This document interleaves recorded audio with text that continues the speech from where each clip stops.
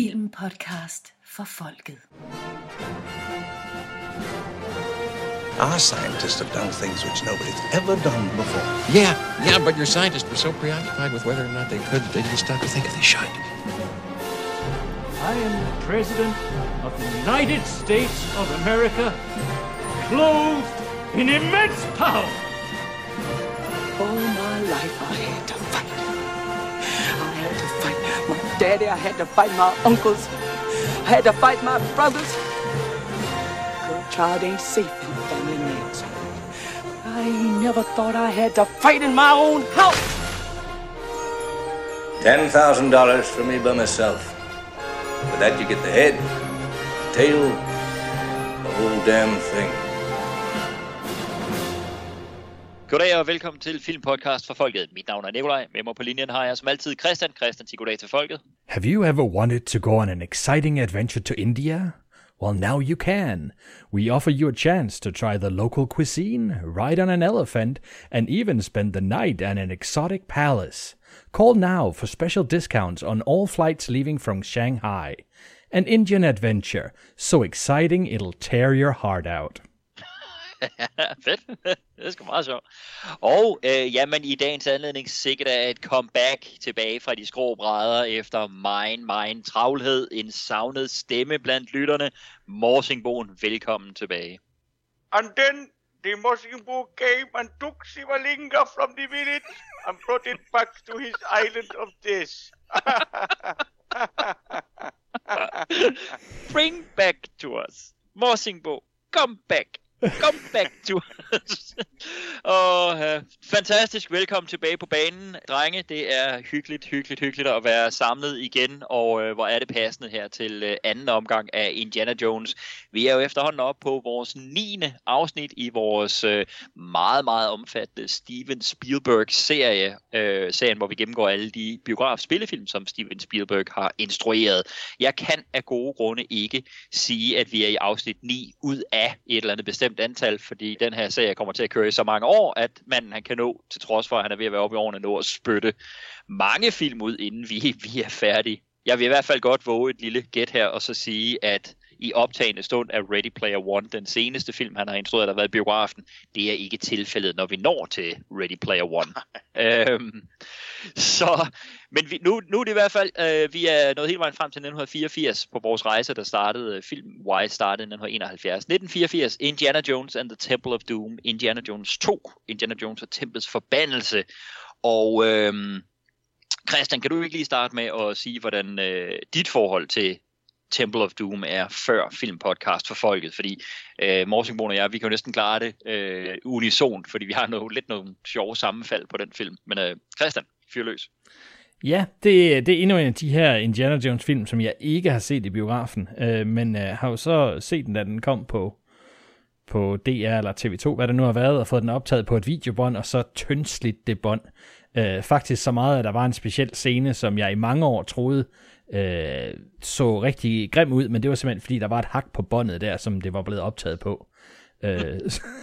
Så det har jeg set, den har jeg set rigtig mange gange, men jeg må indrømme på et tidspunkt, så det bliver død i det, og nu er det efterhånden,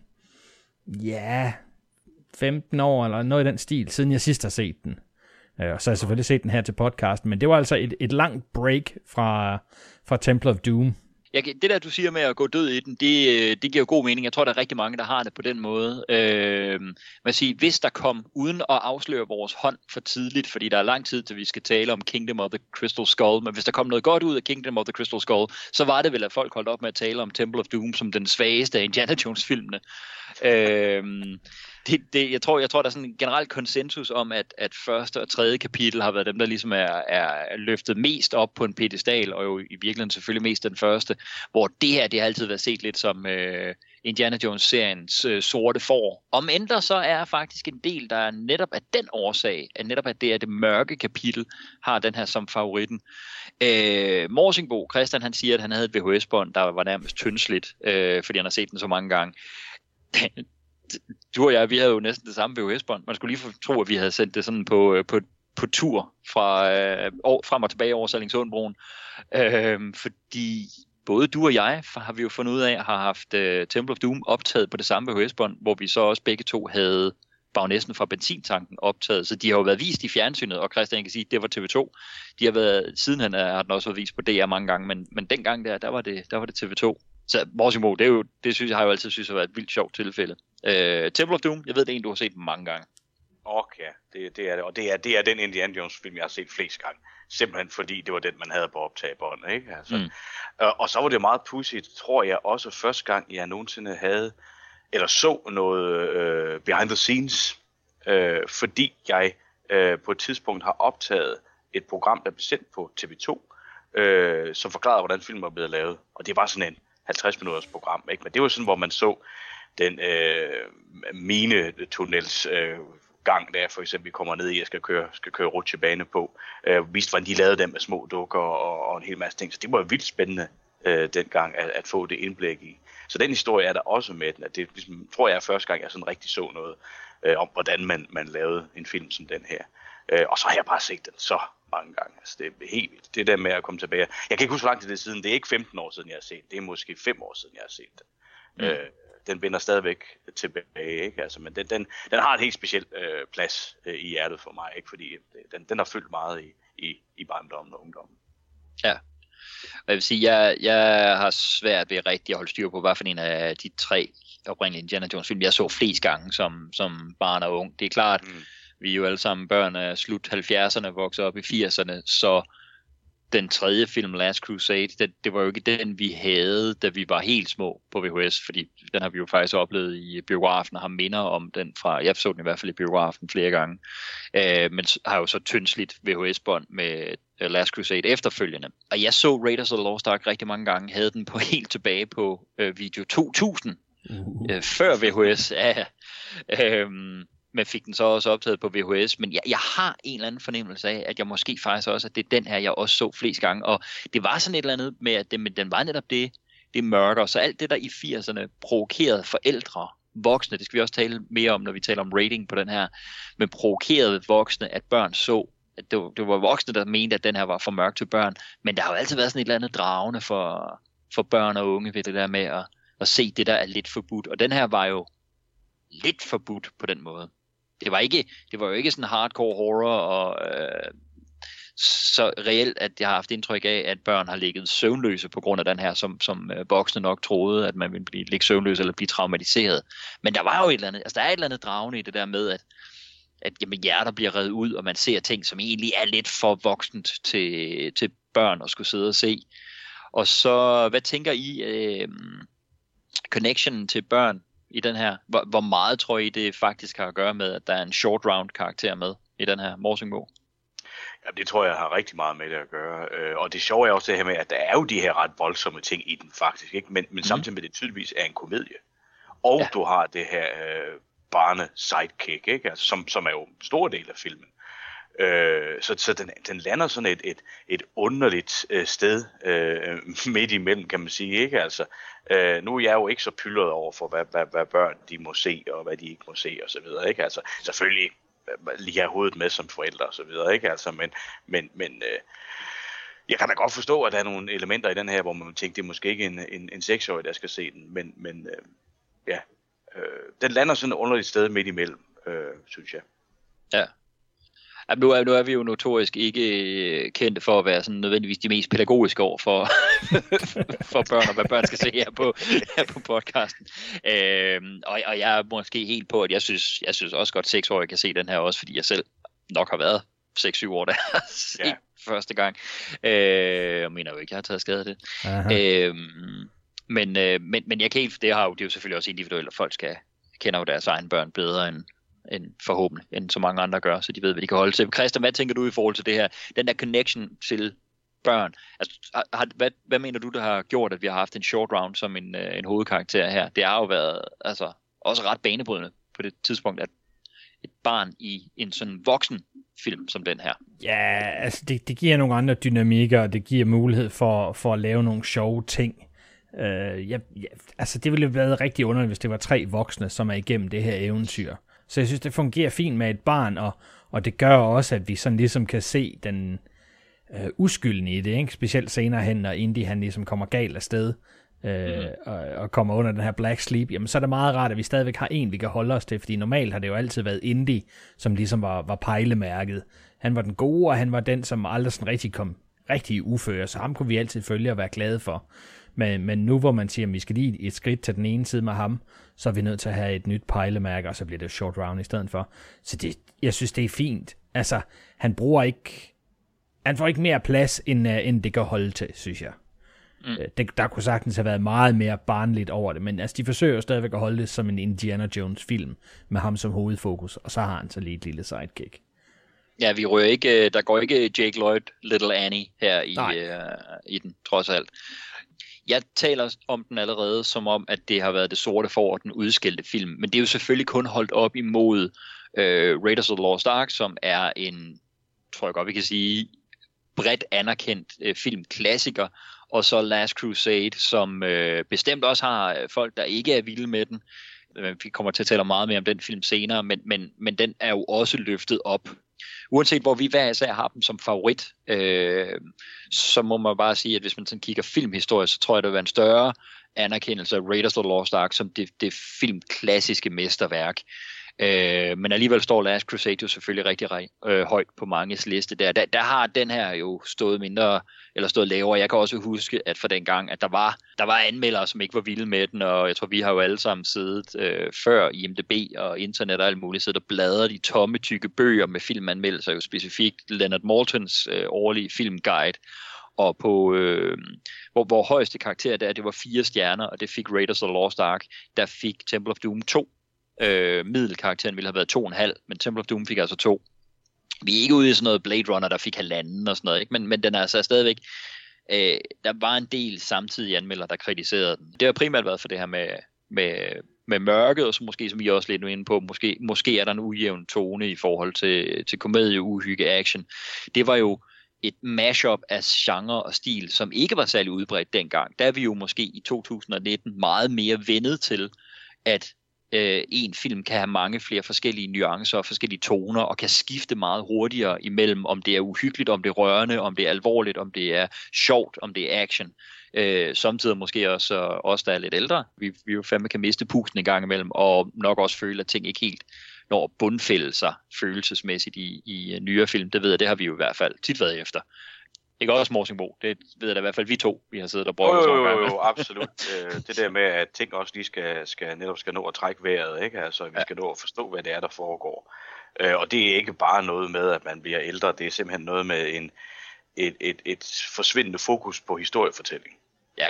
I rigtig mange film og rigtig mange genrer i det hele taget. Og det er rigtig ærgerligt, ikke? For går tilbage og ser på nu, hvis vi siger actions genren, ikke? Altså med de gode historier, der er blevet fortalt i rigtig mange actionfilm år tilbage, dem er der længere og længere imellem i dag, og det er rigtig ærgerligt, fordi det giver jo altså bare sammenhængende en langt bedre oplevelse, og en film, der, vil jeg våge påstå, holder i mange flere år, hvis man fokus på en god historie.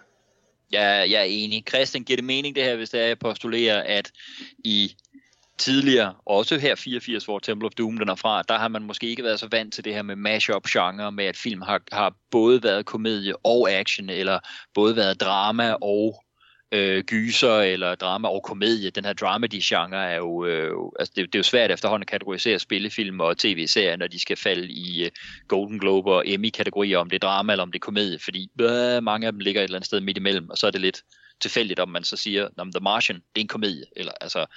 Jeg er i hvert fald meget genreforvirret omkring mange af de ting, men det gør måske heller ikke noget, at genregrænserne er udvisket. Der har man måske været lidt mere stringente dengang i 84, da den her den er udkommet. Altså så mit postulat ville være, at lige på det punkt, igen nu skal vi ikke nødvendigvis foregribe, hvordan vi har det med film, når vi ser det, men lige på det punkt, der har Temple of Doom måske faktisk været, kan man sige, den har været forud for sin tid i forhold til det, at det er jo eventyr og action, men det er også, som Morsingboen siger, jo en komedie i høj grad, men der er jo også noget horror over det, med alle de her gross-out effects, som jo er øget klart i forhold til Raiders of the Lost Ark. Der fik vi det jo faktisk kun, der var nogle slanger, og så fik vi det ellers kun der i smeltesekvensen til sidst, ikke? Her der går de jo virkelig all out.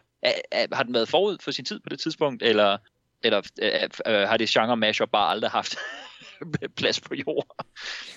Jo, altså, vi har jo snakket om det tidligere, det her, ikke? Når først man kommer ud i 2, og nogle gange 3, ikke? Vi har jo snakket om det der med rom-com-dram, når man så skal have drama med i den romantiske komedie, ikke? Jeg tror det der ligesom er hjørnestenen i at lave en god film, uanset hvilken hat man trækker den op af, jamen det er simpelthen, at man går ind til processen, og så siger, at det er det her, vi vil lave. Hvor jeg synes, når man kigger på, hvordan manuskriptet er blevet til på den her, så virker det mere som om, vi starter i den ene grøft, og så er vi sådan lidt, vi bliver sgu nok lige nødt til at trække den ind mod midten, ved at gøre noget andet. Og så er jeg ikke sikker på, at det altid fungerer 100%. Jeg tror, hvis man lægger ud med at sige, godt, der skal være lige del det her, og så siger, at det er de her 2 genrer, vi vil repræsentere, eller det her med et twist af sådan her, så tror jeg lettere det går, at man laver et mashup.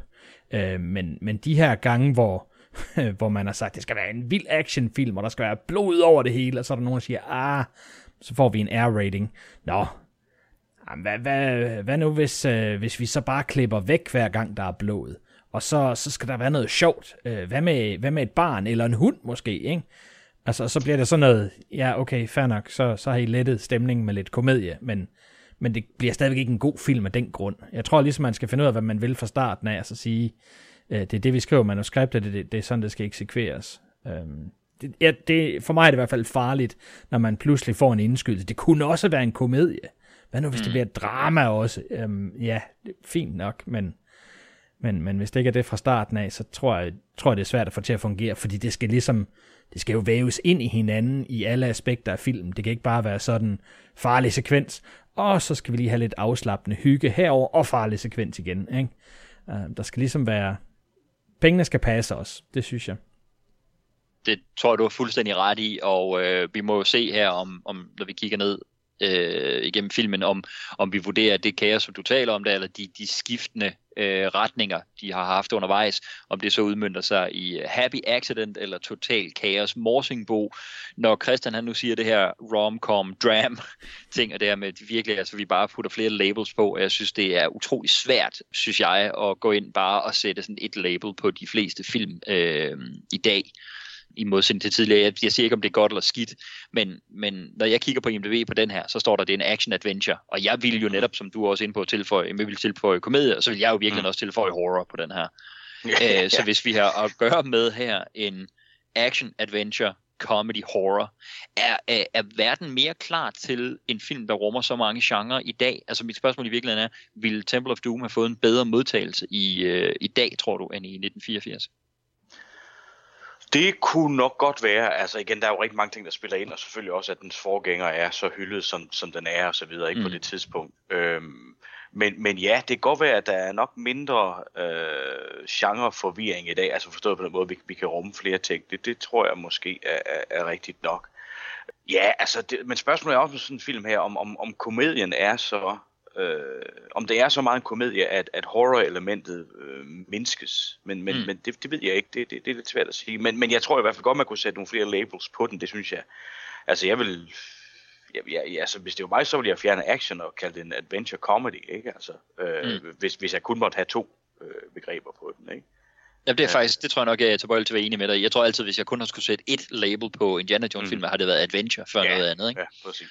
Men nu får jeg det også til at lyde, som om det er en film, der bliver slagtet fuldstændig, da den udkommer. Det er jo heller ikke helt retvisende. Det er igen, som du er også inde på, Morsbo, det er kun fordi, man holder den op imod Raiders of the Lost Ark, som står på en økonomisk og anmeldermæssigt pedestal, som det vil være umuligt at følge op på. Og Christian, vi har jo også talt på især på Twilight Zone-afsnittet om, at oven på Raiders, oven på E.T., oven på Poltergeist, jamen verden var moden til at pille Spielberg lidt ned fra den pedestal, og nu kunne de jo ikke give ham hele skylden for de ting, der måske ikke fungerede i Twilight Zone, så det var trods alt det delt ud på 4 instruktører, plus de forfærdelige, de mest tragiske begivenheder skete på en anden instruktørs sæt og sådan noget, ikke?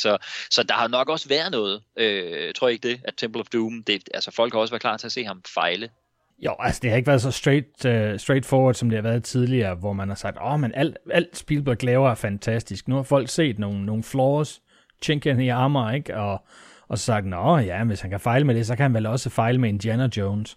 Og så tror jeg, det havde været lettere at ride med på den bølge, du har selv lagt op, så vi skal jo snakke om den her rating senere, og der er meget af sådan noget massehysteri og lynching-stemning og sådan noget, og det kommer jo ikke ud af ingenting.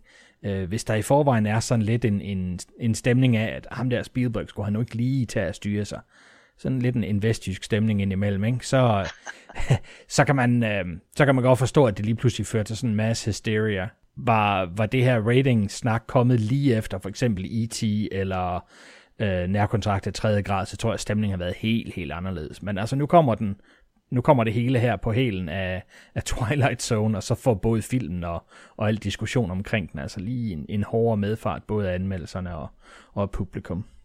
Ja, så der er nogle faktorer derudefra, som ikke nødvendigvis har noget med filmen at gøre, som har spillet ind i vurderingen på det tidspunkt. Man kan også sige, den jo egentlige primus motor på Indiana Jones-filmen er jo George Lucas, og han er på det her tidspunkt, når vi skal tale om Temple of Doom, der året før, der har han lige afsluttet sin oprindelige Star Wars-trilogi med Return of the Jedi, som vi talte om på podcasten her for snart 100 år siden. Og den begejstrede jo også publikum og solgte ekstremt mange billetter, men det var jo også der, hvor der så lige pludselig begyndte at være kritiske røster. Vi talte jo også lidt om det, da vi gik den igennem. Det var jo den, der indførte Ewoks, noget som er en torn i øjet på mange Star Wars-fans den dag i dag. Måske kan man sige, ligesom Kingdom of the Crystal Skull har lettet slaget på Temple of Doom, så har Jar Jar måske også været med til at lette slaget lidt på Ewoks i eftertiden. Så måske det er faktisk det, der har været Lucas' årsag til at gå tilbage til de her serier her. Men man kan sige, Return of the Jedi, er der måske en eller anden parallel der i virkeligheden, fordi det var også en enormt anerkendt og enormt stor succesfuld film, men bare lige sammenlignet med, hvordan Star Wars og Empire Strikes Back blev modtaget, så har der været folk, der har, i hvert fald i samtiden gerne har ville turnere det over til en følelse af, at det var en skuffelse i forhold til, hvad der var kommet tidligere. Morsingbo. Er der en eller anden parallel der? Giver det måske ikke meget godt mening, at det er her midt 80'erne, at nu skal man også til at begynde at pille Lucas og Spielberg lidt ned? Jo, altså sådan, det er jo altid, jo større opmærksomhed der er på dig, jo større er risikoen jo også for, at noget kan gå galt. Og på et tidspunkt så kommer der nærmest et ønske om, at det skal ske. For det kan ikke blive ved med at gå godt.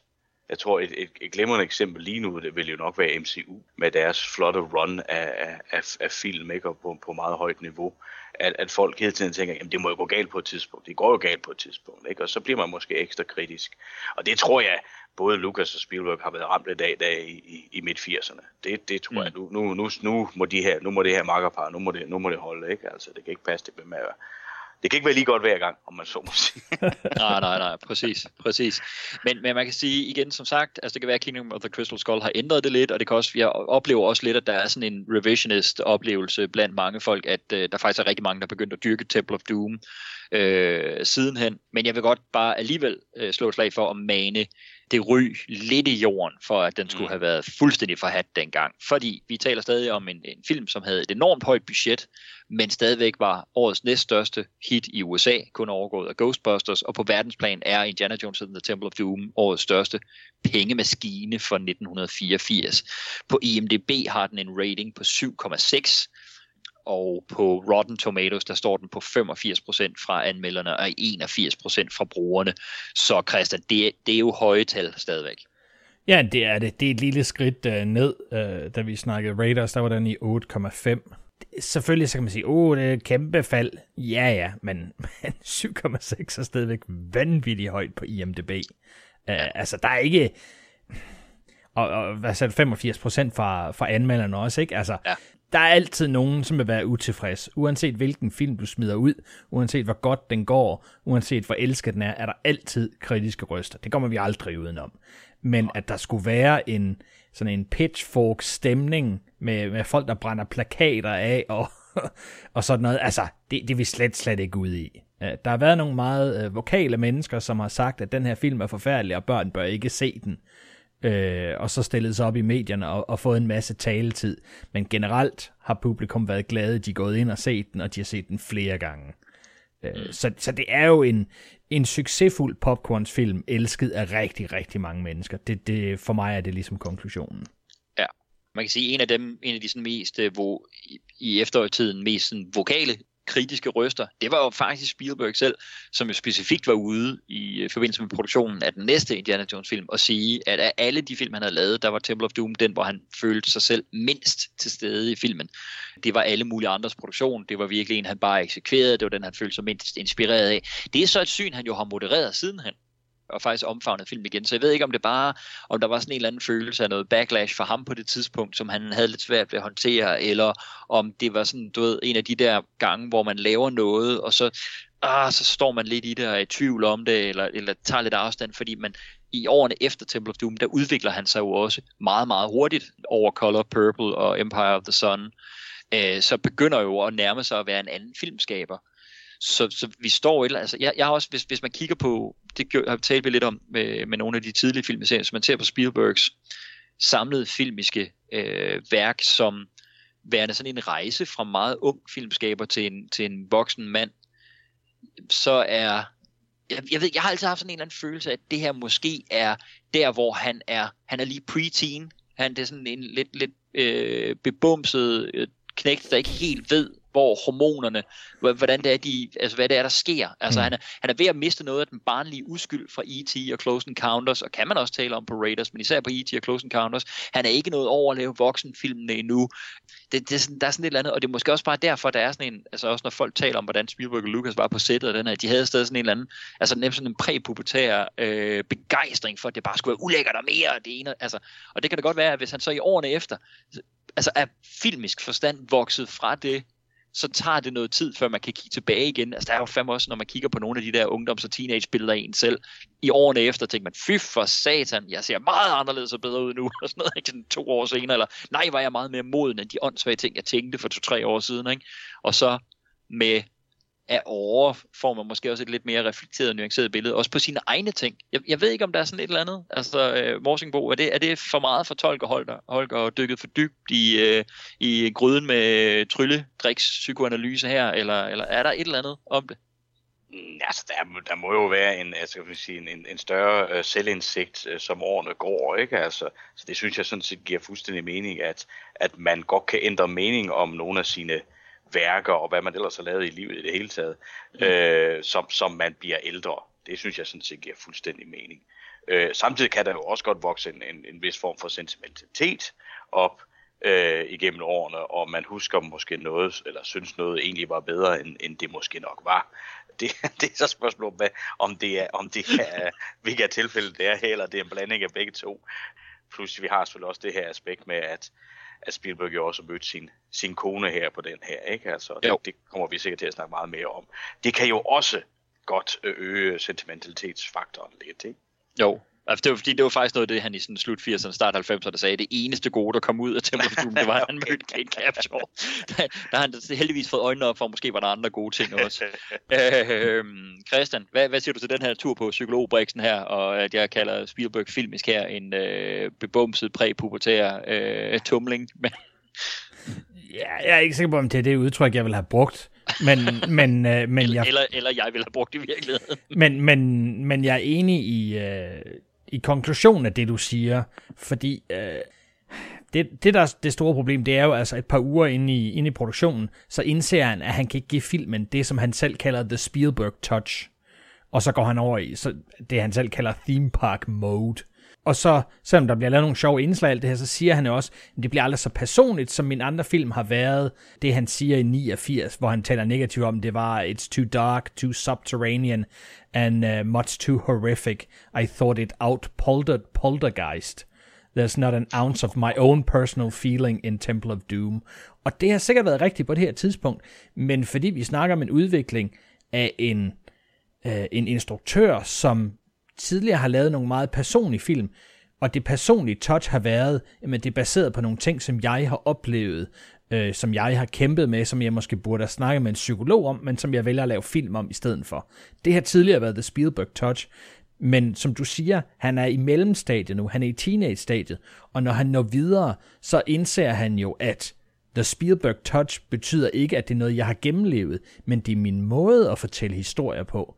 Og da han ligesom kommer over i den del af sin gerning, jamen så indser han jo også, at det var okay, at det her var noget helt andet, fordi jeg var en anden person på det her tidspunkt. På det tidspunkt var The Spielberg Touch bare noget andet, og det her var mellemliggerfilmen, hvor det hverken var det ene eller det andet. Og det er jo også derfor, han så senere hen har sagt, jamen, han synes faktisk, det er en ret fed film, fordi hvor mange kan sige, at de har sådan et meget håndgribeligt stykke bevis på, hvordan var jeg i den periode i mit liv. Altså, vi andre har dårlige drukhistorier om, hvad vi lavede i teenageårene. Men altså, Steven Spielberg, han har altså Temple of Doom, hvor han ligesom kan vise, det var her, hvor jeg sgu ikke rigtig var sikker på, hvad fanden jeg skulle som instruktør. Så jeg synes, det giver mening, og det er absolut valid, at begge dele eksisterer. At på det tidspunkt, når man står i det, så er man ikke altid sikker på, hvad det er. Så vurderer man det for det ser ud til at være. Men når man så får noget perspektiv og kommer lidt længere væk, så kan man sige, jamen det var så en periode i mit liv, og nu er jeg et andet sted. Men det var faktisk meget fedt, det at være der på det tidspunkt. But I'm not that person anymore. Så jeg synes, det er en rigtig god konklusion. Jeg er ikke sikker på, om den bebumsede teenager ville være måden, jeg har sagt det på. Og man må i hvert fald sige, hvis han kalder det en theme park mode, han er gået over i her, altså hvis jeg skulle have nogen til at instruere en rutsjebane eller en theme park ride, så skulle det dele med også være manden bag Temple of Doom. Det må jeg sige. Så det har jo sikkert været meget passende på det punkt. Den fik også noget anerkendelse pris-wise tilbage i 84-85. Den vandt 1 Oscar på sine 2 nomineringer. Den var selvfølgelig nomineret for bedste score, John Williams, igen. Så ham er vi selvfølgelig altid glade for. Jeg kan også lige så godt vise min hånd på forhånd og sige, at jeg synes, det er et fænomenalt score, John Williams har begået til den her film. Det er meget mere en genbrug af tematik fra Raiders of the Lost Ark. Morsingbo, John Williams, du er jo altid enormt begejstret for den mand. Jeg tænker, jeg godt kan få dig med på vognen og rose scoret til den her film. Ja, men absolut. Han fanger jo virkelig nogle stemninger i geografisk. Udover at han selvfølgelig også får bundet det sammen, og vi har den klassiske indie hovedscore, ikke altså. Så jeg synes, det er virkelig flot flettet sammen, og det er meget stemningsopbyggende. Og også i den her film, som vi jo snakker om, er sådan lidt en crossbreed imellem de her forskellige genrer, ikke? Der favner hans musik også at ramme det, synes jeg er rigtig flot. Christian, altså jeg er enig med Morsingbo, jeg synes, det er et exceptionelt stærkt score, der lavet på den meget Oscar-nomineringsværdigt score og en fed viderebygning på universet, og som Morsingbo siger, rigtig god til at fange geografiske stemninger og tidsbilleder og sådan noget. Så hvad siger du? Er det den her periode, at John Williams er bedst? Jeg synes, det er super stærkt og en rigtig god opfølger. Der er selvfølgelig ting, som kalder tilbage, og ting, som kommer til at kalde frem, når vi når videre til Crusade, så kan vi mærke, at det er ligesom at gå op i en højere enhed, ikke? Men jeg synes, det er super fedt, det her. Og ja, han får dækket hele paletten, og får så også lige en chance for at komme tilbage og lave en lille homage til sig selv. Så det synes jeg er ret optimalt, når man nu kan. Ja, enig. Den Oscar, den vandt, det var for bedste visual effects, så den slog altså blandt andet Ghostbusters for det. Og der er som altid en helt stak mennesker, der er krediteret eller har modtaget den her pris her. Den ene, det er Dennis Muren. Ham har vi talt om på tidligere podcast og har rost. Han er stadig i dag den mand, der har modtaget flest Oscars for bedste visual effects, så han er et absolut ikon der. Vi bør ikke dvæle mere ved Dennis Muren, medmindre der er nogen af jer, der har et eller andet ekstra hyldest, de bare gerne vil kippe med hatten en gang til for den gode her Muren. Hvad siger I, drenge? En vanvittig flot Dimitri Chomkin-pris. Præcis. Skinner. Ja, han har været et eller andet effekt ved den. Med modtager af Oscaren er Michael J. McAllister. Senere bliver han Oscar-nomineret for Willow. Han arbejdede også på Star Wars-serien. Han var visual effects supervisor på Ewoks, og han har også arbejdet med på film, uden at være special effects supervisor, men arbejder med på film som Demolition Man, Truman Show, Waterworld, Die Hard 2 og mange flere. Jeg tænkte jo egentlig lidt, at hans arbejde på Demolition Man, som er en film, vi også har talt om, var sådan, jeg kan ikke sådan helt pinpoint ud, hvor meget det har været, om end det har været noget der, og så hans arbejde på Star Wars-filmene.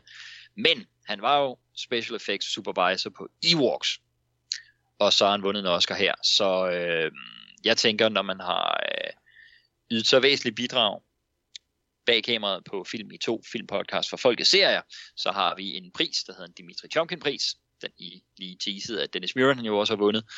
Den tænker jeg, at Michael McAllister, han er værdig til at modtage Og for mig der er det som Oscar-vinder for Temple of Doom og for Effect Supervisor på Ewoks, fordi vi har jo det her med, at det ikke er en kvalitetspris nødvendigvis, det er en kvantitetspris, så det skal være væsentlige bidrag, man har ydet, og for mig var det i hvert fald lidt svært at pinpointe præcis, hvor væsentligt hans bidrag havde været på Star Wars og Demolition Man.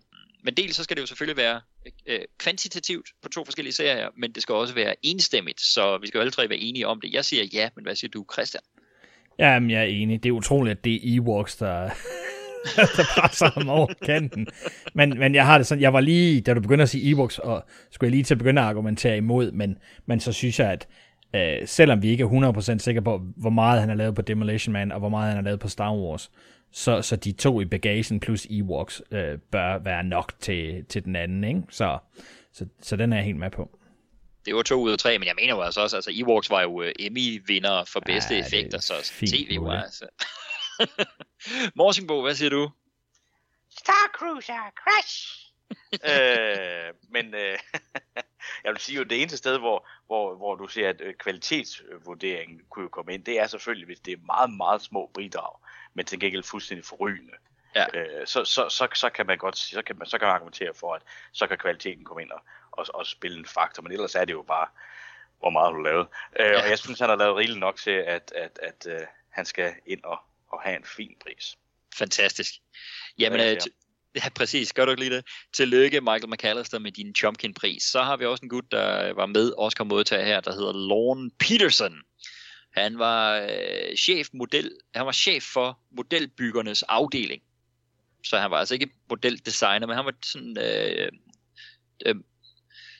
model supervisor og head of model departments på Star Wars, Empire Strikes Back, Return of the Jedi, E.T., Dragon Slayer, Raiders of the Lost Ark, Poltergeist, Willow, Back to the Future 2, Ghost, Hook, Jurassic Park, Lost World, Jumanji, Men in Black, Star Wars Episode 1, 2, 3, Hulk, AI, Pirates of the Caribbean 2 og 3, War of the Worlds, Drag Me to Hell og mange flere.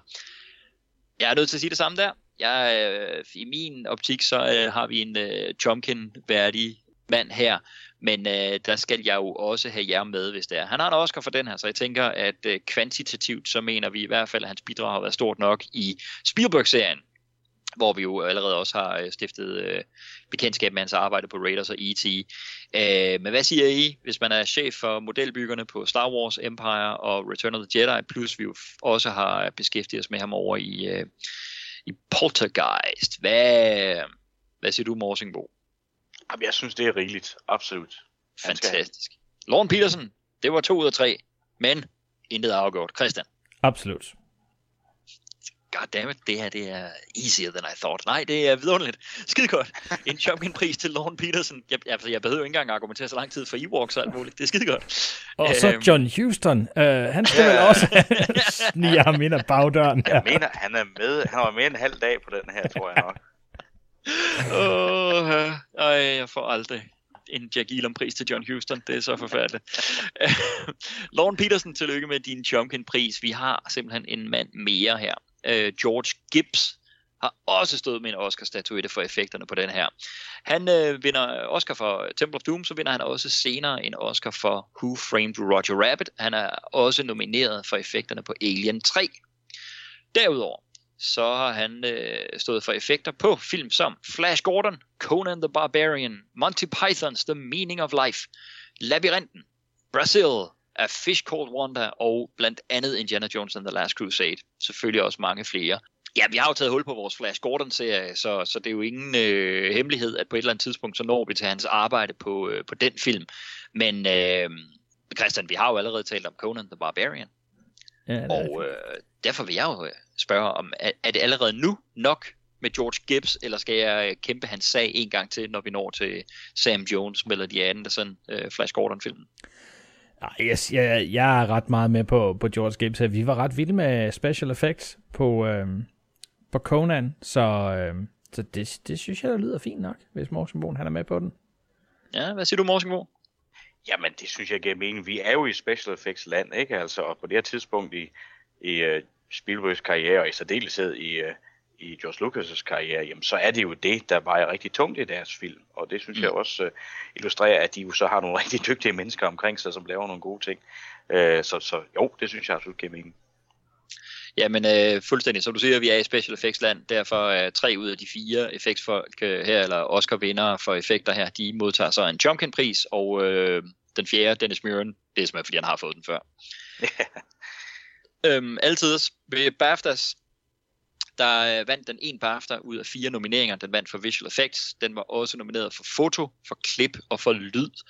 Og hos vores elskede Saturn Awards, som vi jo har en tendens til at ramme film, der er Saturn venlige, der fik den 7 nomineringer. Den vandt ikke nogen af dem, men der var der nomineret til 7. Den var nomineret for bedste fantasyfilm, bedste mandlige hovedrolle Harrison Ford, bedste younger actor, som selvfølgelig er short round, bedste instruktør, bedste manuskript, bedste kostymer og bedste sminke. Så når man ser på det her, Morsingbo, vi er jo i en tid, hvor der stadig var meget langt imellem snapsene for, at de steder genrefilm fik nomineringer for de tunge priser, bedste film, bedste instruktør og sådan noget. Der var et par stykker, der slap igennem, blandt andet jo faktisk Star Wars og Raiders of the Lost Ark og E.T. Ja.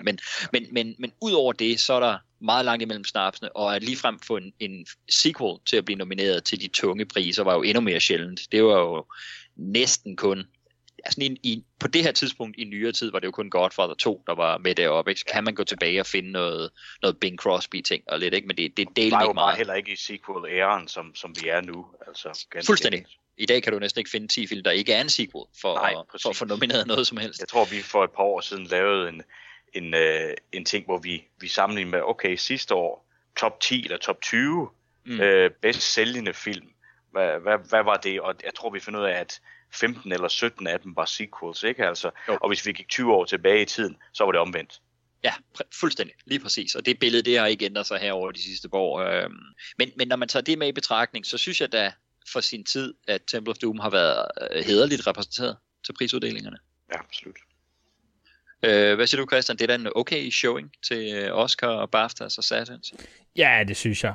Der er også nogle stærke mennesker med her. Ikke godt nok så vinder John Williams, ikke, men fantastisk komponist, og du sagde foto og klip, ikke, til BAFTA.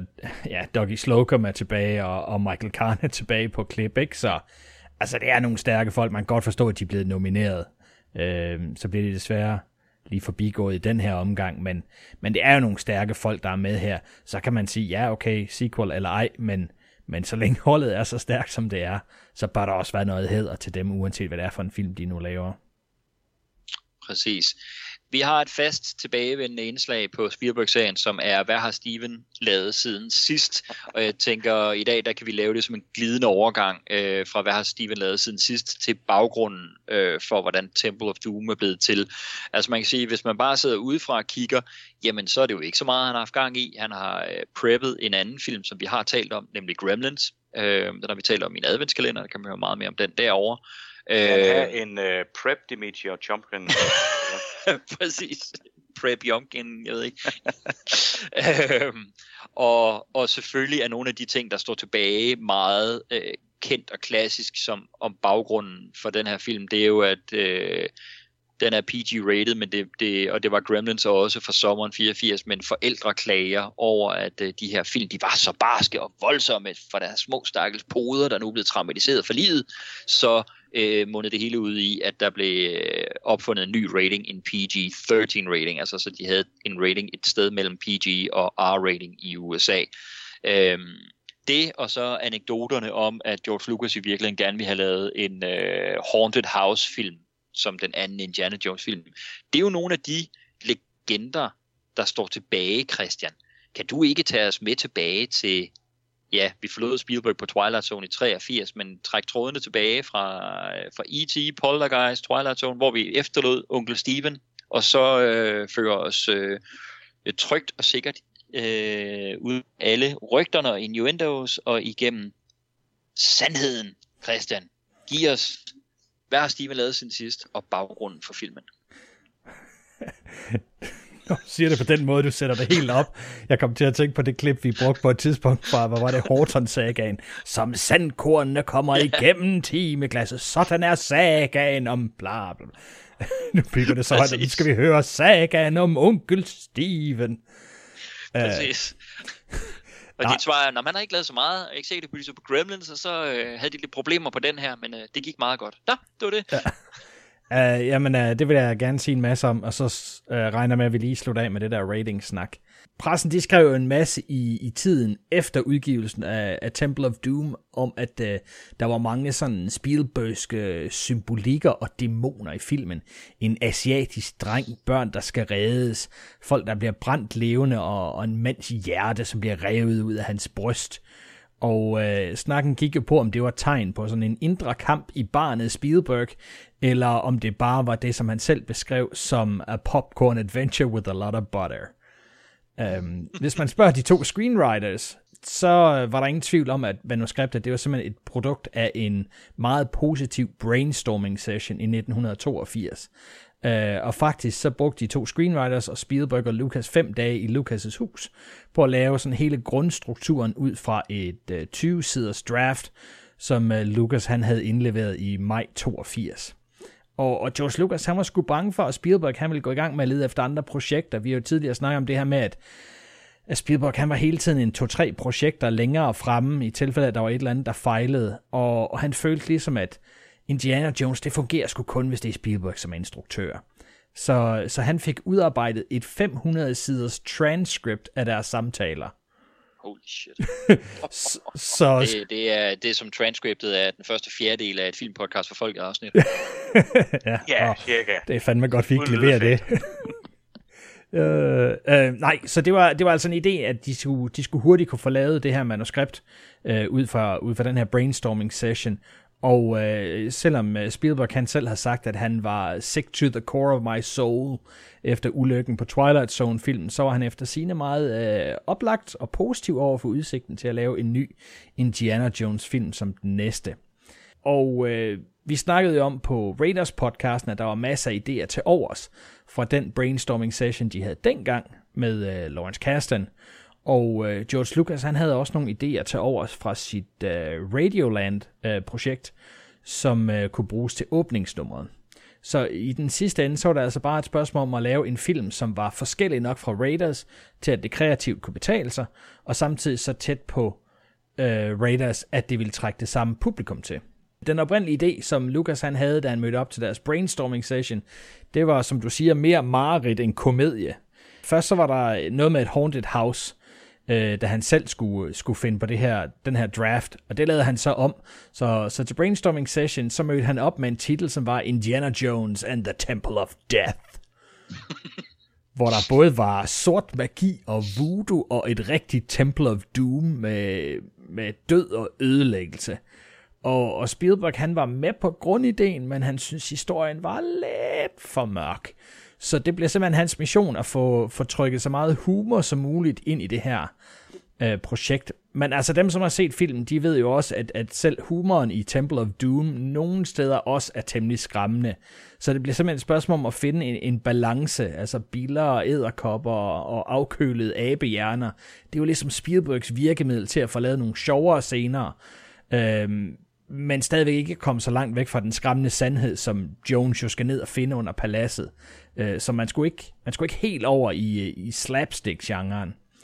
Hvis vi kigger sådan lidt på indspillingsprocessen uden for Spielbergs hoved, så var der altså også store problemer med at skyde den i Indien, som det var planlagt, fordi den indiske regering, de var ikke skide meget for en historie om en ond ofringskult i Indien, og de frygter, at det ville skade både turismen og landets renommé sådan generelt. Så den eneste mulighed, det var altså at flytte dele af produktionen til Sri Lanka, og så bruge matte painting som miniatyr til at skabe både den her landsby og paladset. Og de ting, man så ikke kunne skyde i Sri Lanka, de blev så skudt i Macau og Californien og Arizona, Idaho og Florida. Og det lyder fantastisk, det lyder næsten som en Bond-film, men virkeligheden var altså, at næsten 80% af filmen er optaget på L Street Studios i London. Så der er altså rigtig meget af det, hvor der er brugt matte paintings, for ikke at skulle optage på location. Og som på Raiders, så var det altså også vigtigt at holde produktionsaftalen og budgettet. Det var jo en af de ting, hvor de har fået slag i nakken tidligere, for at ikke kunne holde en budgetplan. Den her gang var der godt nok ikke noget væddemål, som på Raiders, men det var stadigvæk vigtigt for Spielberg at få den ind på budget, for at vise, at han stadigvæk godt kunne, og det ville de også have nået. Men desværre så kommer Harrison Ford til skade med ryggen, og han må til USA og få behandling, for noget, der viser sig at være en rygskade, så filmen den går en uge over, og det betyder så $8 millioner over. Men der blev altså sparet, hvor man kunne. Et godt eksempel, det er den her biljagt i Shanghai, hvor man i Macau havde skudt en sådan background plate, som jeg snakker om på mange andre podcast. I stedet for at lave rear-view projections, så man simpelthen lavede en glasplade med nogle optagelser på, som så kunne bruges som baggrund for den rigtige bil, når det skulle laves hos ILM. Men desværre så de plates skudt i en forkert vinkel, og de kunne slet ikke bruges. Og så gik snakken... Ja, Lene, der er ikke nogen, der tjekker det. Nå. Men altså... Så skulle man til at snakke om, skal vi sende et hold tilbage til Macau for at optage den her gade en gang til. Og så kom Spielberg simpelthen i tanke om, at på en af hans tidlige amatørfilm, Firelight, jamen der har han brugt nogle julelys i stedet for til at lave en lignende scene. Så det endte simpelthen med, at ILM de konstruerede et rør, hvor de spændte julelys op, og så lavede de butikskilte af pap, og efterlignede sådan en kinesisk skrift på dem. Og det er altså de optagelser, som vi ser i filmen. Ja. Så der skulle altså spares helt vildt. Vi snakker jo meget om det der med børnesikkerheden på Twilight Zone-afsnittet, og det bliver selvfølgelig også en kæmpe faktor her. Så den her minevognsjagt, det var en stor bekymring for Spielberg, og løsningen blev simpelthen at lave det som en rollercoaster på den store soundstage. Så vognen var elektrisk og styret 100% elektronisk. Så det altså ikke kunne være farligt både for skuespillere og børn, og som Morten Wone også sagde, de scener, hvor der kunne have været tvivl om sikkerheden, jamen der lavede man det simpelthen bare som miniatyr og som dukker. Altså, der måtte simpelthen ikke gå noget galt. Det var det vigtigste for Spielberg. Før vi kaster os over den sidste del af det, så skal vi lige snakke om Kate Capshaw. Vi skal selvfølgelig snakke om hende som skuespiller, når den er ned til skuespilleren, men der er lige en smule baggrundsviden om hende. Fordi hun kom jo til audition på den her rolle, og det var faktisk her, at Spielberg indså, at han havde fundet den ultimative Shiksa, altså en ikke-jødisk kvinde. Så han var helt forblændet af hendes gode udseende og sådan meget Middle America opførsel. Det var sgu ikke noget, han sådan var vant til, og hun var villig til at farve sit hår blondt, og det gjorde simpelthen, at Spielberg, han kunne ikke forestille sig nogen andre i rollen ud over hende, men der var lige det der ene problem, at han skulle have overtalt George Lucas. Og han var ret sikker på, at Lucas ikke var med på ideen. Så Spielberg, sneaky little bastard, han sendte hendes auditionbånd til de to screenwriters med besked om, at han synes hun var det ideelle valg til rollen, og det ville hjælpe ham utrolig meget, hvis de kunne presse Lucas i den samme retning. Så historien går på, at hun blev valgt, fordi Lucas jo ikke kunne sige nej, når der var 3 mennesker, der synes, at hun var det absolut fantastiske valg. Og man kan selvfølgelig se med eftertiden, at Spielbergs motivation har jo kun været kunstnerisk betinget. Ikke? Ja, lige natter. Og Capshaw, hun har selv fortalt i et interview, at hun læste oprindeligt om Spielberg, da E.T. udkom, og følte allerede der, at der var en connection imellem dem. Så da hun gik til audition, så var det faktisk ikke for at få rollen, men kun for at møde ham. Altså hun forestillede sig, at hun skulle komme til at spille store og vigtige roller, fordi hendes store forbillede var Meryl Streep, og Meryl Streep, hun ville aldrig spille med i en fortsættelse til Raiders of the Lost Ark. Men der var altså instant kemi imellem dem, og et møde blev til flere, og da de tog ud på optagelse, så var der altså en rigtig god kemi imellem dem, men ikke mere end det. Men altså, det var ikke skide let for Capshaw at spille den her rolle som seriøs skuespiller, fordi den var skrevet som en person, der bare skreg og var i vejen. Men hendes beundring for Spielberg gjorde altså, at hun holdt det ud. Men det betød desværre også, at efter filmen den blev udgivet, så gik det ret hårdt ud over hende. De kritikere, der var, de insisterede altså på ikke at anklage manuskriptforfatteren eller instruktøren for, at rollen var, som den blev. Og det blev altså til sidst for meget for Capshaw, som altid skulle være fokus for deres sådan kritiske jabs. Så hun var kun med på halvdelen af pressturen, efter en meget hård journalist var gået til hende, og hun sagde, slap nu lige af, altså det er en adventure B-film, det her. Det er underholdning, det er en popcornsfilm, det er en, man ser på en lørdag eftermiddag. Men han blev ved, så hun måtte simpelthen gå grædende derfra. Men kærligheden, den får jo ikke lov til at blomstre, fordi Spielberg, han er jo stadigvæk sammen med Amy Irving, og hun var jo på optagelse i Indien, og overraskede Spielberg på en scouting trip. Og selvom de godt nok skændes og går hver for sig, så bliver det altså her efter Temple of Doom sådan on-off med skiftende Amy Irving og Kate Capshaw. Men det ender altså i et ægteskab med Amy Irving efter hendes 31 års fødselsdag, fordi hun bliver gravid med deres søn Max. Og sagaen fortsætter i næste afsnit. Dam, dam, da. Der er en masse med frem og tilbage, og hvem ender med hvem, men det, med de årstal, vi skal over i, så bliver det på næste film, hvor vi skal snakke om, hvad han ellers går og laver, den kære Spielberg. Og så har vi jo The Hot Potato. Selvom mange i dag snakker om Spielberg og blockbuster franchise, som Indiana Jones er, så havde filmen også en effekt i Hollywood, som vi i høj grad mærker i dag. I 1968, der indfører Motion Picture Association of America, MPAA, et ratingsystem, så biografgængere de ved, hvad det er for en type film, de går ind og ser, og så man kan sørge for, at børn ikke bliver udsat for film med vold og sex og visning af misbrug af rusmidler og sådan nogle ting. Og der opstod en masse kontroverser omkring det her system, fordi det virkede som om, at de store studier, de ligesom kunne presse en film igennem med en lavere rating, end filmen burde have haft. Og i Spielbergs sammenhæng, der kan man jo så sige, at Jaws og Poltergeist begge to fik en PG-rating, hvilket betød, at der var ting, som måske ikke var for børn, men det var helt op til forældrene at bestemme, om børn måtte se filmen. Og mange, både i og uden for systemet, de var forundret over, at en film med tydelig vold og lemlæstelse kunne få så lav en rating. Men sagens kerne var altså, at ved udgivelsen af Poltergeist, der var der simpelthen ikke noget imellem en PG og det, som så hed en R-rating, som betød, at børn ikke kunne se en film, medmindre de havde en voksen med. Der var simpelthen ikke noget imellem. Enten var det for børn, hvis forældrene synes, eller også så skulle man være over 18 eller have en forældre med. Så i flere år så gik snakken altså frem og tilbage mellem MPAA og studierne, og man kunne ikke rigtig blive enige om, hvordan systemet det skulle ændres. Altså det var ikke bare et spørgsmål om, at børn skulle beskyttes mod filmvold, men det ville også betyde et rigtig stort tab i biograferne. Det sagde studierne i hvert fald, hvis børn først skulle overtale en voksen til at gå med ind og se den film. Og den store sådan slåskamp i medierne og for publikum, det kommer altså det 1984, da Temple of Doom og Gremlins, de begge to får en PG-rating. Og Joe Dante, som instruerer Gremlins, han modtager mange virkelig oprevede breve fra folk, fordi de mener, at filmen den viser jo en gremling, som bliver smidt ind i en blender, bliver smadret, og en, som ryger ind i en mikroovn og eksploderer, og de er jo bange for, hvordan det skulle påvirke børn, om børn kunne finde på det samme. Og i Temple of Doom er der scener med pisk og tortur og ofring af mennesker, og det fik altså også brevskrivere helt op i det røde felt og skrev til onkel Spielberg. Og på grund af den her sådan meget bløde PG-rating, jamen, så kunne man altså køre familieorienterede reklamekampagner, og der opstod sådan lidt en bevægelse for, at de havde snydt på en eller anden måde her. At de havde snydt, så et ung publikum kunne komme ind i biografen, og først når man sad derinde og havde betalt, så fandt man ud af, hvor grum de her to film de var.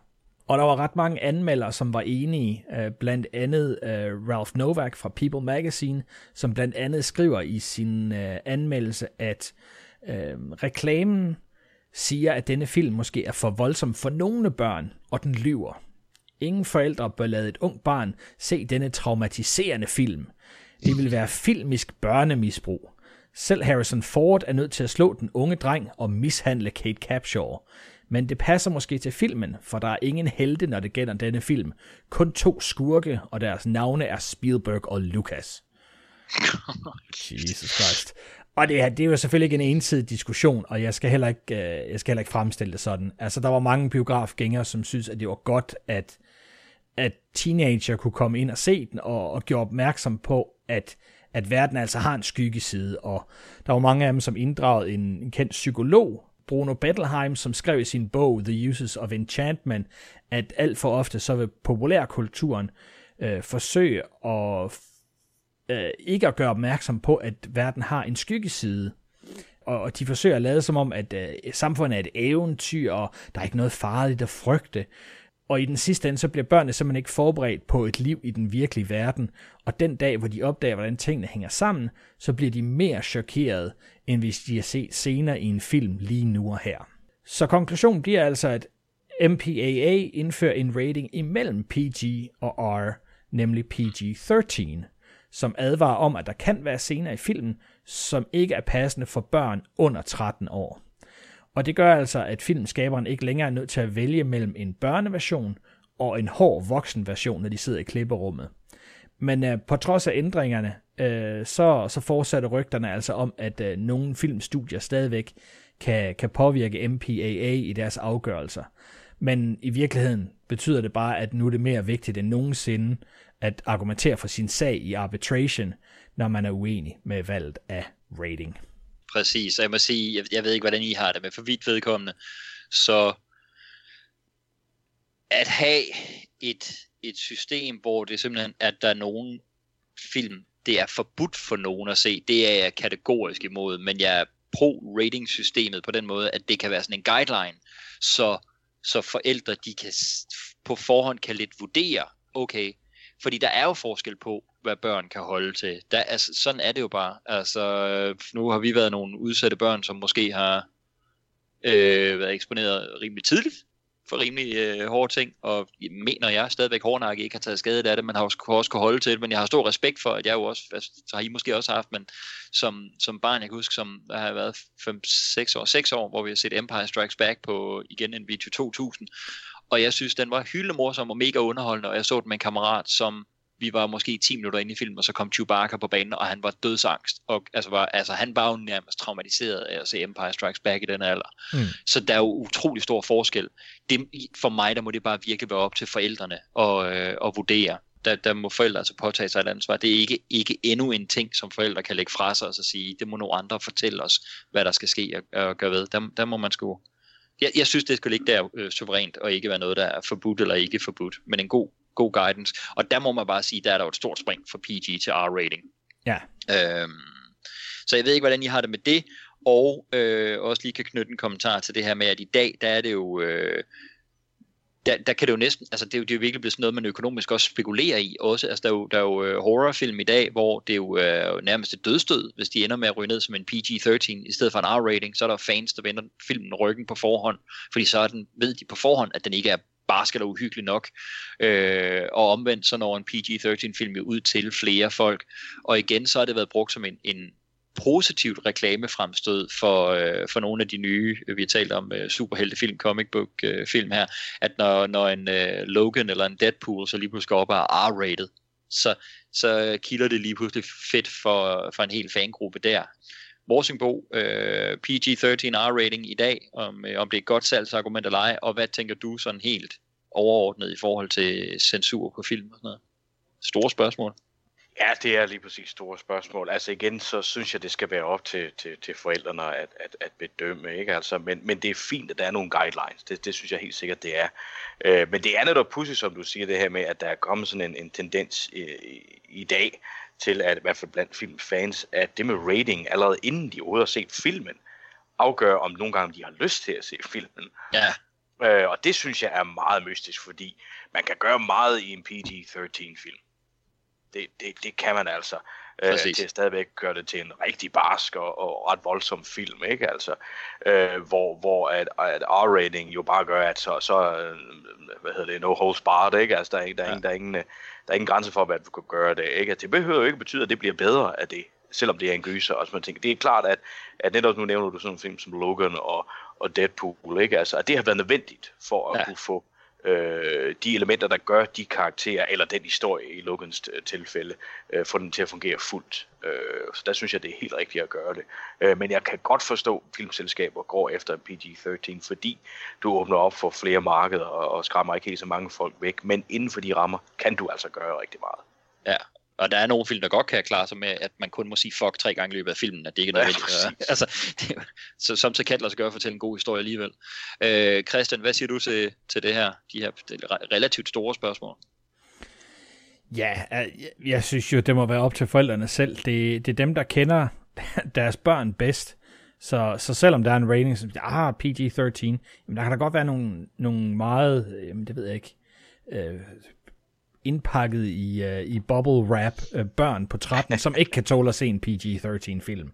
Det er der da helt sikkert, men det må være forældrene, der skal afgøre det. Problemet er jo bare, at mange af de her film, de laves i det meget puritanske USA, og der er mange mennesker, der simpelthen ikke kan træffe en beslutning selv.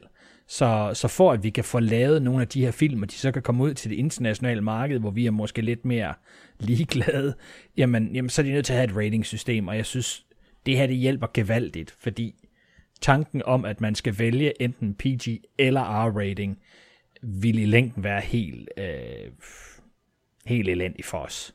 Der er simpelthen for mange film, hvor man bliver nødt til at skære alt muligt væk, bare fordi det er lige lidt ekstra her, ikke? Altså, de er meget berømte af, de er jo problemet på The Martian, hvor den oprindeligt havde fået en rating, en R-rating, fordi Matt Damon simpelthen siger, fuck, fordi han opdager, at han er strandet på Mars.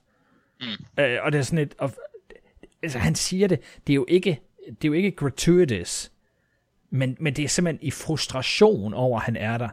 Det kunne de ikke overbevise dem om, og så ender det jo så med, at de er nødt til at lave lidt en joke ud af det, at vi kan se, at ordet begynder at forme sig, og så klipper de til en videomonitor, hvor han er så langt væk, at man kan ikke mundaflæse ham, men det er helt tydeligt, at han er meget ophidset, og han råber og skriger, men vi kan ikke høre det, og derfor så kan de få det ned på en PG-13 rating.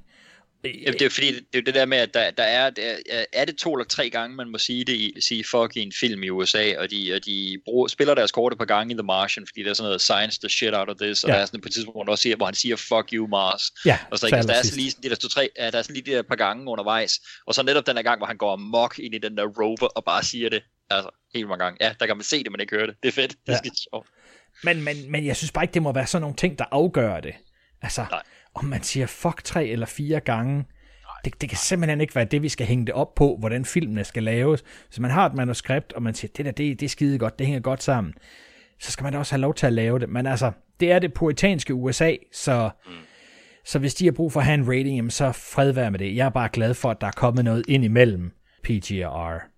Om den så skal hedde PG-13 eller PG-14 and a quarter, det er jeg lidt ligeglad med. Men bare, at vi har noget middle ground, så vi i hvert fald kan få lidt mere. Jeg var glad for Deadpool, og synes, det var fantastisk, at det var en R-rated film, og den fik så meget smadret, som den gjorde. Men der er jo ikke nogen, der siger, at vi skal derop hver gang, bare fordi vi har muligheden.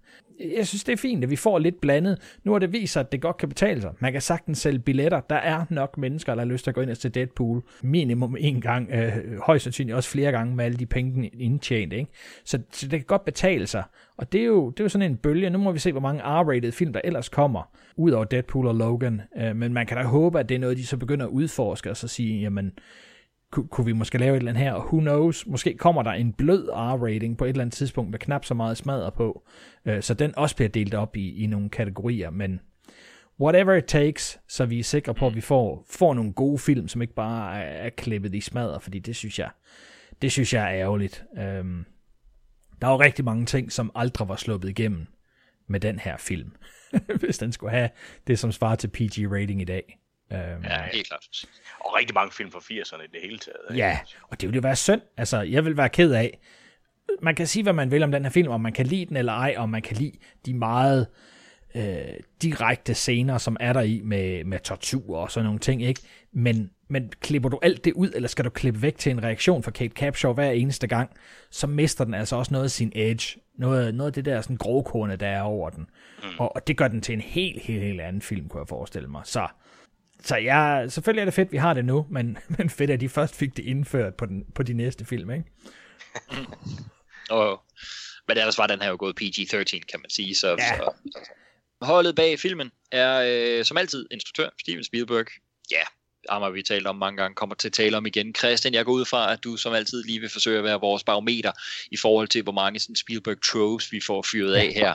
Det er jo spændende lige at dykke ned i, om han rent faktisk har taget så mange af sine bag of tricks med, når han nu siger, at han ikke havde sig selv med rigtigt på den her film.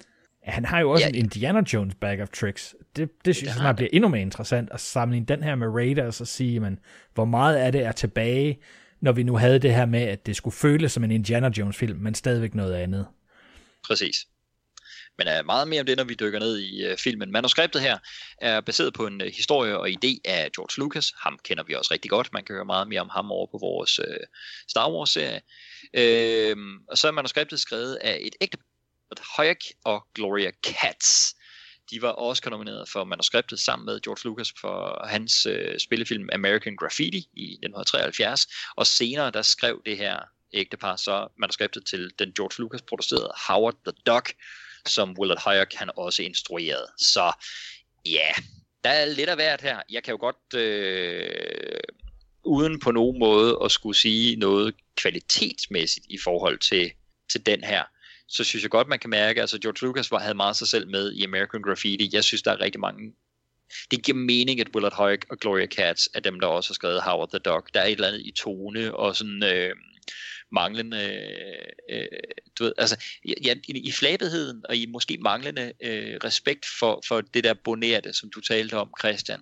Fordi Howard the Duck, den prøv at, det er en virkelig dårlig film, men der er et eller andet virkelig kitsch over den, og den respektløshed. Der er der et eller andet også, hvor det også føles som om, det er sådan nogle flabede unger, der bare giver den max gas. Så jeg synes faktisk, det giver meget god mening, at det er dem, der er manuskriptforfattere på begge dele. Det er klart, det er American Graffiti, og så alt efter, hvordan man har det med det. Altså, Howard the Duck er jo for ender, hvad Deadpool er for mennesker. Altså, det er faktisk ikke, altså, det er lidt sjovt, ikke? En joke, det er ikke men også rigtigt. Præcis, ikke? Ja. Jamen, det er nemlig ikke helt forkert.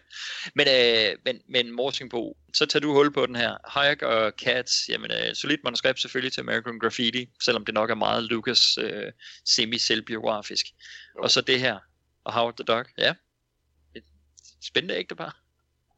Det må man sige, altså det er jo en blandet landhandel, men det er rigtigt nok, man kan godt se nogle paralleller på en eller anden måde til det der crazy univers, der kommer med i Anneby, som det jo så ikke er. Men ja, ja, meget pudsigt. Nu er der jo snak om en ny Howard the Duck, enten film eller tv-serie igennem Marvel eller Disney Plus, eller hvor fanden det ender med at blive henne, ikke? Altså, det er virkelig en pusseløjelig karakter, som vi selvfølgelig ikke skal dvæle specielt ved her, fordi det er jo ikke det handler om. Men det er meget sjovt med et par mennesker, der har været inde over begge her, det må jeg sige. Christian, Huyck og Katz på manus her. Hvad siger du? Jamen, jeg synes, det er et interessant valg, fordi jeg kan ikke se en Indiana Jones film, som skal forsøge at gå i den her retning, uanset hvad forlægget måtte have været for George Lucas, med for eksempel en Lawrence Kasdan bag roret som screenwriter. Så man er nødt til ligesom at spruce det lidt op, og så sige, men hvem har vi ellers, who doesn't give a duck, og så ligesom gå i den retning. Jeg synes, de passer meget godt, men jeg synes, de formår, og det er selvfølgelig også let, når man har de oprindelige skaber af Raiders, men jeg synes, de formår at holde det som en Indiana Jones film, der er tro mod det, vi kender, både i dialog og den måde, tingene udfolder sig på. Ja, og det er klart nogle manuskriptforfattere. Jeg ved, det er måske hårdt sagt at sige, det er nogle manuskriptforfattere, der er hævet ind, som George Lucas, han kan styre. Men lidt ligesom vi taler om, at Bob Gale og Robert Zemeckis, de sådan på en eller anden måde, det er Spielberg-forfattere, ikke? Så er Katz og Huyck her, de er jo, altså det er Lucas. Det er fra hans hold, de er kommet med, ikke? Filmen er produceret af Robert Watts. Han var associate producer på Empire Strikes Back, Raiders og på Return of the Jedi, så producerer han senere Roger Rabbit, Last Crusade, Rejsen til Amerika 2 og Alive. Tidligere der var han produktionsleder på Kubricks 2001, på Star Wars og på Raiders of the Lost Ark, og så var han faktisk location manager på You Only Live Twice, og han var en af instruktørassistenterne på Thunderball. Han er halvbror med Jeremy Bulloch, som spiller Boba Fett. Ja, altså det er den første film, vi har med at gøre, hvor Robert Watts er reel producer på. Jeg tænker alligevel, vi har tidligere sagt, de der associate producer credits, det er lidt svært at hitte hoved og hale i, hvad fanden man laver på dem, så hvis jeg lægger Empire, Raiders og Jedi til side, så har han jo stadigvæk været produktionsleder på Star Wars og på Raiders og location manager på You Only Live Twice, og altså instruktørassistent på Thunderball. Det er mange forskellige hatte, han har haft på. Location manageren jo en ekstremt vigtig funktion. Det er produktionslederne også, det er ham, der har haft siddet og holdt styr på tidsplaner, og også siddet og talt mønter og afregnet udlæg for folk, sørget for, at vi har holdt økonomien nogenlunde på de to film. Star Wars gik voldsomt over budget, men Raiders, der er i hvert fald holdt solidt fast i pengepunkten. Jeg synes, det er rigeligt til en Chomkin-pris, men jeg ved ikke, hvad siger I? Hvad siger du, Christian? Ja, det synes jeg faktisk også. Altså der er nogle små ting, men der er også nogle ret store ting imellem. Og jeg synes, det er interessant, at han ikke deler chancen med Kathleen Kennedy. Hun er kun executive producer, så jeg tror, han har lavet rigeligt på den her. Så jeg er faktisk med på den.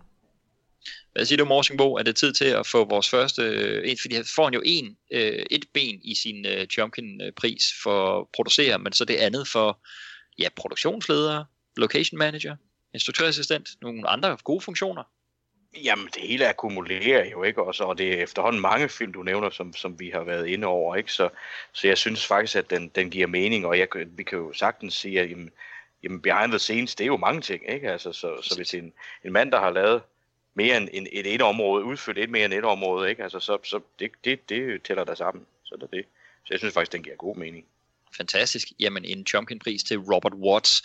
Der er nogle andre velkendte ansigter, som har producer credits på den her, men det er som henholdsvis associate producer og executive producers.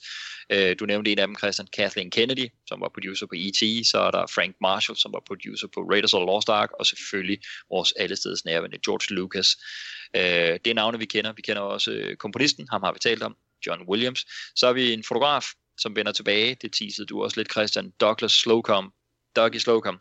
Morsingbo, vi var rigtig glade for hans arbejde på Raiders of the Lost Ark. Spielberg har siden da på E.T. og på Twilight Zone fundet et samarbejde med Alain Davieux, som ligesom har været fotograf, der ligesom har overtaget Vilmos Zsigmonds rolle som Spielbergs faste fotograf. Men det giver vel god mening at hive Slocum tilbage, når vi går tilbage til Indiana Jones. Ja, men helt sikkert, ikke? Så har man jo følelsen af, at man har skabt noget sammen. Og det vil man gerne arbejde videre med, og også på det tidspunkt er Spielberg og Lucas jo også et sted, hvor de er blevet de tunge drenge, ikke? Altså, så de er også i en position, hvor de kan hjælpe deres venner, ikke? Og dem, de har deres kolleger, og dem, de har arbejdet sammen med og haft et godt samarbejde med. Og men de så ikke synes, at vedkommende har været det rigtige til noget andet, så er det stadig sige, men her er det altså ham, vi skal bruge, ikke? Det synes jeg giver fuldstændig mening. Christian, du er også glad for at få Dougie Slocum tilbage, tænker jeg. Absolut. Jeg tror, det har noget at gøre med, hvilket manuskript de ender med. Fordi havde det været et run-of-the-mill Indiana Jones manuskript, så tror jeg måske godt, han kunne have fundet på at fortsætte med Davieux på den her. Fordi de var inde i så god en samarbejdsstime. Men fordi manuskriptet udvikler sig lidt i en anden retning end Raiders, så er der bare brug for, at der er en masse ting, som er genkendeligt. Og den visuelle stil, synes jeg helt klart bærer over mellem Raiders og Temple of Doom. Så jeg tror, det er derfor, de har valgt Slocum, simpelthen for at være sikker på, at den del af det i hvert fald spiller 100% som en fortsættelse. Og jeg synes også godt, man kan mærke, hvis man ser alle tre film efter hinanden, at Last Crusade falder i den samme kategori. At det visuelle look simpelthen er det samme, ikke? Så meget, meget stor betydning for, at serien ser så ens ud. Det er helt klart Slocum. En grund til, at den har en følelse af den samme rytme og tempo, er vores kære klipper Michael Kahn. Ham har vi delt med os talt om mange gange. Han havde lige en afstikker, hvor han ikke var med på E.T., fordi Spielberg havde brug for ham over til at administrere Poltergeist, så den kom til at føles endnu mere som en Spielberg-film. Men han er tilbage. Det er vi alle sammen glade for, går ud fra. Production design. Elliot Scott. Ham har vi ikke talt om før. 3 gange Oscar-nomineret, blandt andet for Roger Rabbit, og så har han også lavet Dragon Slayer, Labyrinten og Last Crusade, Morsingbo. Altså sådan noget, Roger Rabbit, Dragon Slayer, Labyrinten, 2 gange Indiana Jones. Det er sådan rigtig 80'er designs. Det må man sige, det er jo kæmpe navn for mig og min ungdom, barndom, ikke? Altså, uden at vide, at han har været det på et tidspunkt selvfølgelig, ikke? Altså, men det er jo virkelig noget af det, man mindes. Så det er jo ret sejt, at det er den samme gut. Ja, Christian? Solidt 80'er-navn her. Ja, det må man sige. Jeg ved ikke, det er lidt en utaknemmelig opgave her, ikke? Hvor man kan selvfølgelig sige, ja, men de er i Indien, men det ligner jo det ligner. Altså, jeg synes, det er svært, når man skal finde ud af, hvordan det skal se ud. Fordi på den ene side, ja, vi kender det, vi ved, hvordan det er i Kina og alt det her, men så skal man samtidig huske, at det er en periodefilm. Og der har man måske ikke sådan lige kendt for at være ham, der man sætter til at lave en film som skal foregå i 35. Men jeg synes virkelig, han har klaret det rigtig godt her, og det er jo så også det, der gør, at han får Last Crusade, ikke i 89. Men jeg synes ikke på hans CV, at det sådan umiddelbart ville være en mand, der kunne lave sådan en periodefilm. Nej, men skal ikke undervurdere den gode Elliot Scott. Kostymer, der har vi jo ellers været rigtig glade for Deborah Nadoolmans arbejde på Raiders of the Lost Ark, og vi tippede os lige med Fedora-hatten til hende på Twilight Zone, Christian. Hun er erstattet denne gang. Det er i stedet for Anthony Powell. Han var allerede på det her tidspunkt tredobbelt Oscar-vinder for Travels with My Aunt, Death on the Nile, Tess, og så er han nomineret senere for Roman Polanskis Pirates, for Steven Spielbergs Hook, og for 102 Dalmantinere. Christian, der er noget pirattema, der går igen i nogle af hans film, og sådan noget. Der er der måske så til gengæld noget periode costume designer over ham, eller hvad? Ja, det er der. Det er der. Jeg synes, det er overraskende, at det ikke er Duhlman, der laver den igen. Det vil jeg faktisk have gættet på, så han er jo ramt stilen, det må man sige. Så jeg synes, det er et rigtig godt arbejde. Det er nogle gode kostymer den her gang. Der er både lidt af det klassiske, men så er der også noget mere flashy. Altså, når man så siger døde kult, jamen, hvilken retning skal man så i? Jeg synes faktisk, de er meget fede, de her kult-kostymer der også. Ja, Morsingbo. Jamen, jeg er faktisk enig. Det er flot holdt, også i stilen i forhold til, at man er kommet ind, så har vedvaret den, beholdt den stil, der var for den første, men stadigvæk har ramt de toner, der er her, og stilen. Og jeg er enig, jeg synes også, at looket til The Tuggy Cult generelt faktisk er meget fedt, altså i det her lidt cartoonish, adventurous stemning, som vi er i. Lyden det er jo helt som at komme hjem for os, ikke bare fordi sounddesigneren er Ben Bird, som vi kender fra Star Wars og Indiana Jones, men jo faktisk også fordi han har genbrugt en del lyde fra Star Wars-universet undervejs. Jeg ved ikke, om I lader mærke til det, men der er flyets motor ved at sætte ud. Det er præcis samme lyd, som der 1000-årsfalkens motor er ved at sætte ud. Og så der er sådan, han har mange hilsner til sig selv og sit arbejde, men jeg tænker, der er jo, altså, hørelsen er jo virkelig en af de sanser, der hurtigst går ind i vores følelsesregister. Hvis ikke den, der går hurtigst ind i følelsesregister. Derfor musik jo måske er en mere direkte vej til ryggraden og følelser end alt muligt anden fortælling. Så Morsingbo, jeg vil sige, jeg er rigtig glad for at have måske min all-time favorit sounddesigner, Ben Bird, på banen. Mm.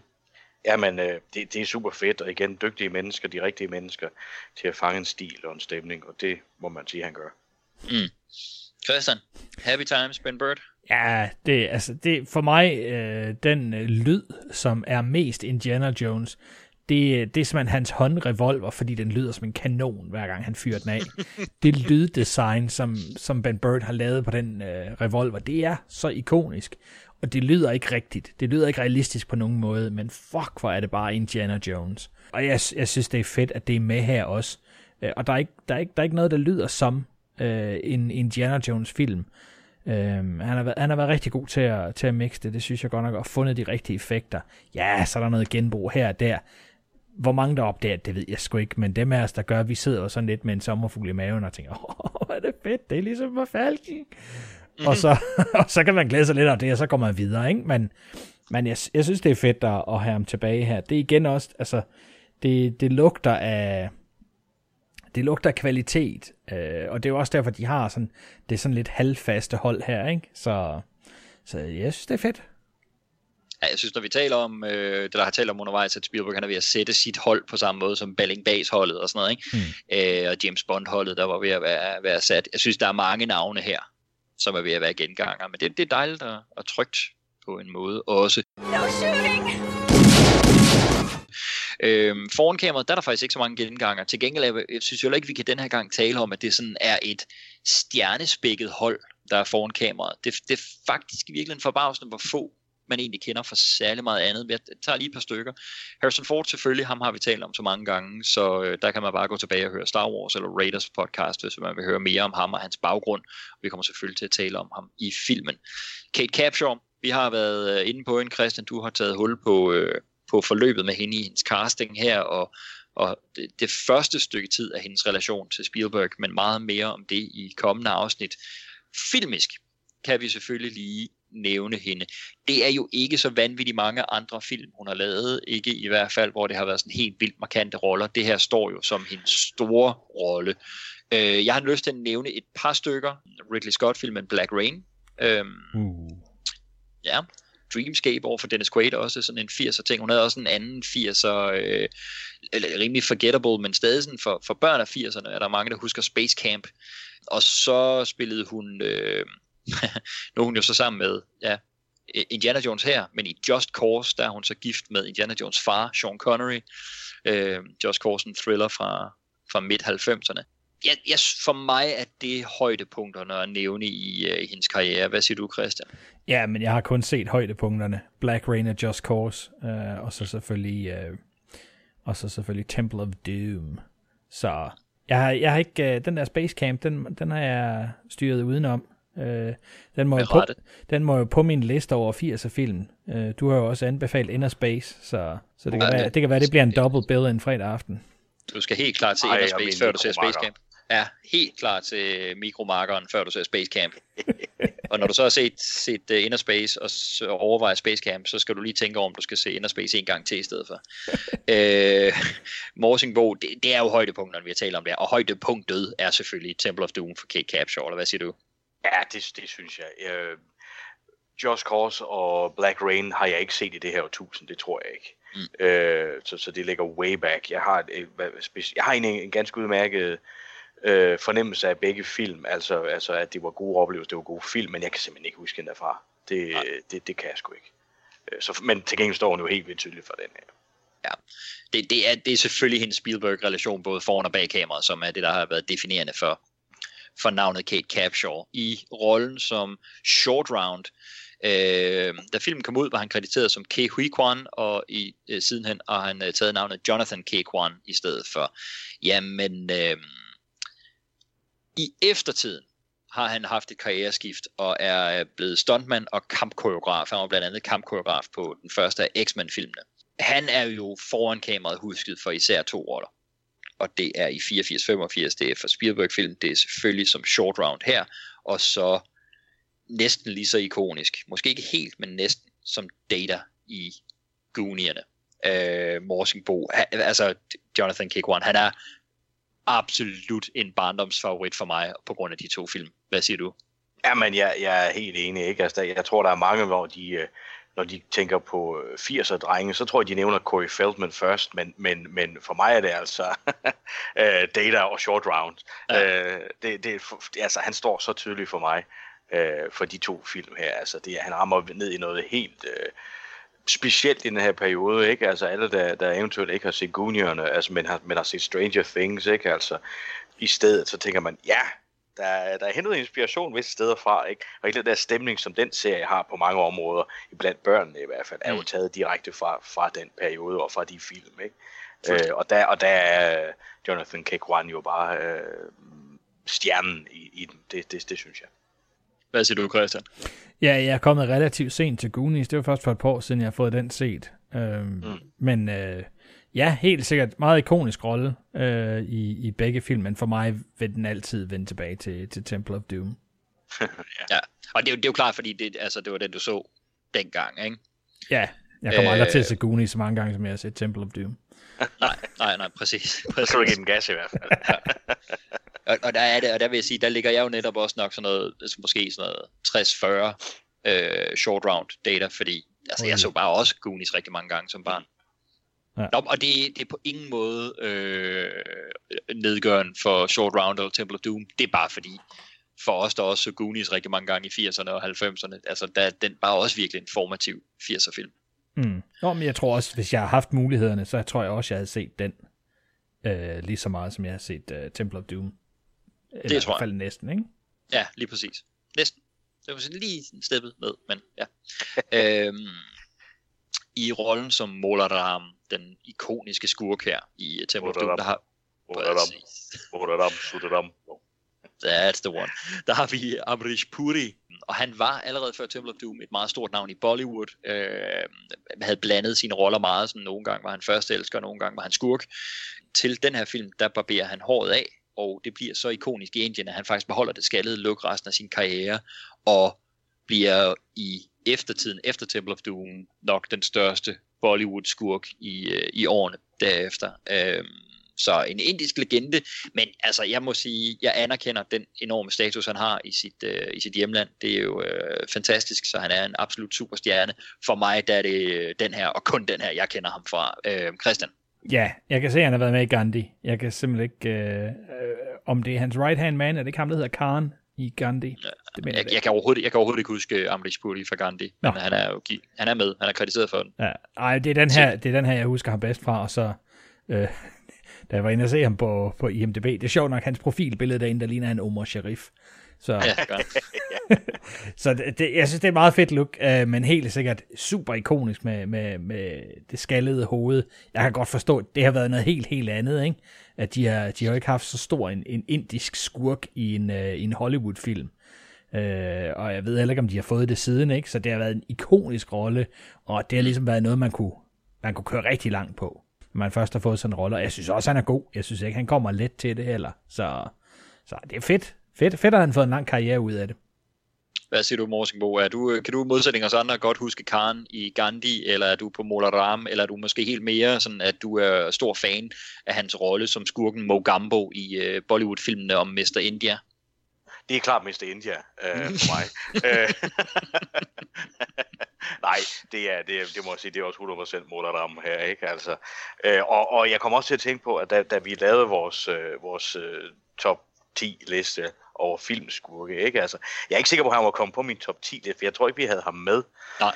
Men jeg vil sige, sådan betydningsmæssigt, skurke, der har fyldt meget for mig i min barndom og ungdom, der ville han klart have været på top 10. Altså, fordi han har virkelig set den her mand mange gange, og den her grumme over the top skurke, ikke? Nu har jeg jo selv spillet en del præsteskurkeroller. Ja, du er ved at forme en lille niche der faktisk. Ja, jeg har både været ærkediakon og kardinal og egyptisk ypperste præst, og jeg har også været munk og alt muligt mærkeligt, ikke? Altså, men jeg har dog ikke været... Ja, Mola-Ram, den ligger derude. Den bliver lavet nogensinde på en sceneudgave, så må det blive sådan, ikke? Ja. Nej, så han står meget, meget klart her fra den, ikke? Og ja, selvfølgelig en over-the-top præstation, men det er også den type film, det er. Så jeg synes, han er skøn her. Mm. Enig. Som premierministeren for Pankot Palace og for Maharajaen, der ser vi Roshan Seth.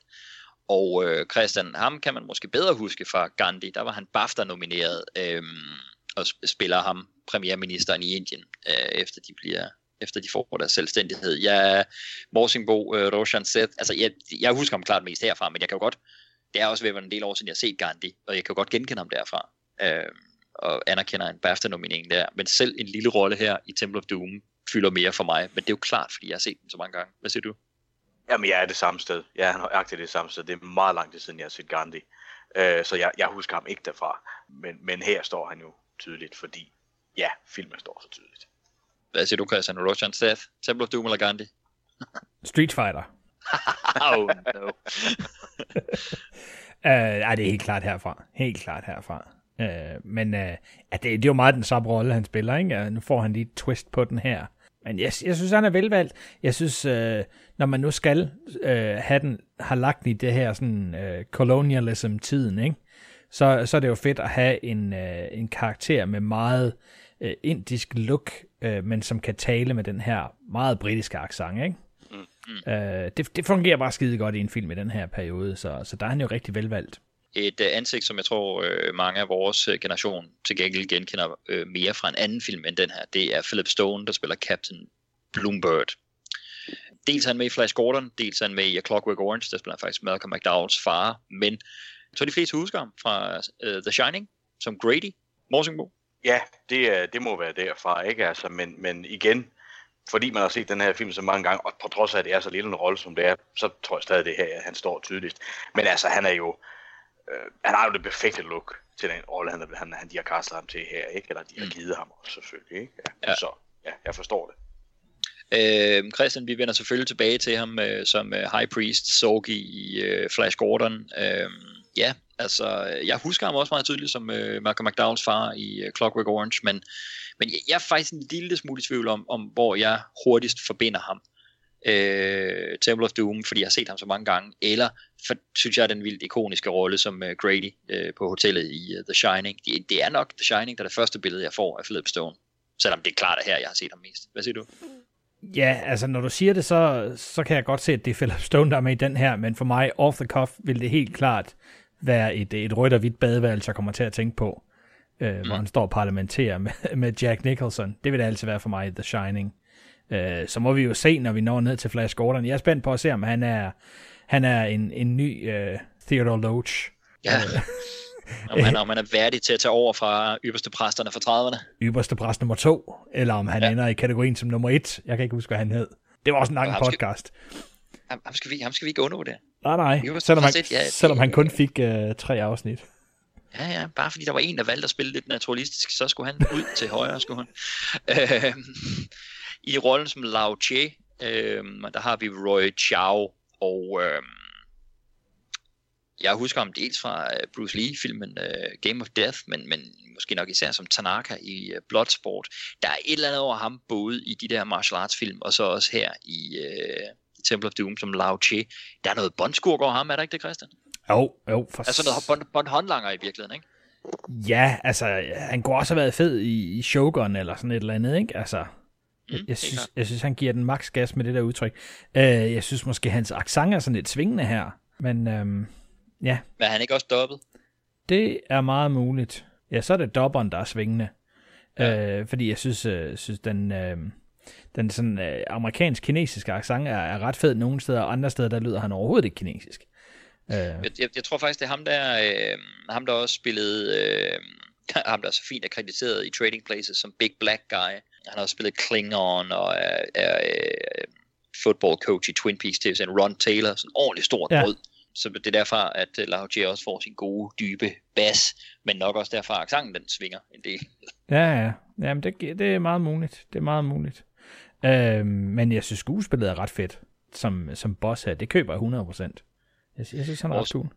Morsingbo, Roy Chow her, er der ikke sådan lidt, altså igen også de der, altså han kunne have været i You Only Live Twice, eller Man with the Golden Gun, eller noget. Han er for mig ikke Bond hovedskurken, så han bliver aldrig en Blofeld, eller en Scaramanga, eller noget. Man kunne godt være ham der styrer en, altså en Le Chiffre næsten i virkeligheden, ikke? Du ved, sådan en, der styrer en eller anden lokal afdeling af skurkens baser, eller number 5 i Spectre, eller sådan et eller andet, ikke? Ja, helt sikkert, så han kunne godt være en enkelt Bond-film hovedskurk, ikke? Jo, det synes jeg sagtens han kunne. Det synes jeg har været et glimrende bud på, og kunne sagtens se ham i den periode være skurk i en Roger Moore Bond-film, ikke? Det havde været oplagt, absolut. Apropos Bond, Indiana Jones gode ven i starten, Wu Han, som kun lige er med inde på Club Obi-Wan og dør relativt hurtigt, og for The Great Adventure, der I Go First Indy. Yeah. Han bliver spillet af David Yip, og ham må vi faktisk tale om tidligere. Yes, sir. Fordi han var med i A View to Kill, der spillede han Chuck Lee, James Bonds connection i San Francisco. Ja, vi har jo ligesom vi har en Chomkin-pris bag kameraet, så har vi en Jack Elam-pris foran kameraet. Det er også for væsentlige bidrag i film, i minimum 2 filmpodcast for folkets serier. Kodeordet er der selvfølgelig væsentligt, så jeg er nødt til at spørge jer, mener I, at hans præstation som Chuck Lee i A View to Kill, og hans præstation som Wu Han i Temple of Doom er væsentlig? Selvfølgelig måske ikke så omfangsrig. Jeg vil argumentere for, at den er mindeværdig i Temple of Doom. Jeg synes faktisk, han får meget ud af lidt her. Hvad siger du, Christian? Ja, altså hans hovedindsats er helt klart A View to Kill. De går rundt på Fisherman's Wharf, og han giver Bond alle de informationer, han skal bruge, hvad der foregår i San Francisco. De snakker rigtig meget. Så den er jeg 100% med på. Her, ja, det er ikke så meget, men han får sagt ting i det er ikke bare én scene. Han kommer ikke bare ind med det glas der, men han skal også ligesom advare Indiana Jones til at starte med og sådan noget. Så jeg synes faktisk, det er ret ikonisk her. Jeg husker ham rigtig tydeligt, og specielt dødsscenen. Så den er jeg faktisk med på. Hvad siger du, Morsingbo? Jamen, jeg kunne sige nærmest det samme, altså, og det er lige præcis det, den her scene, den er mindeværdig, og man har han har en håndlanger, og det her specielle med, at den her jo foregår et par år før den første film, hvilket er sådan lidt sjovt, ikke? Så man har sådan, ja, selvfølgelig har han haft andre hjælper, det er ikke kun Salah og så videre, ikke? Altså, så han kommer på den der Indiana Jones hjælperhylde også, så for mig er sådan, at man tydeligt husker fra den her film, på trods af den meget korte bidrag, så jeg er faktisk med på den. Fedt, mand. Jamen, så er vi alle 3 på, så en Jack Elam-pris til David Yip, og jeg synes også, der er virkelig noget, det er sådan et element som det her, ikke bare at det er ham, men at Indiana Jones har de her hjælpere forskellige steder i verden, og vi kommer rundt til mange eksotiske locations, der virkelig tydeligt drager en parallel med Bond serien og Indiana Jones-serien. Man kan godt se, at udover de gamle serials, så var, altså Lucas ville lave gamle serials, Steven Spielberg ville gerne have lavet en James Bond-film. Okay, det her det er det perfekte ægteskab på en måde, ikke? Jamen, en Elam-pris til David Yip, som hermed har haft færre scener og færre replikker i en Bond-film end John Huston, og har haft færre scener og færre replikker i en eventyrsfilm end John Huston, og dog alligevel får en Jack Elam-pris før John Huston. Nej! Kan du høre det, Morsen Bo? Der står en og tæsker en død hest et eller andet sted. Jeg tror sgu, det er Nikolaj. En lille violin og spiller også, ikke? Altså, ja. Jeg kommer aldrig til at give slip på den der. I en lille bitte rolle, jo selvfølgelig overhovedet ikke noget, der i virkeligheden er værd at dvæle lang tid ved, men det er bare sjovt lige at nævne, at manden, der fører dem fra landingspladsen hen til flyet, det er Dan Aykroyd, og det er jo rent faktisk tredje gang i Spielberg-serien. Det er god trivia-viden at have. Det er tredje gang i Spielberg-serien, at vi taler om Dan Aykroyd. Hvis man vil høre mere om ham, så gå tilbage og høre 1941, hvor Christian redegør for hele hans baggrund i Canada og Second City og over til spillefilm. Men Morsingbo, det er da en sjov lille cameo, det er da meget sjovt. Nu har vi haft Dan Aykroyd så i 1941 i Twilight Zone, og så her. Jamen, det er da super sjovt, altså. Og det er jo, selvom man jo har en replik, er det stadigvæk det, jeg vil kalde Blink and You'll Miss Him rolle, ikke? Fordi man ser ham jo ikke rigtigt, det er i mørket og alle de der ting, ikke? Altså, men det er altså Dan Aykroyd. Fuldstændig. Super sjovt. Det er jo super sjovt, når man kan hjælpe hinandens venner, ikke? Jo. Så, og så er det lidt sjovt, jeg tænker også, hvad siger du, Christian, at når altså Dan Aykroyd, som man forbinder med Ghostbusters-filmene, Trading Places, Oscar-nominering for Driving Miss Daisy, han har lavet masser af ting. De 3 første film, vi taler om, om ham i, det er 1941, Twilight Zone og Temple of Doom. Ja, altså manden, der forsøgte at sælge os Bass-O-Matic, den der blender, der kunne blende en hel øret. Det var, ja... godt at få ham tilbage her. Jeg synes, det er en meget fed rolle, og også vi får, altså han får da lidt at sige, men det er ikke meget. Vi må snart kaste os over noget. Det var han rigtig har noget at tilbyde. Det synes jeg. Ja. Det synes jeg. Det fortjener han. 3 film inde med ham, der er det stadigvæk svært at rigtig vurdere ham, ikke? Ja. Altså han er ikke, han begynder ikke at varme op til nogen Jack Elam-pris, men nede i tunnelerne under Pankot Palace, der er der et stort brød, der render rundt, som Indiana Jones han er oppe og slås med. Det er ham, der ryger i den der Stone Grinder der, Chief Guard er han krediteret som. Vi bør ikke tale længere om ham, men jeg synes, det er værd bare lige at nævne det, der er blevet lidt af en filmpodcast for folkets favorit. Det er jo Pat Roach, der vender tilbage. Vi har talt om i Conan-serien. Vi så Sean Connery slås med ham i Never Say Never Again, i en fed kampscene i en ellers lidt sløj Bond-film. Og så har vi jo senest hyldet ham for 2 roller i Raiders of the Lost Ark. Mest ikonisk selvfølgelig, da han ryger ind i propellen på maskinen. Morsingbo, han er tilbage for at få sig et nyt lavpryl her. Ja, det er jo sjovt, og man kan sige, når man kan få en mand til at se så forskellig ud, som han gør, så er det okay at bruge den samme skuespiller, ikke? Det har jeg sgu ikke noget problem med. Det er helt sikkert. Det er jo bare skønt. Altså her er han jo også for mig igen den ikonisk. Det vil så sige skurke håndlanger, ikke? Altså vil han ryge i den kategori, hvis vi skal bruge lidt Bond-terminologi. Altså helt ikonisk for mig. Vi kom højt op på henchman-listen der, hvis det er en Bond-film, ikke? Og han ser jo på ingen måde indisk ud. Nej, de prøver lidt. Men han er bare et uhyre, ikke? Altså super fed. Christian, Pat Roach, lidt en filmpodcast for folkets favorit her tilbage. Allerede Jack Elam modtager jo. Ja, altså hyldet for at spille Tothamon. Det er jo fedt at have ham tilbage. Undskyld. Det kunne jeg simpelthen ikke holde straight face til. Ja, fedt at have ham tilbage. Jeg synes, det her er en ikonisk karakter. Og der, hvor han ryger ind i propellen i den første Indie, er jo også super ikonisk. Så jeg synes, det er rigtig fedt. På en eller anden måde, så er han bare blevet sådan en stable for filmpodcast for folket. Han er gigantisk. Han spillede også den der kæmpe Sherpa i den første indie-film. Ikke? Så jeg synes, det er fedt at have ham tilbage her. Og den her gang får han da noget mere at lave. Altså, det virker mere som en rigtig karakter, ikke bare en mand, der går forbi kameraet og skal have nogen på hovedet. Præcis. Jamen, drenge, det var oplægget. Christian, har du ikke en trailer til os? Jo, jeg har lige 2 hængepartier, jeg har lyst til at snakke om. Fordi nu vi siger Pat Roach, så er jeg altså også nødt til at sige Vic Armstrong. Han er jo tilbage som Stunt Ranger her, og ham har vi den onden lyn også snakket meget om. Så det er fedt for mig, at han også, sådan ligesom hvis det er stunts på de ting, vi snakker om, så er det også vigtigt at have ham med. Og den anden kuriositet, det er jo, at de her matte paintings, som vi har, de er utrolig flot filmet, er de ikke? Jo. De er simpelthen så flot filmet. Og det er jo fordi, det er en pur ung David Fincher, som har filmet alle de her matte paintings. Hold da kæft. Den David Fincher.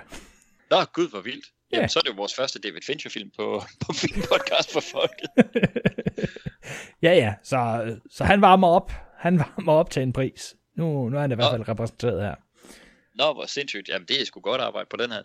Det må jeg sige. Og altså bare lige for en god ordenskyld, altså Vic Armstrong, han har fået en Jump King-pris jo, ikke? Jo. Okay, godt. Fordi han har del med været fuldstændig essentiel. Også det der, når du taler om, at Harrison Ford, han var ude i hvad var det, 8 dage eller sådan noget med noget rygskade.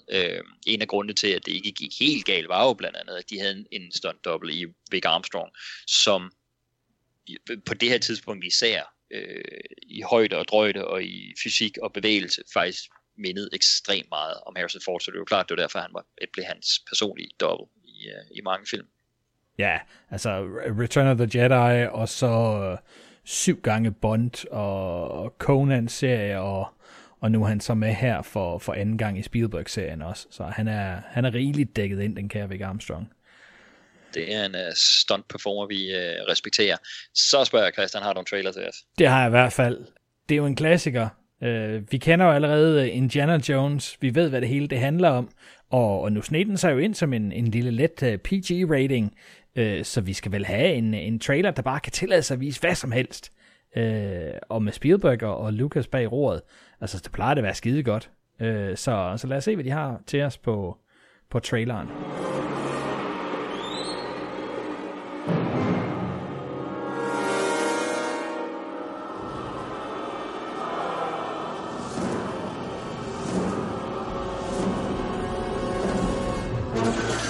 If adventure has a name, it must be Indiana Jones.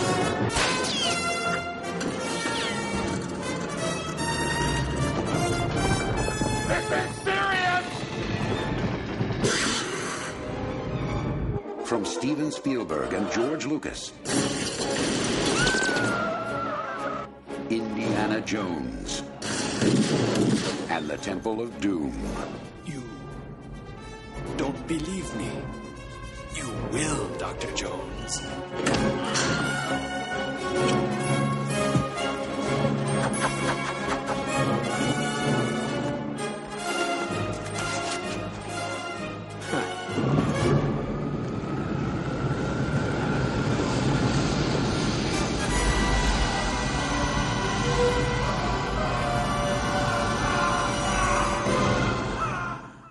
Altså, Christian,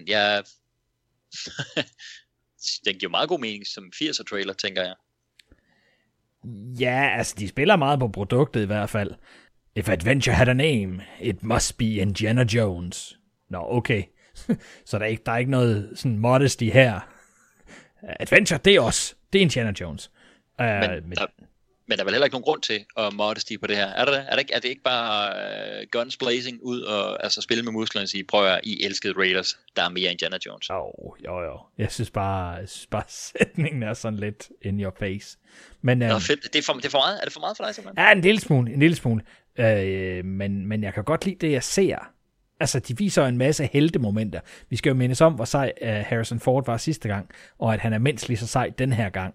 Og så er der selvfølgelig lidt skrigen fra Kate Capshaw, og der er knægten, og så skal vi se en masse action set pieces. Vi skal se den der biljagt, og vi skal se lidt med noget kult. Jeg synes, de henter det ret meget. Ham, der bliver smidt i det der metalbur der, og så sænket ned i noget.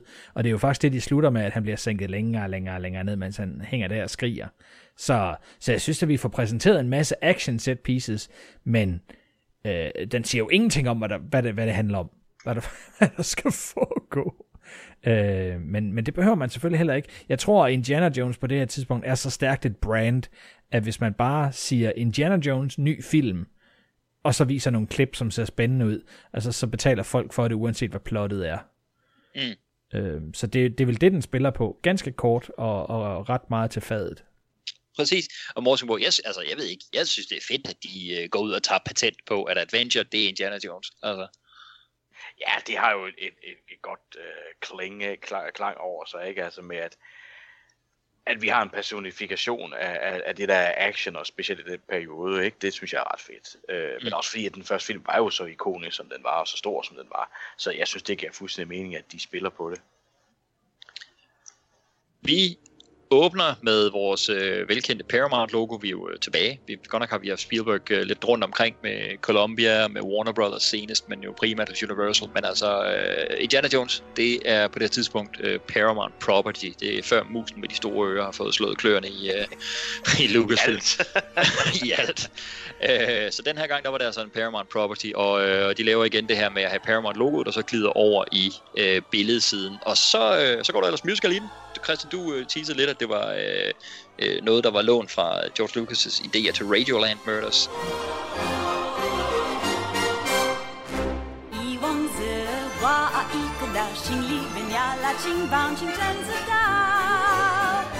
Anything goes. Iwang ilu chu cha ku cha me ha chin su sha la fong yan it dao. Anything goes. On coin si cherche i den dao tao bien ba wei fa bien wei tao mon was on the dado je fais no kusha. Good to was we fe wa long til la don wa song så da song i din we ba. Anything goes.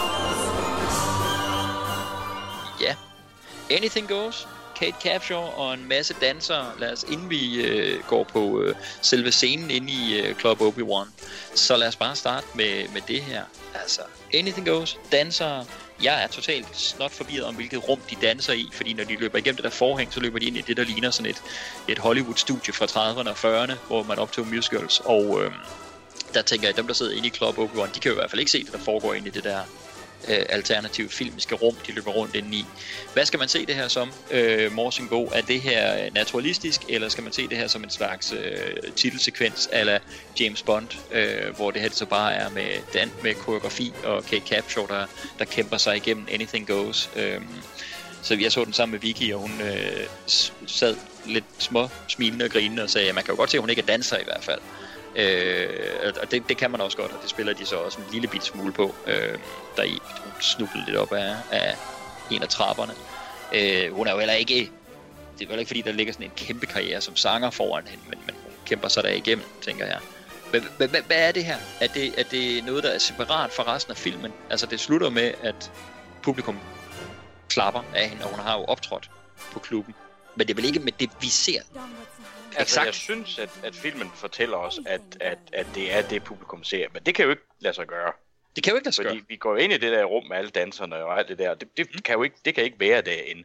Det kan slet ikke se det. Vi kan se, at det ikke er derinde, altså bagefter og så videre, ikke? Så for mig har det altid været sindssygt mærkeligt, det her. Men hvad fanden er det her for noget? Hvordan pokker hænger det sammen? Ja. Det ved jeg simpelthen ikke. Jeg synes, det er meget mærkeligt. Jeg synes, det er en underlig start. Fordi jeg kan godt sige, det var en Bond Credits åbning. Helt fint. Men den hænger jo sammen med, og vi ser hende være inde i det rum, og sådan noget, får jeg i hvert fald indtrykket af. Så jeg synes, det er vildt mærkeligt, det her. Det er jo, altså Anything Goes er jo en sang fra musical Anything Goes fra 1934 af Cole Porter, som også et par år senere blev til en film med Ethel Merman og Bing Crosby, og 20 år senere, eller 18 år senere, blev det jo til en tv-film med Ethel Merman og Frank Sinatra. Så det er sådan en musical-klassiker, de absolut lige tager et nummer fra, ikke? Så det er meget mærkeligt for mig, det her. Det må jeg sige. Det var her, jeg lærte nummeret Anything Goes at kende. Og tænkte selvfølgelig ikke så meget over det som barn, hvordan lukket var, og det var underligt. Men når man ser dem som voksen, så er det meget mærkeligt, det her. Og jeg kan simpelthen ikke rigtig finde hoved og hale i det. Jeg vil sige, det var også her, jeg lærte nummeret Anything Goes, og Kate, jeg vil sige, det er langt fra min favorit musical. Ikke at, altså prøv at, musikken er god, vil jeg sige. Ikke? Men, jo. I get a kick out of you, og så videre. Ja, præcis. Men altså, jeg ved sgu ikke, altså et eller andet sted, så kan jeg kan godt lide åbningen, men jeg tror lidt, det er fordi, jeg er farvet, fordi jeg har set filmen så mange gange som barn, og elsker filmen. Altså barndomsmindet om filmen, nu skal vi jo ind og vurdere kvaliteten i det her i dag, og det er det, der måske kan blive lidt hårdt, når man har sådan virkelig barndomsfavoritter på den måde, ikke?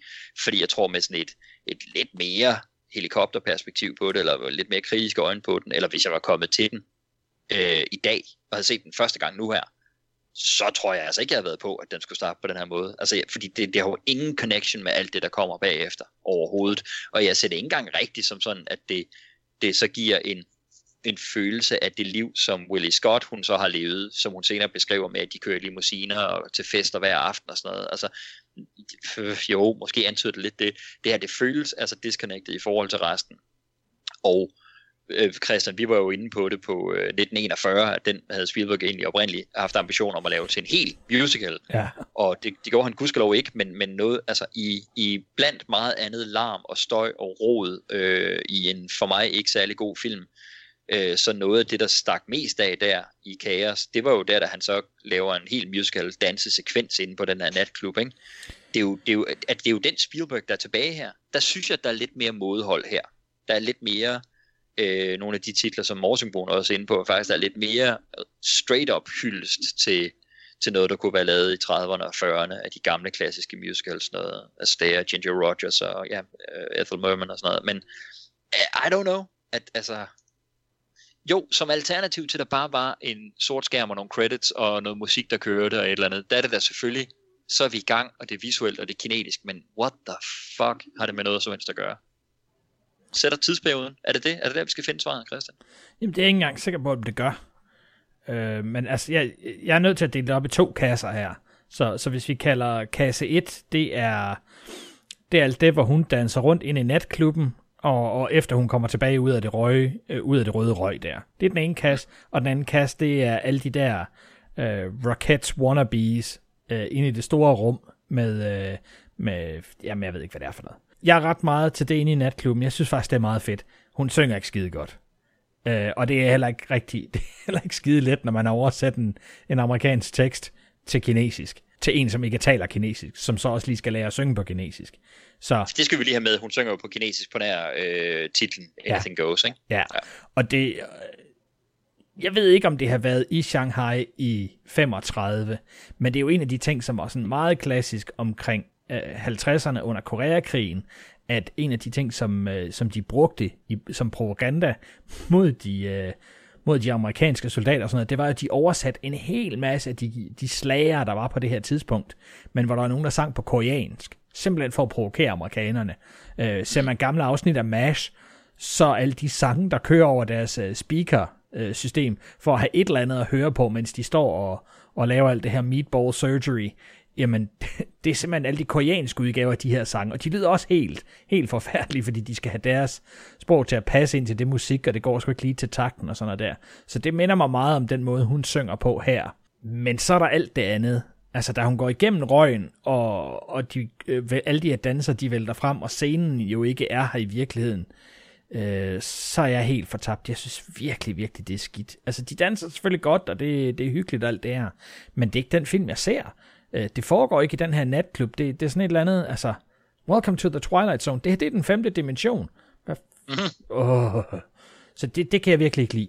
Det er flot og hyggeligt og alt det der, og det kan godt være, at Spielberg kan have haft et hard-on for at lave en eller anden dansescene eller en musicalfilm, men det er bare ikke her, det skal være. Det her, det hører simpelthen ikke hjemme i en Indiana Jones film, uanset hvornår den er sat. Så skal det være, fordi man siger, jamen, det er en produktion, de er inde og se et stykke. Altså, man vælger jo at blæse ham helt i munden, for eksempel den første Captain America-film, hvor de er helt vilde for at lave sådan et musical nummer til ligesom at sælge Captain America, sell war bonds til den. Og der klipper de til en masse forskellige teater, hvor der så er en masse forskellige shows, der bliver større og større og større, og så giver det mening, der er nogle dansere og sådan noget. Men det her, det er bare ud af ingenting. Hun løber igennem et lille hul, hvor der kommer noget røg, og bum, så er hun derinde. Og den eneste grund til, at de bliver kædet sammen, er jo fordi til sidst, så kommer der en rampe ind, og så kommer hun løbende ned ad den, og så løber hun ud af røgen igen, og ind med alle de andre. Jeg ved ikke, hvad de klapper af. De klapper måske af, at hun har været væk i 90 sekunder. Who knows? Men jeg synes, det første er meget sødt. Hende, der synger på kinesisk, og jeg synes også, hun er charmerende, helt sikkert. Jeg synes måske, det er lidt flabet, at de i klipperummet har valgt at beholde det klip, hvor hun er ved at falde op ad trappen. Men jeg har altid tænkt på det som karakteropbyggende. Præcis. At hun er måske sådan lidt clumsy i det, og hun kommer også med sådan lidt et falsk smil. Var der nogen, der så det? Og jeg synes, det er sødt, men det er helt sikkert ikke noget, de har indøvet. Det tror jeg sgu ikke. Så jeg synes den del af det er rigtig godt, men alt det med de mange danser, det kan hoppe i havnen. Det er jeg simpelthen ikke til. Jeg må sige, jeg synes, det der snubler op af scenen op ad trappen, det er Happy Accident, som tjener til gengæld, fordi jeg synes netop, det er karakteropbyggende. Ja. Hvad nogen af jer, der lader mærke til den der ret funky detalje med, at når titlen kommer på, så kommer den på ind imellem Willie Scott og danserne i baggrunden. Så ligesom Willie, hun står i forgrunden, og så står titlen bagved, og så alle danserne bagved. Det er da meget funky, Morsingbo. Absolut. Det er jeg ikke sikker på, man har set på det her tidspunkt før. Det er jo sådan lidt meget moderne på en eller anden måde, ikke? Altså lidt, og også lidt tegneserieagtigt faktisk. Præcis. At gøre det på den måde der. Og det er måske det i den sekvens her, der fortæller mig, at der er lidt eventyr. Ja. Jamen, for ellers er det mere sådan, hvad fanden er det her? Det er der ikke noget med Indiana Jones at gøre.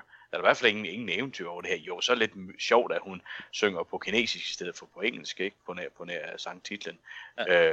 Men ellers er der ikke noget. Men lige det der måske, der er det et eller andet, okay, måske er det et eventyr der. Ja, der er det i hvert fald ikke, det er ikke supernaturalisme, vi er ude i netop. Altså, det er ikke... Christian, det er da meget funky detalje, ikke? Ja, det er meget hyggeligt. Jeg har fuldstændig glemt det. Men meget sjovt, at det så kommer op, og jeg sidder, hvad fanden, står hun og fylder foran skiltet? Men det er skiltet, der er klemt ind imellem. Og så lader de jo være, altså alt det andet, der kører alle de andre med credits, de kører foran, ligesom de kender normalt, ikke lagt ind over. Men jeg synes, det er lidt sjovt, at de har lagt det her på ind imellem. Du sad simpelthen der og tænkte, flyt dig, Kate, jeg kan ikke se, hvad filmen hedder. Jeg havde glemt det.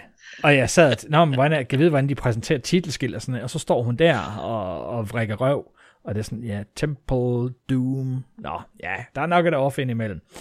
Jeg synes, du slukkede filmen og hævde skiven ud af Blu-ray-afspilleren og måtte se, om det var den rigtige skive, der var sat i, fordi du var simpelthen i tvivl, om det var den rigtige titel. De tørrede den på ærmet og sagde, sidder der noget fedt på, eller et eller andet, ikke? Ja. Nej, det er bare Kate Capshaw. Scenen fortsætter inde i Club Obi-Wan, som den jo så kægt hedder. Det kan vi jo også lige tale om. Den er vi får sådan et rigtig George Lucas-agtigt wipe, men det er så i form af det røde slør, som Kate Capshaw hun render rundt med.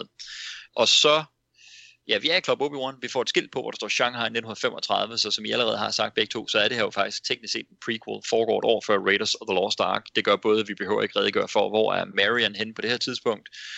Men vigtigst af alt, så gjorde det også i George Lucas' hoved, at de behøvede ikke at bekymre sig om nazister.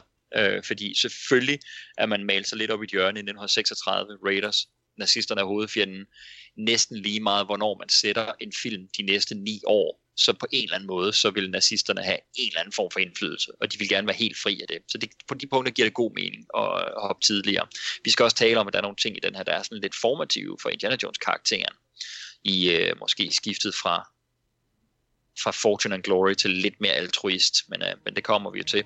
Ja, scenen inde i Club Obi-Wan, i bund og grund er det jo en lille købmandsscene, hvor Indiana Jones, han har fundet en statue af den gamle kinesiske kejser Nurhaci, som han nu sælger til nogle kinesiske, tydeligvis gangster, bytte for en diamant. Og undervejs i den her scene herinde, der får vi både introduceret hans gode ven Wu Han, som vi har talt om, som jo dør herinde, og vi får produceret første skurk, Lao Che, som er ham, han skal sælge Nurhaci til, men selvfølgelig vigtigst af alt sat connection op imellem Indiana Jones og Willie Scott, Kate Capshaws danser, fordi hun sådan virker til at være sådan lidt semi-elskerinde, eller i hvert fald bare nært connected med Lao Che. Måske det er bare det, han ejer klubben, og så arbejder hun for ham. Måske der ikke er mere ulødigt i det, end som så.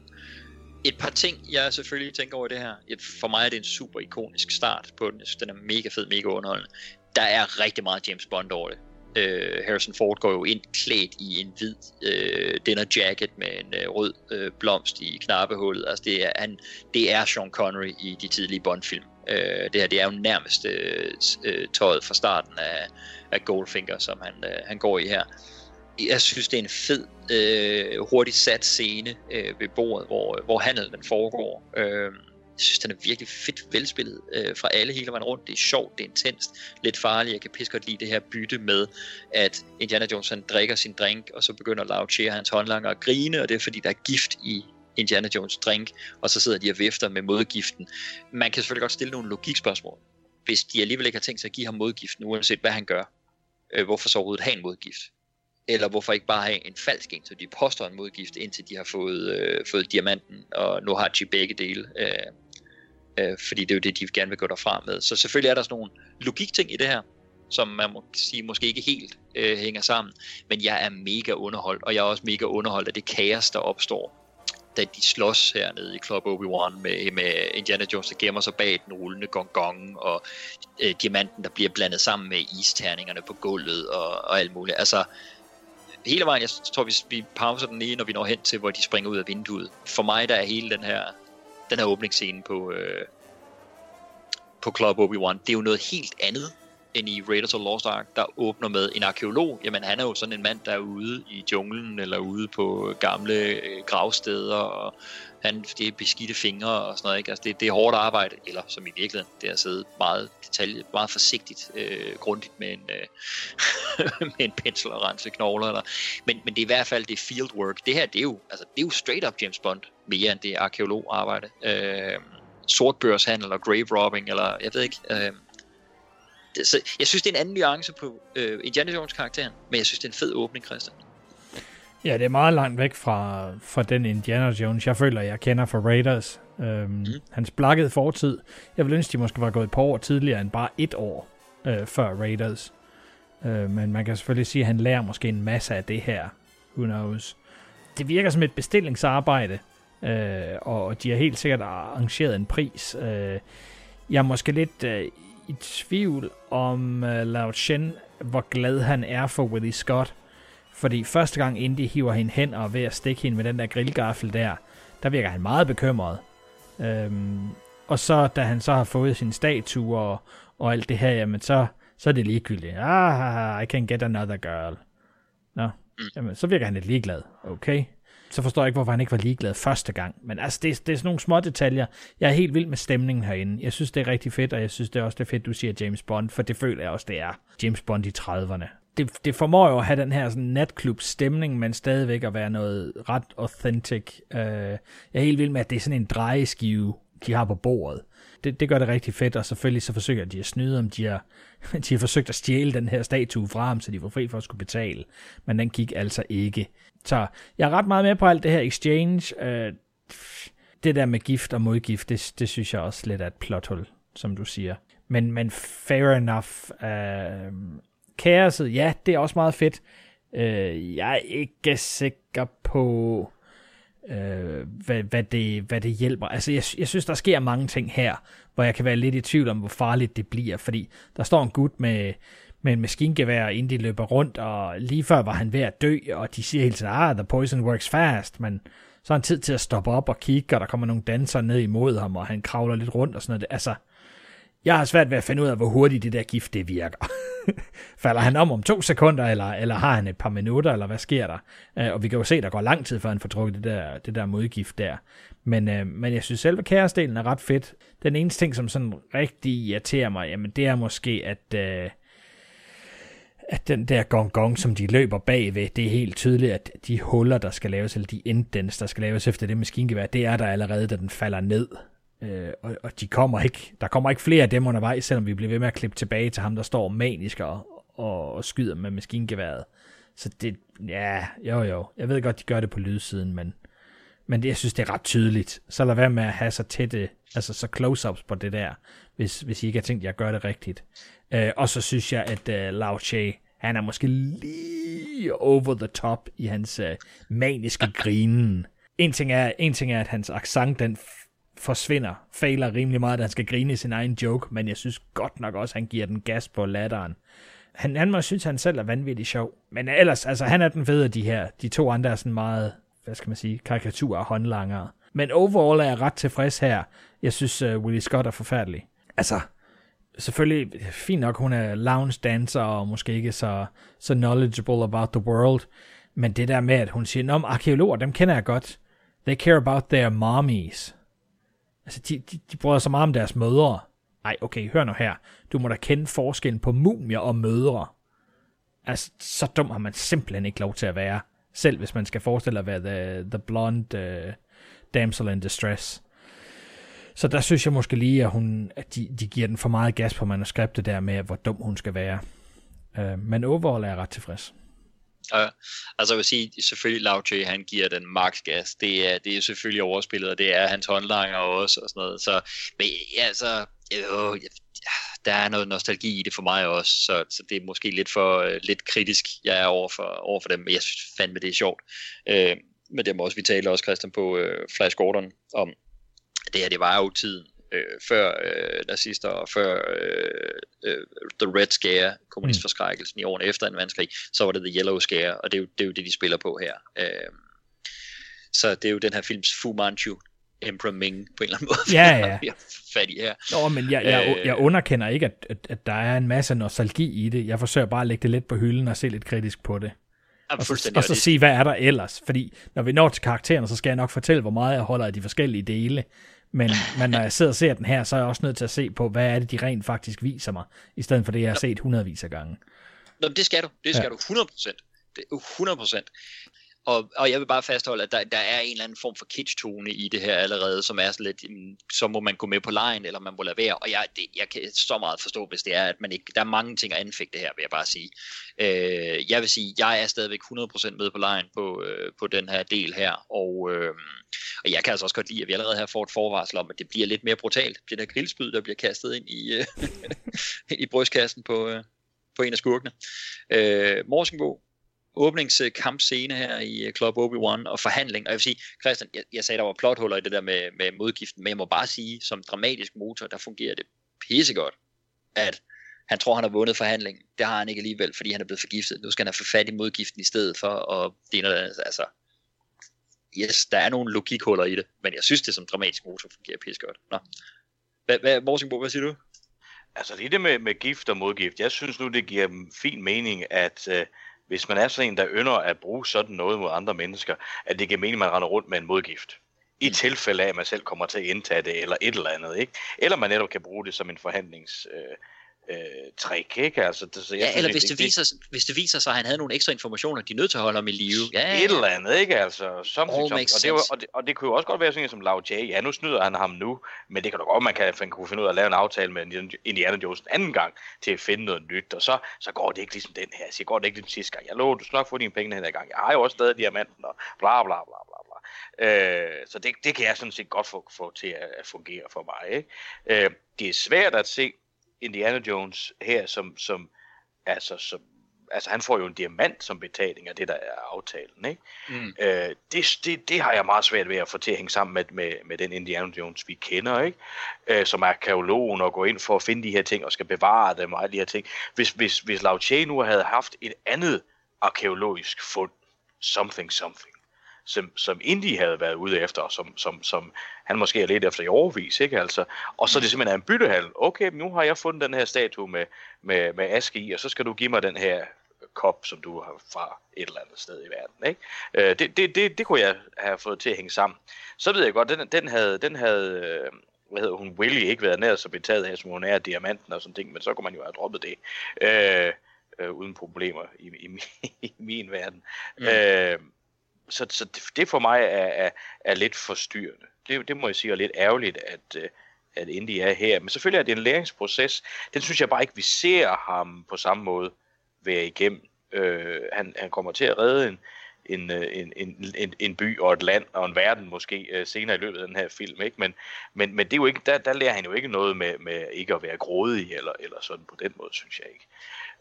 Så det er sådan lidt underligt og lidt mangel. Der mangler noget der imellem det, som så egentlig er film 1 og film 2, ikke? Hvis jeg bare lige må knytte til den der, fordi jeg kan godt følge din tanke, men man kan jo, og jeg ved godt, jeg ryger totalt i forsvar. Det er godt, jeg synes virkelig, I skal påtage jer de kritiske briller på de her ting her, fordi jeg ryger totalt i forsvarspositioner, undskylder. Ikke personligt, at der er ikke noget personligt mod mig, men så forsvarer jeg filmen, så er det bare sundt, at der er nogen, der gør noget andet. Fordi jeg tænker jo netop, at de sten, vi senere skal have fat i, der er der diamanter inde i, og der er de alle sammen fokuseret på, at det er fordi, der er diamonds inde i dem, og det er fortune and glory. Men der er den ene, de får med derfra, den vælger han at give tilbage til landsbyen. Så de rejser derfra uden noget fortune and glory, og han laver et skift på et tidspunkt, hvor de kan forlade Temple of Doom med stenene, men han siger, at vi skal have børnene med. Så der pludselig begynder det at handle om noget. Det kan jeg godt se, men jeg synes, det synes jeg bare ikke er fortalt godt nok. Så. Altså, men det er jo rigtigt nok, når du leder efter den, så ligger den der. Ikke? Altså, det er ikke fordi, det er verdenshistoriens største og mest tydelige karakterskift og sådan noget på den måde. Og jeg kan måske godt følge Christian, at i den henseende, så er der et stort spring fra 35 til 36, altså i hans karakter. Det kunne godt være, at man skulle have sat den i, jeg ved ikke, 29 eller sådan noget. Så har man ikke fået anything goes. Men, Og så vil jeg generelt sige, at det er jo nu tydeligt en adventure comedy, vi er i her. Ja. Det synes jeg på en helt anden måde, end åbningen på Raiders var. Så på den måde er det her også en anden stemning. Jeg synes, det er super underholdende. Jeg synes, det er skønt, og der er mange sjove små ting, ikke? Altså, jeg elsker det der sted, hvor Indy i sin forvirring efter at have drukket den her gift, vender sig rundt og slår en kvindelig cigaretsælger, eller hvad det er, hun er. Hun får også en på hovedet, ikke? Altså, ja, fuldstændig. Når man så tænker på i dag, hvor det her med at komme til at slå de forkerte, og man så må se på film, det kan være noget frygteligt, der har lige været med for nyligt var der meget palaver med Captain Marvel traileren, hvor hun slår en gammel dame i en subway, eller hvad det er, ikke? Ja. Det er selvfølgelig fordi den gamle dame, spoiler, det tror jeg også er ret tydeligt i traileren, men spoiler, er en scroll, ikke? Altså, men bare det image med at se hende slå en gammel dame, ikke? Altså, men her, der puncher han jo simpelthen, han slår simpelthen en kvindelig cigaretsælger ud, og så er fuldstændig uskyldig, ikke? Altså, jeg synes, det er herligt, altså. Det er en rigtig fin sekvens. Over the top, fuldstændig, og jeg er heller ikke vild med Kate Capshaws performance her, men jeg må også bare sige, hvis nu vi sammenligner med, nu ser vi det her, det er en Bond-sekvens, ikke? Altså, og så er hun Bond-pigen, og jeg synes egentlig, det giver meget mening, at hun er det. Hun vil komme ret langt ned af listen blandt Bond-piger, hvis vi skulle putte hende ind på den, som vi jo lavede dengang. Men jeg tror til gengæld, at hun er en bedre skuespiller, end en del af de Bond-piger, hun kommer til at ligge under. Jeg tror simpelthen bare, det er fordi, rollen er skrevet, som den er, manuskriptet er skrevet, som den er, og den er også instrueret, som den er, med at vi vil have den her over-the-top, pisseirriterende piger, som egentlig for mit vedkommende vil med at være det igennem hele filmen. Ja, og en helt modsætning til Marion i den første. Fuldstændig, også for at lave de skifter der, og en grund til, at han vender tilbage til hende i stedet, og alt det der, ikke? Og han ikke er sammen med hende længere, når vi når til Raiders, og alt det der, ikke? Så for mig giver det mening, den er bare røvirriterende, men jeg synes bare ikke, hun skal have skyld. Hun har lavet performancen, yes, men den er skrevet sådan, og den er tænkt sådan. Ja. Jeg tror, hun er meget bedre, og jeg synes, det er ærgerligt, at hun fik sådan en tur oven på den, for det er jo ikke hendes skyld. Nej, det er jeg faktisk fuldstændig enig i.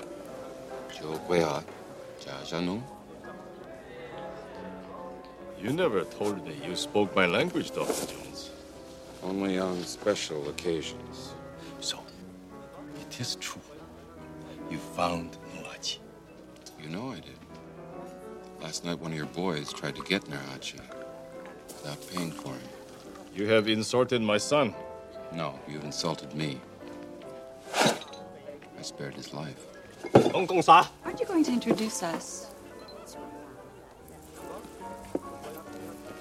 This is Willie Scott. This is Indiana Jones, the famous archaeologist. Well, I thought archaeologists were always funny little men searching for their mommies. Mummies. Dr. Jones found Nurachi for me, and he's going to deliver him now. Say, who is this Nurachi? Put the gun away, Sonny. I suggest you give me what you owe me, or anything goes.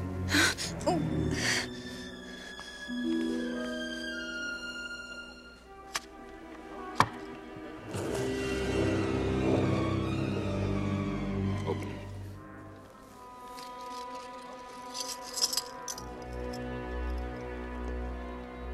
The diamond, Lau.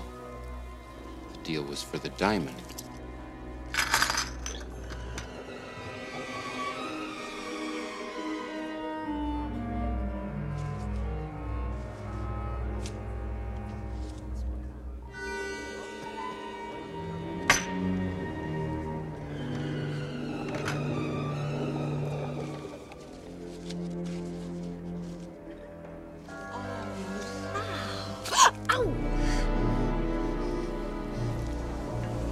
Very good help. Wow. He put 2 holes in my dress from Paris. Sit down!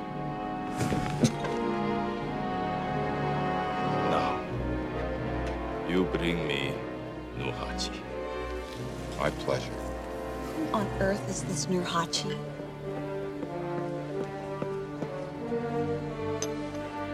Here he is. This Nurhachi's a real small guy. Inside are the remains of Nurhachi, first emperor of Manchu dynasty. Welcome home, old boy.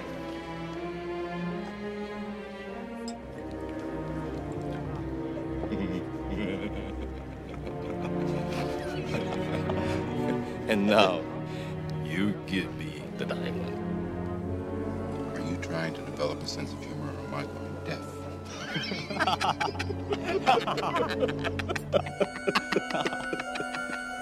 What's that? Antidote. To what? The poison you just drank, Dr. Jones.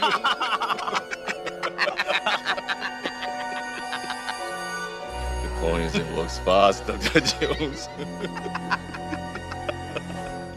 Herfra der flyver vores helte jo ud af vinduet, og så sådan en helt klassisk action-eventyr, eller stumfilmskomik, hvis det er der, vi prøver over i, så ryger de på via markiserne.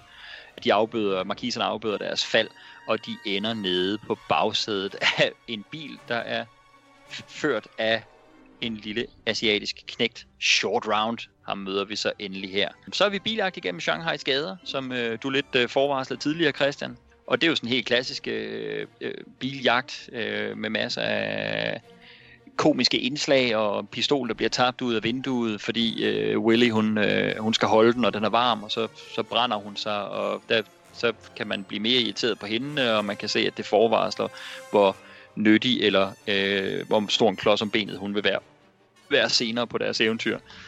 Jeg er vild med den der detalje med, at Short Round, han kan ikke nå pedalerne, så han har simpelthen, apropos klods om benet, han har klodser spændt under fødderne til at styre den her bil. Ja, præcis. Det er også en ting, jeg husker fra barnsben, det synes jeg var mega sjovt. Men de slipper i hvert fald igennem Shanghais gader hen til lufthavnen, hvor vi talte om, at Dan Aykroyd, han møder dem og fører dem hen til et fly. Siger, der er en lille ændring af planen, nu skal I med sådan et fly med masser af levende dyr ombord. Og da de så går ombord, så er Lao Che og hans håndlanger, de er nået frem til lufthavnen, og Indiana Jones helt kægt, så vinker han til Lao Che og siger, den er nice try, Lao Che, på vej ombord på flyet. Og så lukker flydøren, og så står der Lao Che på døren, så han er kommet ombord på et af Lao Ches fly, hvor Lao Che han så igen i bedste Fu Manchu Emperor Ming stil giver den max gas på ladderen derude på landingsbanen. Så kan man, hvis man virkelig er ivrig efter at se vores kære producer og executive producers på den her film, så kan man finde, hvis man virkelig kigger efter Kathleen Kennedy i blandt danserne på Club Obi-Wan, og de tre andre, Frank Marshall, George Lucas og Steven Spielberg, i blandt de her andre folk, der står ude i lufthavnen. De står over blandt de der missionærer. Det er endnu sværere at finde dem, end det er at finde Dan Aykroyd, vil jeg sige. For mig en sjov jagt igennem Shanghais gader. Nogle sjove detaljer. Og jeg elsker den der afslutning ude i lufthavnen. Så endnu en gang, jeg er rigtig meget på det her adventure, comedy, action, vi har kørende her. Hvad siger du, Morsingbo? Jamen, jeg er med dig. Jeg synes, det er rigtig, rigtig underholdende, og det er jo en super sjov finish med, at Indy, han tror rigtigt, han kan være kæk, og så slapper han væk, og så lukker døren, og så står der Lao Che på døren, ikke? Mm-hmm. Det er, så ved vi, altså spændingen fortsætter. Det er jo en fantastisk måde at holde den kørende, og nu med den efterfølgende scene, uden at vi forgriber den, så er der jo hele tiden spænding med, ja, det er fint, de sidder og slapper af nu, men I er stadig på Lao Ches fly, ikke? Så der kommer til at gå et eller andet, der går galt snart, ikke? Det synes jeg sgu er ganske velfungerende.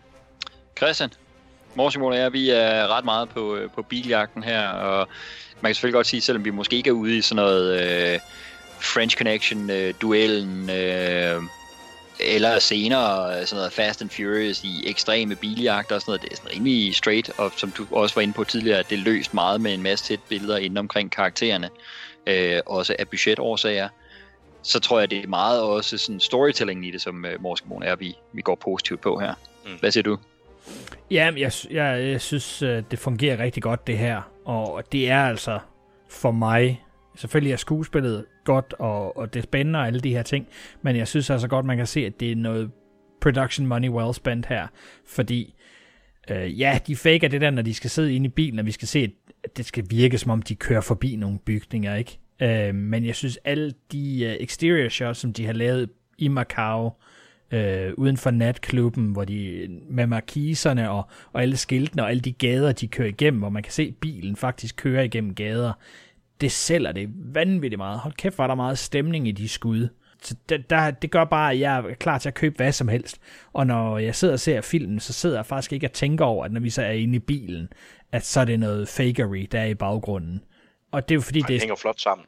Ja, det er sat skide godt op, og så er det så spændende inde i bilen, at det sådan set bare skal være et eller andet, der bevæger sig i baggrunden, som indikerer, at de kører. Og det synes jeg, de leverer. Og det viser jo bare, hvor med en smule planlægning, så kan man altså lave rigtig mange ting for ikke alt for mange penge. Så det er helt vildt med. Jeg har altid grinet over det med Short Round, at de her kasser, som han har mellem skoen og pedalerne, jeg har altid grinet af, at de ikke er bundet til pedalerne, men de er bundet til hans sko. Ja. Så hvis de skal flygte ud af bilen, fordi der kommer bad guys, så kommer han sgu ikke langt, fordi så er det som at gå på nogle firkantede stylter. Altså, det har jeg altid synes var skide sjovt. Vil man ikke have bundet... Det er jo et tilfælde af, at han hopper op på en voksen cykel jo. Det må det være. Så kan man få pedalerne der. Den måde, jeg ligesom har argumenteret på det, for det for mig selv, det er, at det er en bil, han har stjålet. Så har han ikke haft tid til at binde de her kasser på. Så han har stået og holdt øje med en bil, og så har han selvfølgelig haft de der kasser bundet på fødderne, og så kan han lige hoppe ind og så køre. Hvis det havde været hans egen bil, jamen, så har han selvfølgelig haft den bundet på pedalerne i stedet for. Men tænker du, jeg giver totalt mening, men tænker du ikke, at hvis de havde deres egen bil, så skulle Indiana Jones en gang imellem også køre den, så går det jo ikke, at han skal pille sådan nogle kasser af først. Tror du ikke, han har sådan et eller andet system med, at han lige kan hoppe i dem, sådan hurtigt og elegant, hurtigt ind og ud af dem? Han lige kan sådan smue foden ind under de der knuder der, eller sådan noget. Eller så har han bare ekstra sko i tasken. Ja, for eksempel. Det er klikpedaler, Det er det der. Det er rent spændklasse, det her. Ja, fuldstændig. Men jeg synes, det er fedt og god afslutning, som jeg også siger. Både at vi får at se, at det er Lao Chen transportselskabet, men også at Lao Chen han lige laver et tegn til de to piloter, og de to piloter, de hilser lige tilbage. Og når vi har set filmen før, så ved vi jo godt, hvad det er, de signalerer. Ikke bare god tur, men husk nu vores plan. Så det synes jeg er ret fedt. Så det er ligesom et double reveal. Men det fungerer alt sammen, og jeg synes, det er fedt at have den her Aykroyd her. Det er sjovt med den der, når han skal spille sådan officiel. Han har sådan en helt bestemt stemmeføring, som han også brugt meget på Saturday Night Live. Og det lyder sådan helt over the top, prim and proper. Men det skal selvfølgelig også passe til tiden, ikke, når vi skal høre nogle af de der engelske accenter senere på folk, der er højt uddannede. Men så er det også den måde, de taler på, virkelig upper echelon af British society. Så fedt nok, selvom han render rundt i trobetøj. Ja, fuldstændig. Det bliver sådan mærkeligt. Altså, selv det lille indhop, der ikke bliver på en eller anden måde komisk, men han er jo også komiker. Og så må jeg sige, altså det er virkelig, det fik jeg ikke lige sagt, men jeg er jo vild med introduktionen af Short Round, så jeg synes, det er virkelig velfungerende med ham i det hele taget. Prøv, det er en fantastisk karakterintroduktion. Ja, det er det. Jeg er jo allerede meget mere med ham, end jeg er med den kvindelige hovedrolle her i, ikke? Altså, meget mere. Ja, altså fordi det er sjovt med hende, nu talte vi tog lige lidt hul på det der, ikke? Og hvor vil man rangere hende i forhold til Bond babes og sådan noget, ikke? Der viste vi jo også en tendens over på Bond-serien til at foretrække dem, de kvindelige karakterer, der havde noget selvstændighed og noget karakter, noget passion, kunne handle selv og sådan noget, ikke? Så man kunne tydeligt se, at Mary Goodnight endte langt nede på listen i forhold til for eksempel Diana Riggs Tracy i On Her Majesty's Secret Service, for eksempel. Så selvfølgelig vil vi da nok have en tendens til at rate Willie Scott lidt dernede af på listen. Jeg er ikke endnu på, at jeg synes hun... Altså men det er også noget af det, som Morsingbogen også er inde på. Hun er jo også en bedre skuespiller faktisk, end mange af dem, der måske er i Bond-babe-rollerne. Så der er et eller andet der, hvor karakteren er måske irriterende skrevet, men er jo ikke på den måde... Der er jo mennesker, der er jo altså både mænd og kvinder, der er sådan lidt high maintenance på det, og bestemt ikke hører hjemme i det Indiana Jones-univers. Og det er hun jo. Det er jo det, Willie Scott er her. Så godt være, hun er irriterende skrevet, det kan jeg godt følge, men jeg synes jo ikke, hun er dårligt spillet, hvis jeg skal gå ind og forsvare den del lidt. det er ikke Marion, men det er bare sådan noget, jeg synes også, det er okay, at der er plads til at prøve at have en karakter, som er andet end totalt ben i næsen, og så kan det komme til at virke utroligt, altså et sexistisk portræt af en kvinde, men det er bare, ja, hvis man kun ser den her film, hvis man ser, hvordan de ellers portrætterer kvinder i Indiana Jones-serien, så synes jeg jo bestemt ikke, man kan anklage filmen for det overhovedet. Så jeg synes, jeg kan godt se, at de får sådan for komisk effekt har sagt, okay, men hvem kan vi få med ud på eventyr med Indiana Jones, som overhovedet ikke hører hjemme i det miljø. Det er jo det samme, som de prøver med Marcus Brody i den næste, kan man sige. Hun er jo virkelig mere den karakter. Men alt det til trods, så er jeg enig, Morsinbo. Jeg er meget mere med Short Round, end med Willie Scott. Altså, han er jo bare en fed mand, og den fed introduktion af den karakter. Altså, super fed karakterintroduktion. Men jeg synes stadigvæk, det er ret fedt, at de får snedet den der replik ind fra hende, der hvor han skal have modgiften, som hun er stukket ind i kjolen, og han begynder sådan at famle sig frem til det. Han har sgu ikke tid til at vente på, hun får den fundet frem, hvor hun så siger, but I'm not that kind of girl. Altså, så vi lige får, altså så hun i det mindste ikke er bare sådan en eller anden dulle, som Lao Chen har haft, fordi hende kan han knalde, når han har lyst. Altså, hun har måske haft drømmen om at blive sanger eller skuespiller eller et eller andet, og så er hun blevet lukket til Shanghai, og nu er det, hun ligesom lever med, men hun er ikke løs på tråden, bare fordi Indiana Jones, han kommer og siger, at nu skal du med ind i bilen sammen med mig, så smider hun jo ikke tøjet lige her og nu. Altså, den type er hun ikke, så jeg synes, der er lagt op til, at hun måske har en lille smule mere at byde på, end det vi bare har set indtil videre. Og det hjælper karakteren bare en lille smule, fordi jeg synes, hun får nogle scener, når hun panikker, hvor det bliver meget stort, hvor der ligesom er behov for at have et eller andet at holde sig til. Helt klart. Nu synes jeg jo så, men igen, det handler også om, hvor er man hen i forhold til, sådan, til det moralspektrum, og det bonerede, og du taler om USA og sådan noget. Nu vil jeg sige, jeg synes jo, det ville være klædeligt, hvis der var kvindelige karakterer, der på den måde var lige så promiskuøse som James Bond, som vi godt kan hylde for at gå i seng med alle mulige, men her med Willie Scott, med kvindekarakteren, der er det en positiv ting, at hun ikke er billig på den måde, ikke? Altså der synes jeg stadig, der er lidt et skisme der, men også fordi det åbner, undskyld. Ja, nej. Der kom ikke mere klogt, sikkert. Okay. Men det er jo også bare for lige at lukke det der ned med, at hun ikke nødvendigvis har været Lao Che's elsker, men rent faktisk bare har været ansat der som sangerinde, ikke? Altså, og da han siger det der, you take the girl, I'll get another, ikke? Altså, det kan jo også netop også forstås, jeg kan sagtens få en anden sangerinde, det er fuldstændig ligegyldigt, ikke? Altså, præcis. Så kan det godt være, at de har flirtet eller et eller andet, og måske også videre end det ved vi ikke, men den er bare åben for fortolkninger, og det er meget. Jeg tror også godt, han kan få en sangerinde, der kan matche hende vokalt.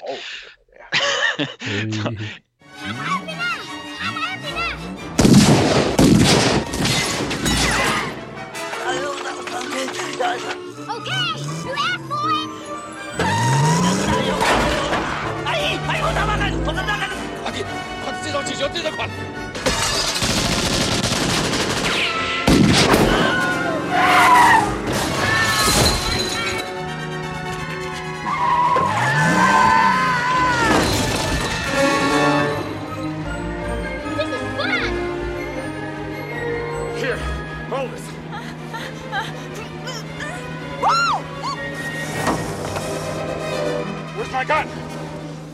Where's my gun? I burnt my fingers and I cracked a nail!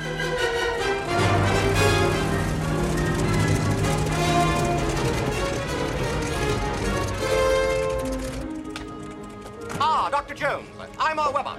I spoke with your assistant. We've managed to secure 3 seats. But there might be a slight inconvenience as you will be riding on a cargo full of live poultry. Is he kidding? Madam, it's the best I could do at such short notice. Heavens, aren't you Willie Scott, the famous American female vocalist? Oh, yeah, Jen!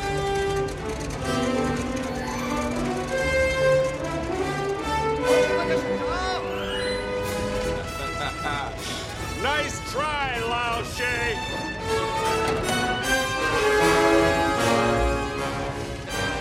Goodbye, Dr. Jones.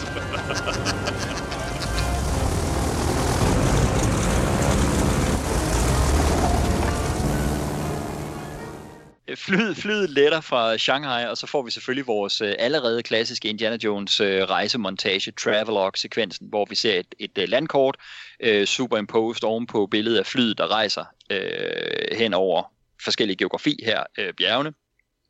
og så den røde markeringsstreg, der viser, hvor langt vi er kommet. Jeg er selvfølgelig nødt til at bemærke, at ligesom i den første, så er der sådan et stopover, og det her er i Chongqing, og det er jo klart, fordi det er et fly, der ikke på én tank kan flyve hele den distance, de skal. Men så er jeg nødt til at spørge, så når de laver det stopover i Chongqing, der er det ikke sådan noget med, at Indiana Jones forlader flyet og ser, at det er et Lao Che-fly eller noget, eller hvad? Åbenbart ikke. Altså det kan selvfølgelig være, at der er en pilot, der er hurtig til at lukke døren op, blank, og klokke. Det er jo, hvis det kun er døren, det står på. Ja. Og så sørger for, at den vender ind mod flyet, så kan man jo ikke se det. Og så lukker den efter ham igen. Det skulle være det, ikke? Det er jo en rimelig simpel løsning, men jeg forstår dig godt, og jo længere tid man tilbringer i sådan et fly, og specielt hvis man er ude af det, så øger jo risikoen for, at han opdager det, ikke? Altså. Jo. Og så kunne man så som opfølger på det, så sige, men okay, men hvorfor, hvis de vil lave det trick, de laver, hvorfor gør de det så ikke meget tidligere? Hvis formålet er at få slået Indiana Jones ihjel, få flyet til at styrte ned, få piloterne til at springe ud med faldskærm, for det er jo den sekvens, vi kommer til nu. Hvorfor gør de det ikke det med det samme efter Shanghai ind over mainland China? Det gør vi selvfølgelig, fordi hovedparten af filmen skal foregå i Indien, så på en eller anden måde skal vi med djævelens vold og magt have vores hovedkarakter til Indien. Men det er jo noget, der tjener plotfremmelsen mere end logikken, kan man sige, ikke? Men i hvert fald det, der sker, det er, at efter vi har mellemlandet i Chongqing, så flyver vi videre og krydser Himalaya, må det være, ind over grænsen til Indien. Og mens Indiana Jones og Company, de ligger og knaller brækker, så forlader vores 2 piloter, de forlader flyet, de springer ud med faldskærm, og så vågner Willie Scott og opdager piloterne væk og vækker de andre, og så har vi hele flysekvensen ind. Det er her som oplæg til en joke i træerne med om Indiana Jones han kan styre et fly eller ej. Det prøver han. Der er ikke mere brændstof på, det er de selvfølgelig også lukket ud. Og så er gode dyr rådne, gode røde dyre. Hvordan fanden kommer man ud af et fly, når som Short Round han siger, no more parachutes. Man griber selvfølgelig en gummibåd. Mere om det i næste sekvens. Christian, fun and games ombord på et fly her. For mig, der er vi stadigvæk i et højt action tempo, så det er stadig for mig sjov og ballade, og jeg er helt på. Jeg er meget opmærksom på de her plot-logikhuller, og det stopper jo ikke her. Og det kan jeg virkelig godt forstå, hvis man ser sig sur på. Men jeg har en anke imod mange nyere film med, at jeg synes simpelthen, de er for... det kan godt være, de er klippet hårdt, og der sker en hel masse.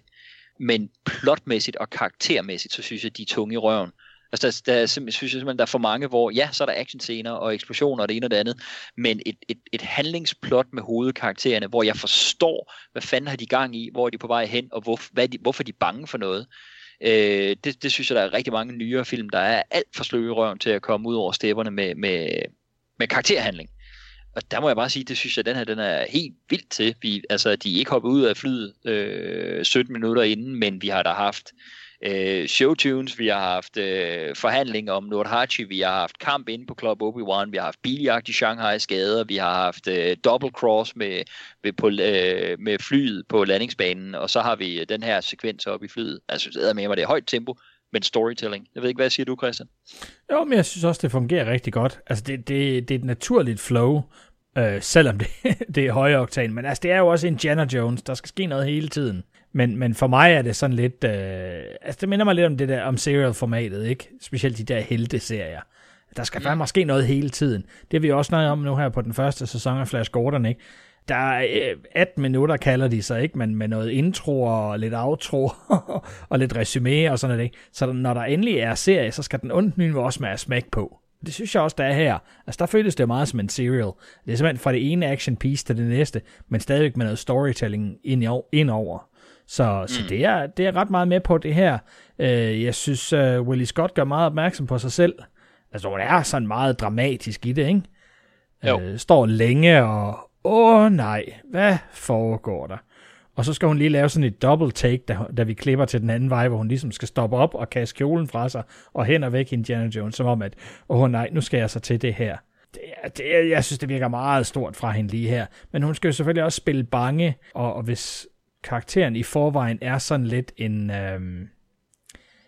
over the top, og så skal spille bange oven i det, altså så bliver det måske også rigtig stort. Men jeg er ret vild med selve scenen inde i flyet, fordi jeg synes, det er ret fedt filmet. Altså, jeg har 100% styr på logistics, hvor ligger de henne i forhold til hinanden, og hvad sker der alt det her. Jeg synes også, de har fundet nogle spændende vinkler. Så jeg er helt med på det, og jeg synes, det er fedt, der er rigtige høns derinde i de her trækasser. Det giver for mig rigtig meget. Altså, det er ikke 2 høns i en kasse, vel? Altså, der er måske 15 eller 20 høns i forskellige kasser nogle steder, og noget af der, så hænger der nogle net med noget frugter og nogle grøntsager og sådan forskelligt. Alt muligt. Det føles som et rigtigt cargo-fly, det her. Det var det samme med den biljagt, som jeg sagde før, ikke? Når man kan mærke, at der er lagt vægt på production design eller location valget, jamen så sælger det bare alt det, der skal ske i det, så meget bedre. Og sådan har jeg det altså også med flyet her. Fedt nok, og lidt, men det er underligt, at piloten, han siger farvel, da han er oppe. Men så good luck. Det er en høflig mand. Ja. Det er en høflig mand, ja, lige præcis. Altså, kunne han ikke bare lade dem sove, og så styrt ned, men det er selvfølgelig flink af ham lige at sige til, så hun kan vågne. Altså, de har en fighting chance. Ja, downfall of every villain, sådan er det bare.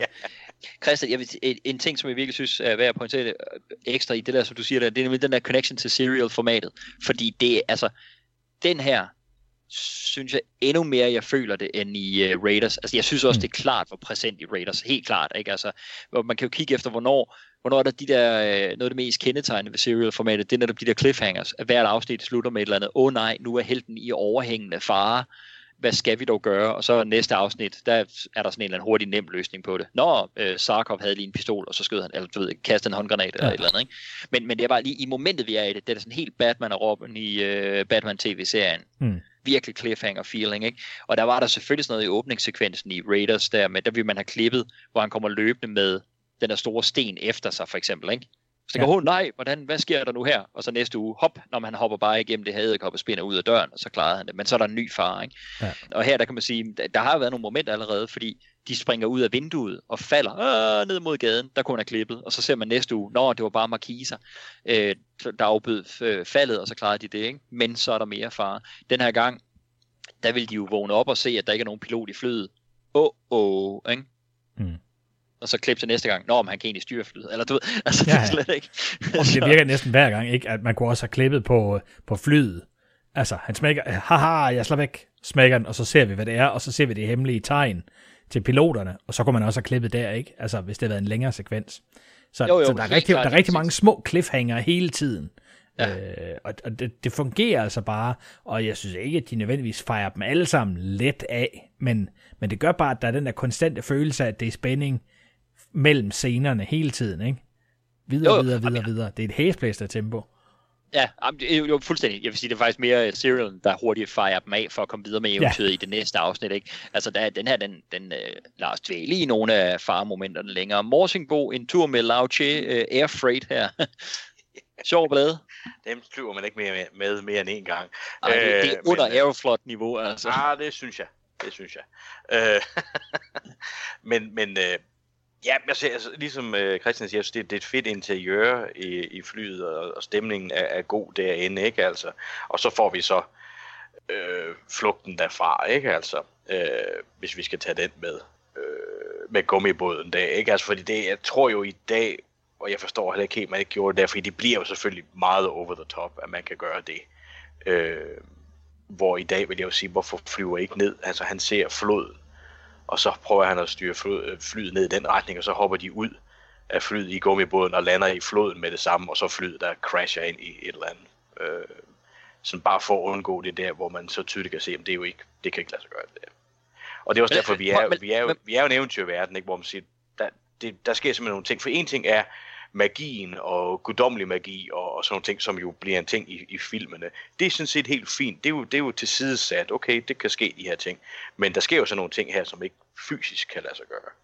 Men prøv at lade os tage den med så i samme pakke her, fordi måden de kommer ud af det på at klare den her, det er ved at kaste sig ud 3 mand høj i en gummibåd, det lyder som en revy-sketch, og så udløse den. Så den bliver pumpet op, mens de er i luften. Og dels så skal det så forestille, at det så tager noget af farten af i deres fald. og at luften i den her gummibåd så er jo nok til at afbøde impact, når det er, de rammer jorden, og lander så selvfølgelig, fordi det er ikke nok bare at lande på jorden, men de lander så selvfølgelig på en bjergskråning, og der er så sådan en helt bobsled-sekvens ned igennem skoven. Det er off-pist her, og jo næsten altså sådan noget On Her Majesty's Secret Service skisportsagtig intensitet. Og da de endelig kommer af sneen, så tror de alt er godt, men det er det selvfølgelig ikke, for så er de ved en klippeskrænt, og så endnu et stort fald ned i en flod, og så tror man alt er godt der, men det er selvfølgelig ikke, fordi så er der en river rafting sekvens igennem Whitewater helvede, inden der så endelig er calm waters, og vi kan komme videre over i anden akt af filmen. Så det er ligesom afslutningen på hele første akt, som er Shanghai med flugt derfra. Morsingbo, du siger, det er for overdrevet. Ja, det synes jeg, det er. Der nu ved jeg, at vi er ikke i en realistisk film. Og som sagt, magi og guddommelig magi taget til siden, fordi det synes jeg er noget andet. Men her sker der nogle ting, det kan simpelthen ikke, det kan ikke lade sig gøre. Indtil da har de været heldige, og det har været lidt overgjort, og sådan ting, og måske må man sige, ja, måske kunne det her ske, og så lade sig gøre, ikke, og så videre. Men her er vi så ude, og vi siger, okay, der er simpelthen nogle ting i den her film, som er urealistiske. Ja, og underholdende, men urealistisk. Jamen prøv at, og igen, jeg synes, det er jo enormt svært for mig at vurdere. Vi taler altid om det her med objektivitet og subjektivitet, når vi går filmene igennem, og prøver at fjerne os. Det er jo ikke for at fjerne os fra vores sådan personlige begejstring for tingene, men for at prøve at være en lille smule rationelle, når vi vurderer de ting, vi kigger på her. Og en gang imellem, så er det skidesvært, sådan har vi alle sammen haft film undervejs. Og jeg må helt ærligt indrømme, det er skidesvært for mig på den her, fordi jeg sidder og kigger på det, og tænker, det ved jeg da faktisk ikke. Og hvad hvis gummibåden den så folder sig ud, og så er det sådan en stor flade, og der er luft, og de er inde i den, der vil der falde meget langsommere, og så lander de, okay, hvis man ligger derinde på det midterste stykke, man skal nok ikke ligge på det midterste stykke, fordi det er sådan ret tyndt, så det vil være et ret hårdt impact, men hvis man nu ligger oven på den del, der er pustet op, I don't know, det vil nok gøre ondt, men de falder heller ikke med så høj fart længere der, og så hele turen ned. Så jeg bliver sådan lidt, altså, jeg går, det er simpelthen skræmmende for, hvor lidt jeg har fulgt med i fysiktimerne at sige det, men jeg går med den, altså, og det er jeg 100% med på, er en eller anden blanding af, at filmen har forført mig på det her tidspunkt, uanset om jeg har set den før eller ej, så er jeg med på den tone, der er her, og så selvfølgelig en barndomsnostalgi og kærlighed overfor den. Det er jeg helt med på. Det er meget muligt, at hvis der havde, det er jo helt åndssvagt at sige sådan noget, ikke? Men det er meget, man må bare have noget selverkendelse. Det er meget muligt, hvis der havde stået Michael Bay på som instruktør, jeg havde siddet og set præcis den samme scene, og så sagt, ej for helvede, var det åndssvagt. Det er meget muligt. Ja. Det er det virkelig bare. Altså der har jeg de smækfarvede briller på, det må jeg sige. Jeg synes, det er fucking awesome, og jeg omfavner, at det her det ikke er en vi har altså også, for mig der er det heller ikke naturalisme, at man kan åbne pagtens ark, og så er der guddommelig kraft, der kommer. Så jeg er allerede i okay, det er fantasyland. Så det er jo også det, jeg mener. Det er jo det, jeg sætter i to forskellige kasser, som hedder, at jamen okay, magi, fair nok. Det og guddommelig magi og alt det der, ikke? Men det her er fysik, her er der ikke noget magi involveret i det. Men mindre det vitterlige er, som den vise mand, de møder lige om lidt, siger, at det er Shiva, der har ført dem dertil. Så kan det være. Så, det siger han men det synes jeg er lidt farfetched. Ja, og det kan jeg virkelig godt følge dig i. For mig, der bliver jeg bare sådan lidt, altså, når man tager det der magiske element ind i det, så altså, det er lidt ligesom, jeg ved sgu ikke, beklager til lyttere, der er knushamrende forelsket i det nuværende DC-filmiske univers, DC-EU, som det hedder. Ja, det var ikke, jeg havde stor respekt for Christopher Nolans Batman-film, især de to første. Jeg kunne virkelig ikke lide Dark Knight Rises, men især de to første. Men når man med for eksempel Superman i Man of Steel går over og vil lave ham så alvorlig, og lave universet så alvorligt, som de gør der, jeg får meget svært ved at gå med på den leg, fordi i sidste ende, så er det stadig en mand i tights og har underbukserne udenpå, og en kappe, og mere symbol, end han er karakter, og sådan noget. Altså, så det bliver virkelig bare stadigvæk for mig for fjollet til, at i min optik, de kan tillade sig at tage det så seriøst. Hvor der omfavner for mig at se Marvel MCU-filmene mere, at det også bare er sjov og underholdning. Og der har jeg også svært ved så at stille krav til dem om, at jamen så skal naturlovene være fuldstændig overholdt, og alt det skal være super realistisk. Jeg accepterer, at de har kapper på, og de gør de her fjollede ting, men det her år, det skal være super realistisk. Altså der må jeg sige, jeg bliver lidt blødere i min accept af, hvad der så heller ikke stemmer. Og det øjeblik, de manifesterer Gud på den måde, og jeg er sorry, hvis jeg træder folk over tæerne, men i Passion of the Christ, hvor der kommer gudebilleder ind, og det bliver helt, der kunne jeg også acceptere nogle fjollede ting også, fordi vi træder ud af realisme for mig. Og det ved jeg virkelig, jeg er virkelig ked af det, hvis det fornærmer en masse mennesker. Det er ikke min hensigt. Jeg respekterer, at de oplever tingene på en anden måde. Men jeg forstår godt, hvad du siger, Morsingbo. Jeg forstår jo virkelig godt, at man siger, nu siger vi, at vi går ind i en verden, hvor alt gælder som i virkeligheden, men vi tilføjer bare elementet af magi, eller elementet af guddom, der er virkelig. Det forstår jeg godt. Det er min shortcoming, at jeg har svært ved at gå med på den leg, uden også så at sige, fint, så kan de også lige så vel hoppe ud af et fly i en gummibåd.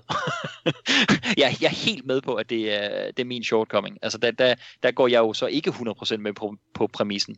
Eller, det mener jeg jo så, jeg gør her, fordi her der synes jeg også, de siger, hey, her der kan vi godt springe ud af fly i en gummibåd. Accepted. Men jeg ved ikke, hvad siger du, Christian?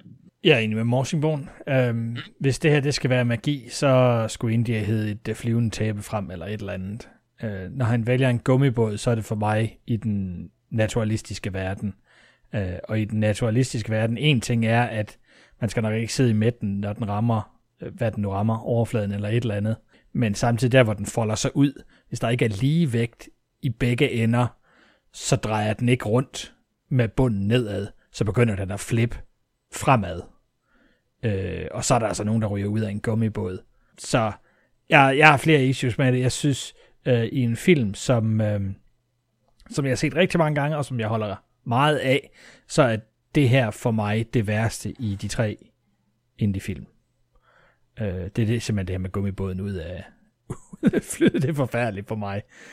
Og så lander det i vand og tager faldet af. Ja, det er fint nok.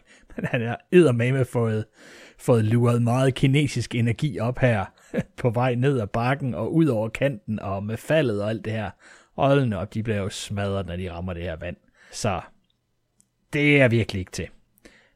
Så skulle det have været mere overnaturligt, mere vanvittigt. Men igen, så er det jo heller ikke Indiana Jones. Altså, den forsøger jo at holde sig selv i en realistisk verden, men hvor der er mulighed for, at der er magi. Men gummibåden er jo ikke magisk. Så der føler jeg ikke, at de kan trække magikortet, ligesom man for eksempel kan med Pagtens Ark, som er et religiøst artefakt, som måske har magiske kræfter. Så for mig er det der forskellen er på det. Ja, jeg vil bare sige, der er jo ingen tvivl om, at objektivt set, så har I ret. Altså, det anfægter jeg slet ikke. Det her, det er mere end noget andet, der har været på det her tidspunkt i Indiana Jones, så er det her jump the shark moment for Indiana Jones franchise. For der var jo ikke noget i den første, der på samme måde sprang den indbyggede troværdighed, som den har. Selvom vi så siger, men så er der guddommelig kraft, og så er der det her og sådan noget, ikke? Men i forhold til naturens love, som I begge to er inde på her, jamen så er der jo intet i Raiders, der gør det samme som den her. Det tætteste, vi har haft i Indiana Jones indtil videre, det er det der mystiske rum, som danserne løber ind i, mens de er på natklubben, hvor jeg tænker, hvorfor løber de tilbage i øvelokalet og danser, eller hvad fanden foregår der? Det er jo det eneste andet, der på samme måde virkelig bryder dens egen opsatte troværdighed. Det er jeg fuldstændig med på. Jeg går bare virkelig med på lejen. Måske går jeg med på lejen på komediebasis på samme måde her, som I gik med mere i Christmas Vacation, da vi så den første gang. Fordi der havde jeg svært ved helt lige at vende mig til tonen af, at de for eksempel ikke dør, når de burde være frosset ihjel ude på juletræsfældningen og sådan noget. Ikke? Altså nogle af de der, hvor den lige pludselig tager noget magisk realisme ind i sig. Det vil jeg sige, det har jeg jo haft meget nemmere ved at vende mig til, når jeg har genset den. Så der var jeg hårdere ved den, der har vi jo talt om på adventskalenderen, der var jeg hårdere ved den på adventspodcasten omkring den, end når jeg har set den flere gange, og ligesom er blevet sådan, okay, nu godkender jeg sgu det der spring i troværdighed, der er der, og så siger jeg, nå okay, så udover at være en komedie, så forstår jeg den lidt mere nu. Det er også en vild slapstick, hvor der også er et eller andet magisk inde over sig, og det er fint nok. Crazy shit happens, vi kører. Men altså, vi skal bare se Temple of Doom igen. Det er meget bedre. Nå, men det er jo det der vildt, men det er jo det der vildt her, fordi I har set den så mange gange, så I aldrig er nået til det punkt, hvor den er ude af, når man så må sige. Ikke? Ja, fuldstændig. Altså, så det kommer det jo aldrig til at være for jer, at I kommer til at godtage det her åbenlyse jump the shark moment med den her gule gummibåd. Men altså prøv at 2-1, det er også stadigvæk en konklusion om, at det er overdrevet, og på den måde, i den kontekst, ikke fungerer, fordi det bryder en troværdighed. Det er ikke en 3-0 sejr på det, men en 2-1'er på det. Jeg elsker det shit, men jeg forstår jer. Men jeg vil jo stadig sige, at jeg er jo underholdt af det. Jeg synes jo, det er sjovt, men det fortæller mig bare, at vi er i et ikke realistisk univers, og ikke det samme, på samme måde realistisk, som Raiders var, ikke? Ja, helt klart.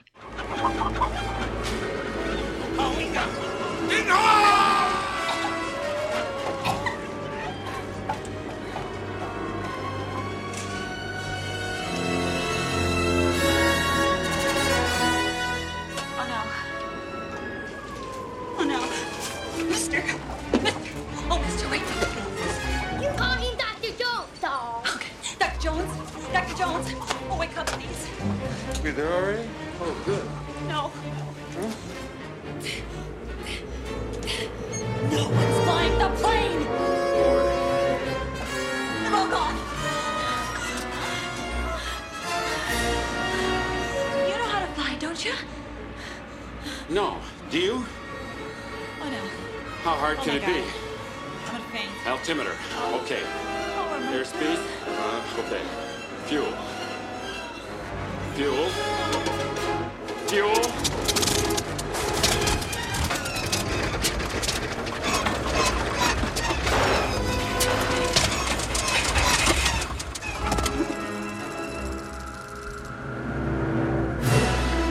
I think we got a big problem. Dr. Jones!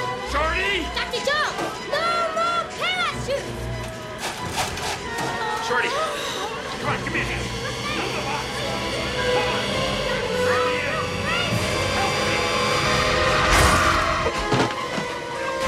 Shorty! Get our stuff!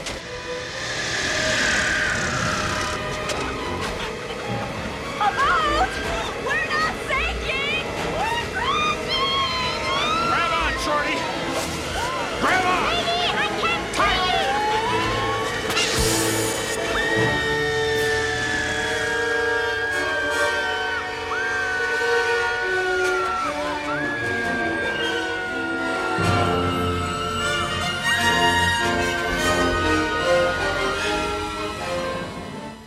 Vi sejler stille og roligt ned ad floden, og møder så ham her, den gamle gut, som får Indiana Jones til at konkludere, at de altså er landet i Indien.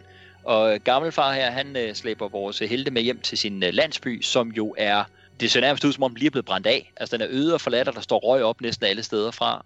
Så de gør virkelig alt, hvad de kan visuelt for at vise os, at det her, det er en fattig landsby, hvor der bare ikke længere er noget liv overhovedet. Der er næsten heller ikke en grøn plante at få øje på noget sted, til trods for, at vi er i frugtbare Indien. Så der er et eller andet galt her. De bliver inviteret på frokost, hvor vi første gang får et af de her gross-out måltider, hvor de skal sidde og spise biller. Og der ser vi selvfølgelig også Willie Scott, hun skal dele med ikke noget med det her lorteæde at gøre, men både Short Round og Indiana Jones, de er mere Men of the World, de har været ude sikkert meget vildere steder end det her, og er vant til at begå sig, hvor man ikke fornærmer verden. Jeg synes, det er en god lille kommentar omkring det her med, at Indy han siger, det mad der, det du får nu til frokost er mere end hvad de her folk, de spiser på en uge. Så prøver hun at bruge det til at komme ud af det ved at sige, nej, så skal jeg sørge ikke tage det, ikke? Men han ligesom får understreget, prøv at nu spiser du, for det er en kæmpe fornærmelse mod dem, og du gør mig pinligt berørt i den her situation. Som forlængelse af den scene får vi at vide, at grunden til, at der er så goldt her, det er fordi byens hellige sten er blevet stjålet. Og ikke nok med, at stenen er blevet stjålet, så er alle byens børn også blevet kidnappet. Og ham, den gamle vismand i byen, han insisterer på, at det, som Christian sagde, ikke var et, eller var det dig, der sagde det i Morsingbogen, som I var inde på, at det ikke er et uheld, at de styrtede ned lige her. Det er Shiva, der har bragt dem hertil. Så det var meningen, de skulle komme hertil. Ja, så er både A-plottet for den her film, det er ligesom James Bond, der får sin mission, ikke? Af M. Så har Indiana Jones fået sin mission her. Han har ikke helt 100% accepteret den endnu, men nu er den blevet fremlagt. Så vi ved, hvilken retning vi skal i herfra. Plus denne films pagtens ark er jo bragt på banen. Altså denne films MacGuffin, også med et tilhørende religiøst motiv på det. Altså jeg må sige, jeg er stadigvæk totalt på det her. Jeg elsker det her, da vi kommer ind i den her landsby, og det er lidt overdrevet, det er med al røgen og sådan noget, men det er så fattigt og så smadret. Og der kommer lige pludselig, synes jeg, her noget alvor. Det er jo klart her, der kommer der et skift i tone også fra action-eventyr og det komedie til det her, det er lige pludselig meget alvorligt. Sådan en fattig landsby, der ikke har mad, og der børnene er væk, og der er grædende kvinder over det hele og sådan noget, og man er slet, hvad fanden foregår der? Så tager meget mere sådan en socialpolitisk alvorlig tone lige pludselig.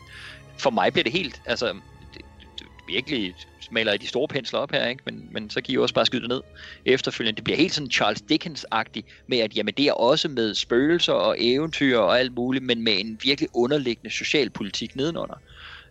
Som måske var det, der optog Dickens meget mere end alt det andet.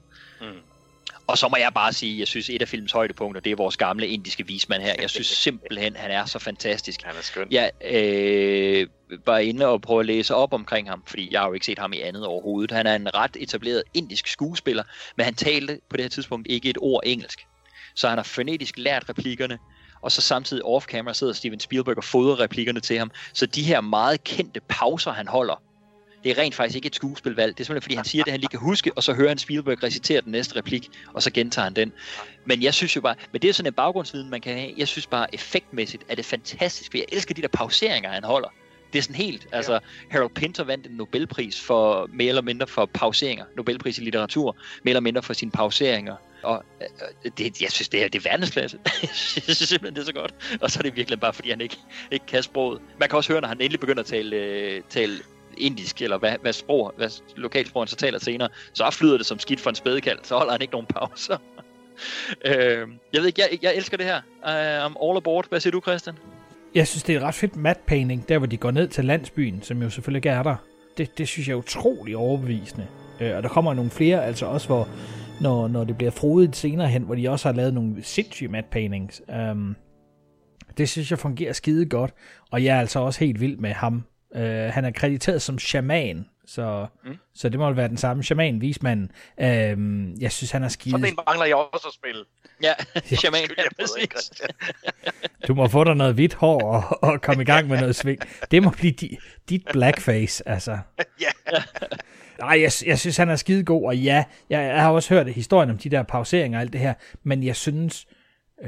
der hvor det let kan blive sådan kunstigt, når man holder nogle pauser, fordi man skal have fodret nogle sætninger. Vi snakkede lidt om det på nogle af de aller sidste Bond-film, hvor Q han stod og skulle læse op for nogle kort, hvor fokus er på at læse op og ikke skuespille, hvor jeg jo synes, at man kan mærke, at han er en skuespiller her, som bliver fodret med nogle sætninger, men så sørger han for at lægge skuespillet i de sætninger, når han så stiger dem.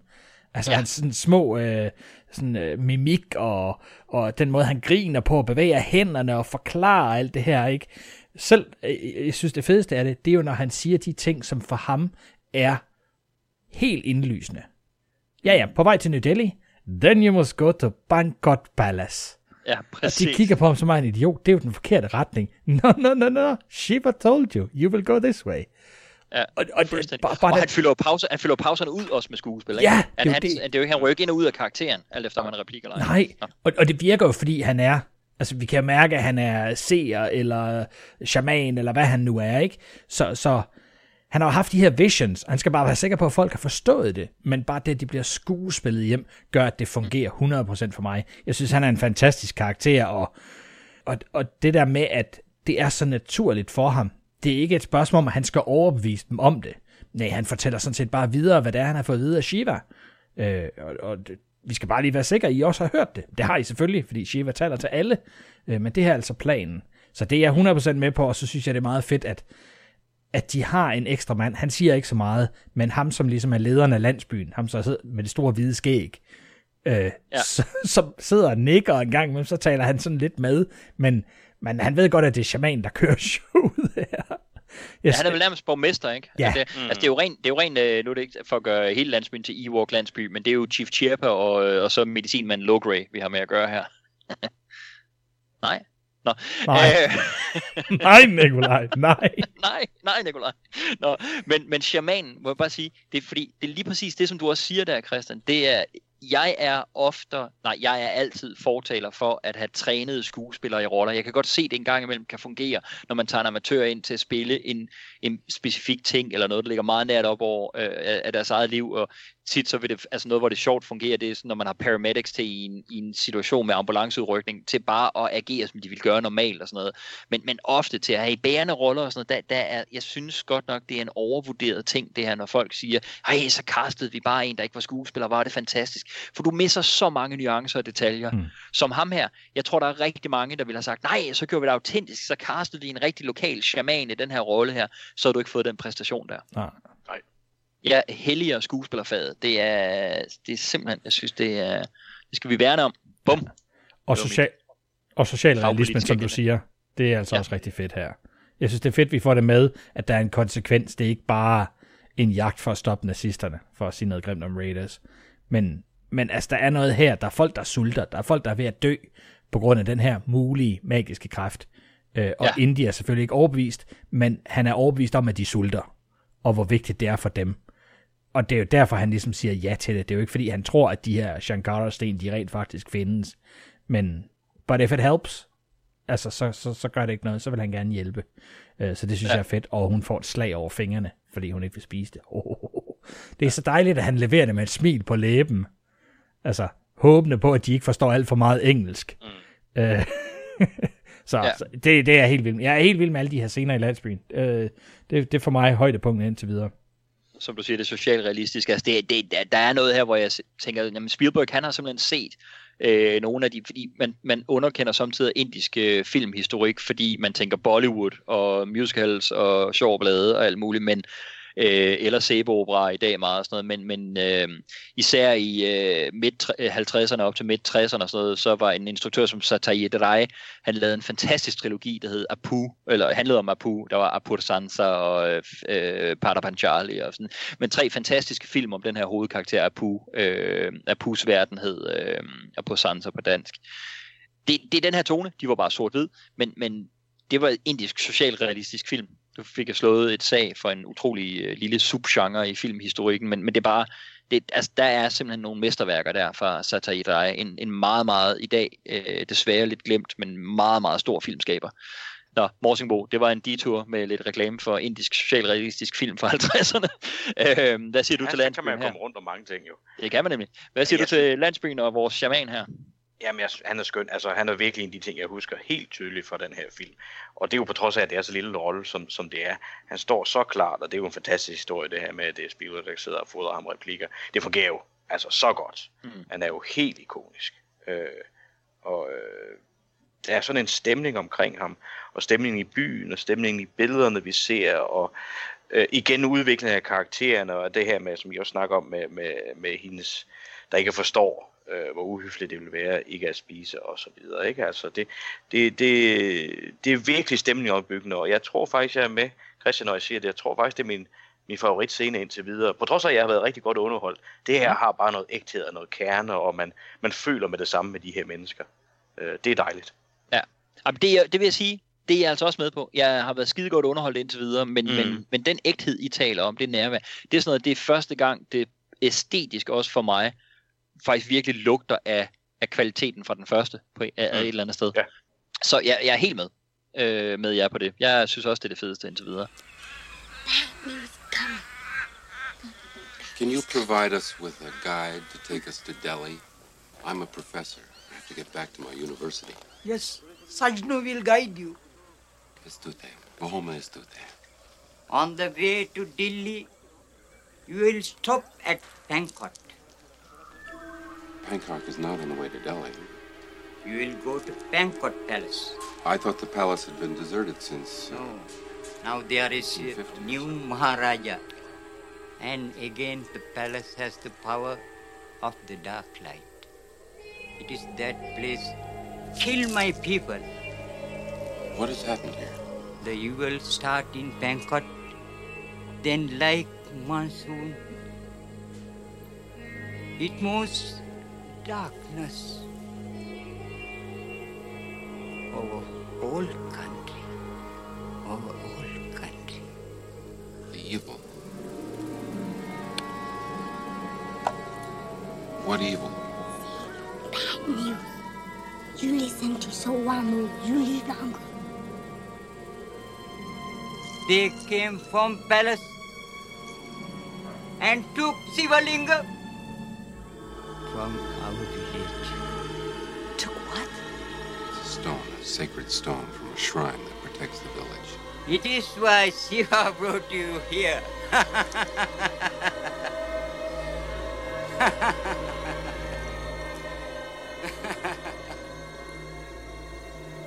We weren't brought here. Our plane crashed. It crashed.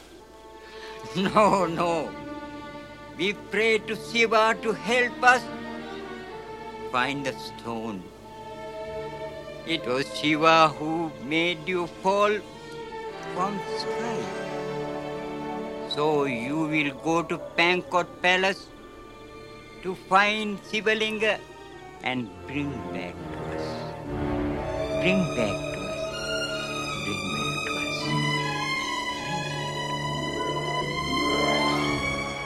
Om aftenen, der er der en af de her drenge fra landsbyen, som har været kidnappet, som meget, meget afkræftet og udmattet staver tilbage ind i byen. Indiana Jones, han finder ham.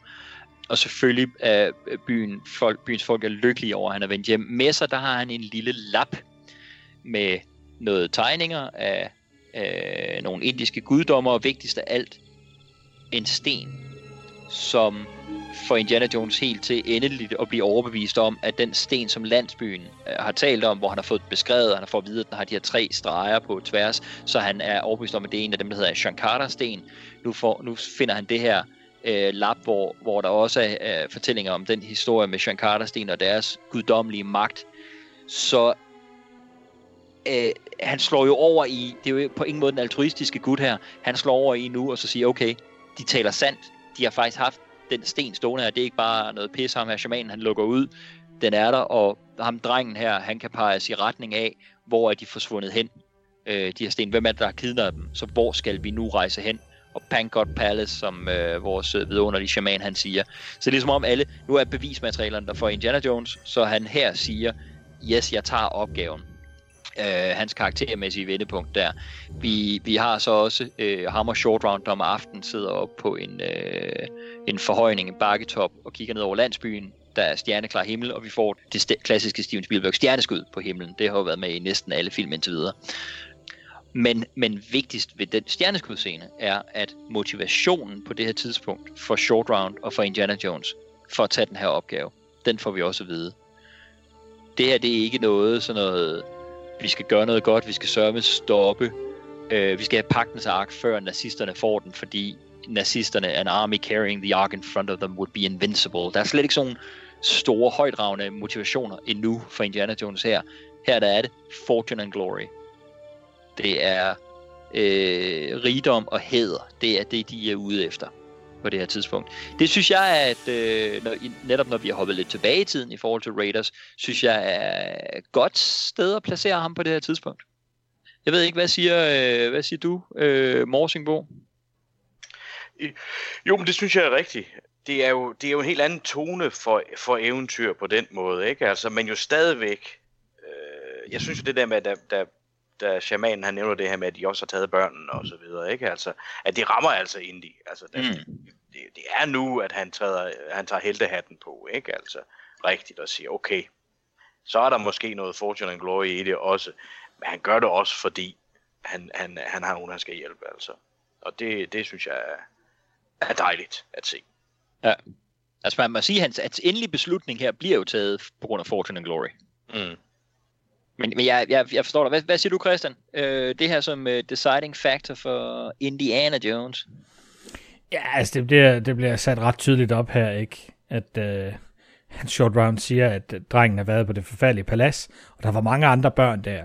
Indy, han reagerer ikke. Og så siger han, nå, de tror, de der stener, og hvad betyder det så? Fortune and glory.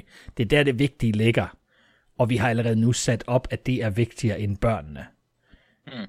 Så det giver mening, når skiftet så kommer til sidst, hvor han så siger, at det er faktisk vigtigt, at børnene kommer tilbage, i stedet for at jeg beholder stenen. Så jeg synes, det er sat meget tydeligt op her, og jeg kan faktisk godt lide, at de lige har den her, at Indy faktisk sidder og overvejer, hvad det kan betyde, og selvfølgelig er kommet til konklusionen af, at så må den sten, de påstår, de har haft her, jo måske være en af Shankara-stenene. Der er en rigtig god chance for det nu i hvert fald. Ja. I stedet for, at de bare siger, at I skal hente den her hellige sten, det er en Shankara-sten, og så sidder Indy, ja, det er fint med dig, godt muligt. Men at det her, det ligesom bliver den afgørende faktor. Ja. Det er fint nok. Jeg kan godt lide, at man tager det moment, hvor helten skal have lov til at tænke over sine muligheder, og så derfra træffe en beslutning. Det synes jeg er rigtig fedt. Det er jeg ret vild med, og det er også det, som Short Round-karakteren kan. Han kan levere nyheder, og så kan han blive sounding board for Indy. Hvad tænker du på? Hvad synes du, vi skal gøre? Og så giver det mening, hvorfor Indy han siger, jamen, vi er jo et team, så vi går derhen. I stedet for, at han sidder alene deroppe, og vi er måske allerede nu i filmen lidt irriteret på Willy, og så bliver det underligt, hvis det er hende, der kommer kravlende op og siger, hvad skal vi aldrig videre, eller hvad? Hvad er det, du sidder og tænker på?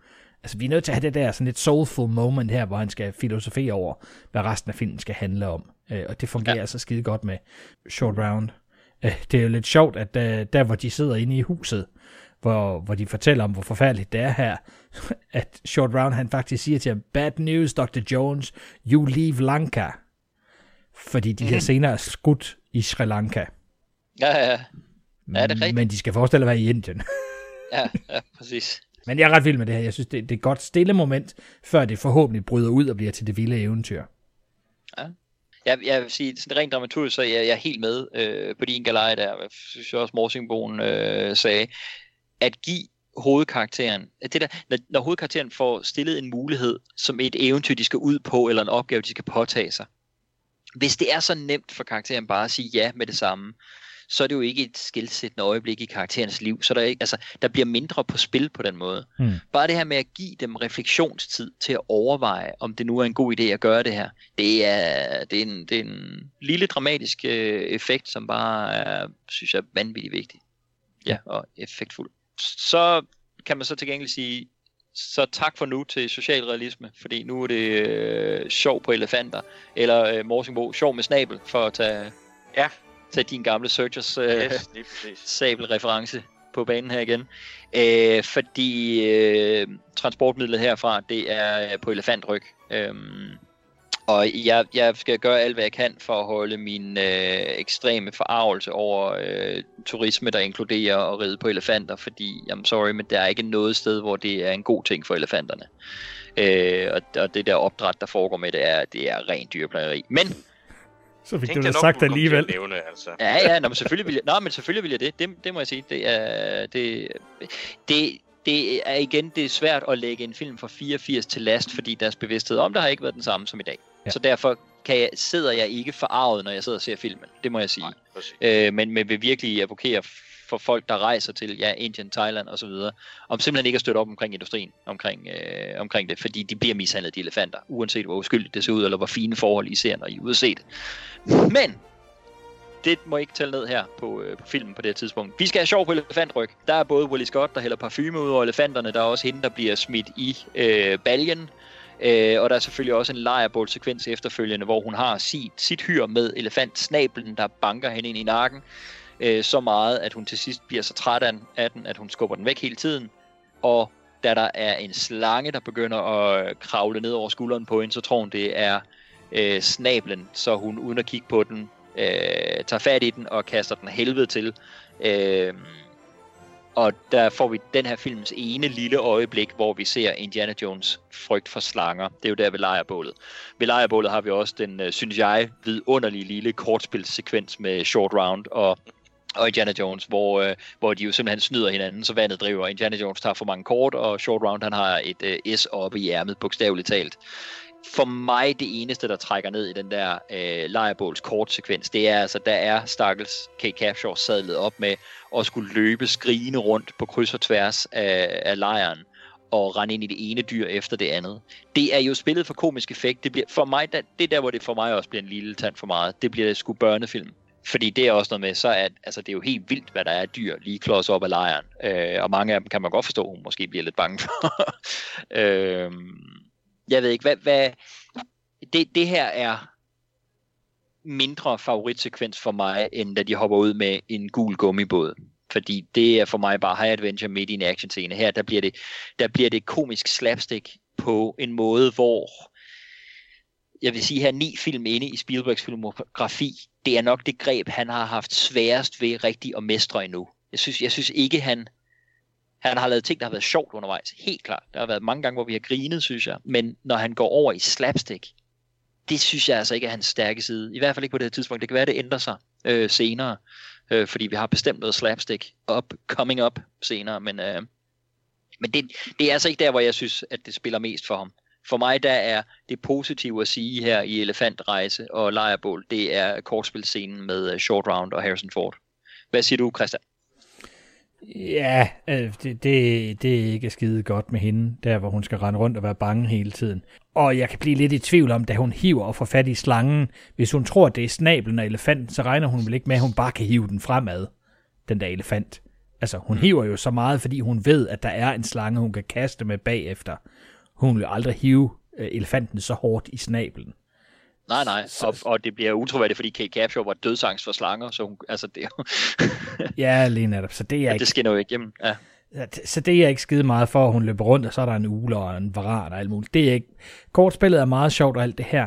Jeg synes, det jeg godt kan lide ved det, det er den lille snak, hun har med Indy, hvor han sidder og kigger på det lille billede, han har fået af drengen. Og hun siger, hvad fanden er det noget magisk skrift der på det her? Og så fortæller han historien om Shiva, som giver de her sten. Og så siger han, hvad er det for noget? Jamen, det er magical rocks. Og så får vi faktisk lige et zoom ind på hende, og hun fortæller historien om hendes bedstefar, som var magiker, som glædede mange børn, men døde fattig. Så det der med magi, det giver hun sgu ikke meget for. Og jeg synes faktisk, det er et meget godt moment imellem de to, at han er måske ved at blive lidt troende. Nu er der i hvert fald noget bevismateriale her, som kunne tyde på, at der var noget om snakken. Men hun er i hvert fald totalt non-believer. Så der er lagt op til, at selv hvis Indy han begynder at tro på alt det her, og skal gøre et eller andet op med, hvad der må være med de her magiske sten, så står hun i hvert fald helt over i den anden grøft, som absolut non-believer. Og det synes jeg er meget rart at få sat op her, at hun ikke bare er ligeglad, men hun er faktisk blevet sat ind i tingene. At der er måske noget magisk over det her. Så jeg synes, det er rart at få det der lille moment med at kortspille scenen er selvfølgelig meget sjov. Det bygger videre på, at de har kendt hinanden noget tid. Short Round og Indy. De har spillet kort før. Det er helt sikkert. Så det giver noget kammerateri her, men Kate Capshaw, der løber rundt og skriger og forsøger at kaste med en elefant, det køber jeg sgu ikke rigtigt. Jeg er glad for, at du nævner lige præcis den der udveksling mellem Indiana Jones og Willie Scott, fordi der synes jeg faktisk, hun spiller rigtig godt. Ja. Jeg synes, det er et godt karaktermoment med hende. Det er fedt. Og det har lidt sådan den der karakter med, nu hvor du måske ikke så vild med hende, men Honey Ryder i Dr. No, der også begynder at fortælle noget om sin baggrundshistorie og sådan noget, over for James Bond, da de mødes på Crab Key. Jeg ved godt, hun var ikke din favorit der, Christian. Men jeg synes bare, der kommer der bare noget dybde til karakteren også. Vi lige får noget baggrund der. Ja. Og jeg synes, hun spiller det rigtig godt her, Kate Capshaw. Jeg synes bare, det er synd, som Årsmund også var inde på. Hun er sadlet op med nogle ting, hendes karakter skal gøre, som er umuligt at spille hjem. Troværdigt. Så kan du gå slapstick på den, ikke? Men hvor fedt er det? Og ja, fedt der er den der fornemmelse af, at jamen, det er ikke det første kortspil mellem Indiana Jones og Short Round. Der er noget historik mellem dem her. Det er også bare fedt at mærke, ikke? At der virkelig går noget forud. Og så er det så flot filmet det her. Det ser så skide godt ud med lyset fra flammerne og alt det her. Det er jo selvfølgelig det, vi skal tro, det er, ikke? Men det er jo selvfølgelig lavet med lamper en masse gange, hvor hun sidder og dækker for ilden og sådan noget der. Jeg synes virkelig, det er nogle flotte farver, de har fået lagt på den her film. Altså, Slocum har virkelig været i sit ace her. Jeg er enig. Og faktisk nu, når vi har jo tidligere, så talt om Searchers, det er sjovt, sjov med sabelsnabel, som vi kaster over til Morsimon lige om lidt, ikke? Men det var jo også en, hvor vi netop talte meget om, jamen selvfølgelig var der nogle fantastiske, flotte, æstetiske ting i den film, men faktisk lige præcis det her med at filme en eksteriørscene ved et lejrbål, som jo er skudt på studie, man skal forestille at være eksteriør. Altså det klarer de, synes jeg, 100 gange bedre her, end altså lyssætningen af det og sådan noget, end de gjorde på Searchers. Der synes jeg, det skreg til himlen, at vi var i studie. Ja, det gjorde det. Vi er selvfølgelig også mange år senere hen, ikke? Men det er bare dejligt at se den udvikling. Ja, jamen helt klart. Morsingbo, det er kontroversielle udtalelser her. Vi taler om, æstetikken er større i Temple of Doom end i The Searchers. Det ved jeg heller ikke, om jeg kan følge til dørs 100%. Men lige med det. Lige med det, ja. Hvad siger du? Sjov med snabel og kortspil ved lejrebålet? Ja, men det er jo fuldstændig, altså hun er jo sadlet op med en umulig scene, ikke altså? For det er virkelig ikke godt. Det er virkelig ikke godt, men der er jo ingen, der kunne gøre det godt, altså. Det er en umulig chance, ikke altså? Sådan er det dejligt med kortspilscenen, jeg er vild med den, og igen, det samme som jeg er, det viser noget med et forhold og en udvikling. Og det er jo bare også, altså, for mig er forholdet i den her film, det er jo mellem Indiana Jones og Short Round. Jeg er fuldstændig glad med romancen. Fuldstændig. Og det er der mange grunde til, ikke? Altså, men jeg synes, det interessante forhold i den her film, det er Indy og Short Round. Ja. Og har altid ønsket at se ham i nogle flere Indiana Jones film, men det går det jo lidt umuligt med, jamen den her foregår før, og selvfølgelig at den næste Indiana Jones er først fra 89, og der vil Short Round være noget større, ikke? Men det er interessant det der med relationstingene i det, ikke? Fordi hvis vi lige ser bort fra Crystal Skull, hvor det selvfølgelig bliver, kan man sige, hans biologiske søn. Der er jo et eller andet perfekt i den her trilogi her fra 80'erne, med at vi har den første, hvor der er den primære relation, det er jo en kærlighedsrelation til Marion, som er Indiana Jones primære love interest. Toren, det er jo et far-søn-forhold, Indiana Jones surrogatfar for Short Round, og treeren selvfølgelig et far-søn-forhold, hvor det er Indiana Jones far, vi har med ude på banen, hvor han bliver ligesom sønnen, ikke? Så han er 3 relationsstadier igennem i de her film, som mand i parforhold, som far og som søn. Jamen, det er super godt. Altså, det er jeg ret sikker på, der er en tanke bag. Det kunne man godt få ned til at tro. Der er, altså, og det er jo i hvert fald, som du siger, det er for mig også klart den primære relation i den her film. Det er Indy Short Round. The place is completely surrounded. The entire place is crawling with living things. That's why they call it the jungle, sweetheart. Oh my God, what else is that? Willie.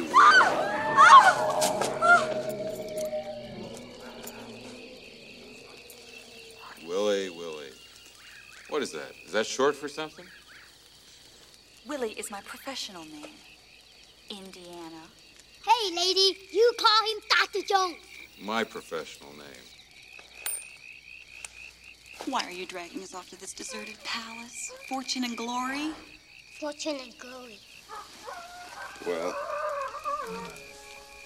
this is a piece of an old manuscript. This pictograph represents Sankara, priest. Gentle. This is hundreds of years old. Is that some kind of writing? Yeah, it's Sanskrit. Cut it out. It's part of the legend of Sankara. He climbs Mount Kalisa where he meets Shiva, the Hindu god.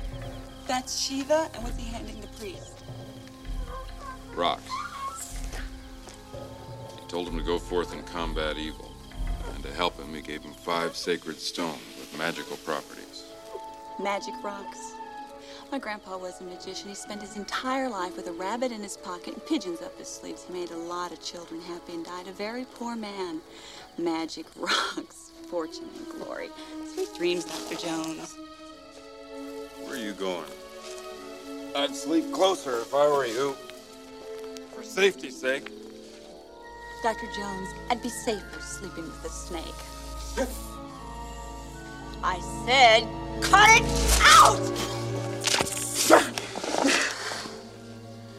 I hate that elephant.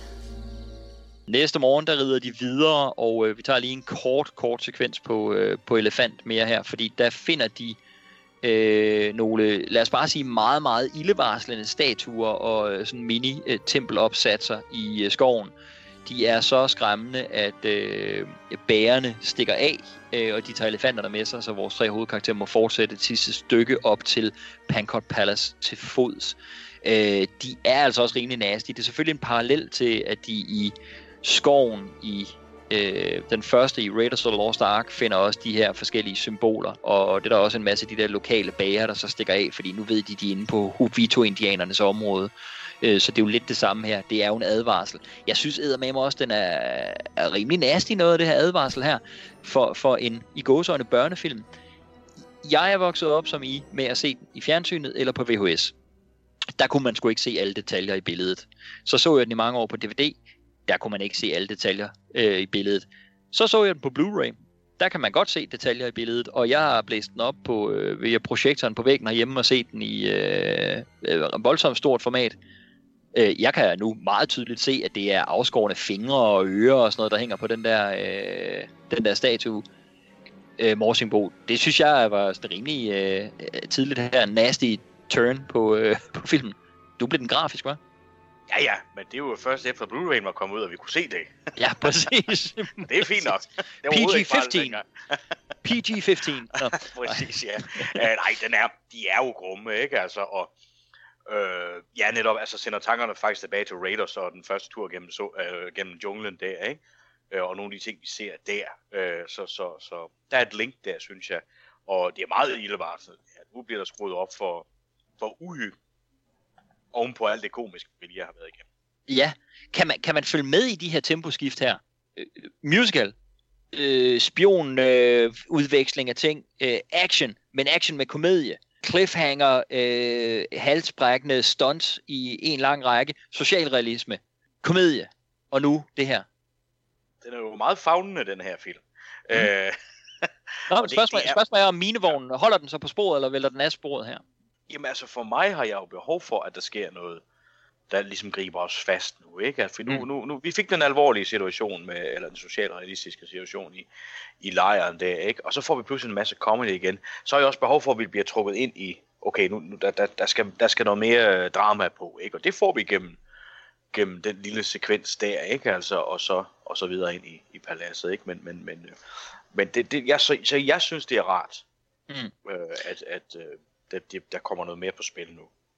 Christian, jeg er enig med Morsingboen. Altså, for mig der er det heller ikke det, der tipper minevognen af sporet her, vil jeg sige. Tværtimod, altså det er måske mere noget af det sådan lidt overdrevne slapstick-komik, der kunne vælte vognen. Så når man har valgt at gå med den komiske tone, der er i filmen, der er det for mig en rigtig, rigtig god ting, at der er de her alvorlige momenter og også uhyggelige momenter.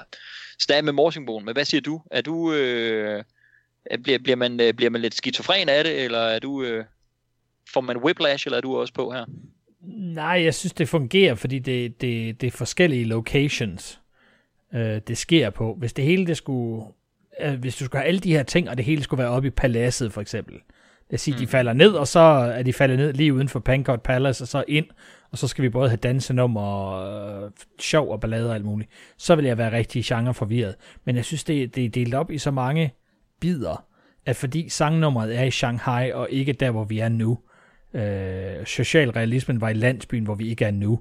Og alt det med sjov med elefanten, det er under rejsen. Nu kommer vi til paladset, og så skal vi introducere, hvad er den næste del.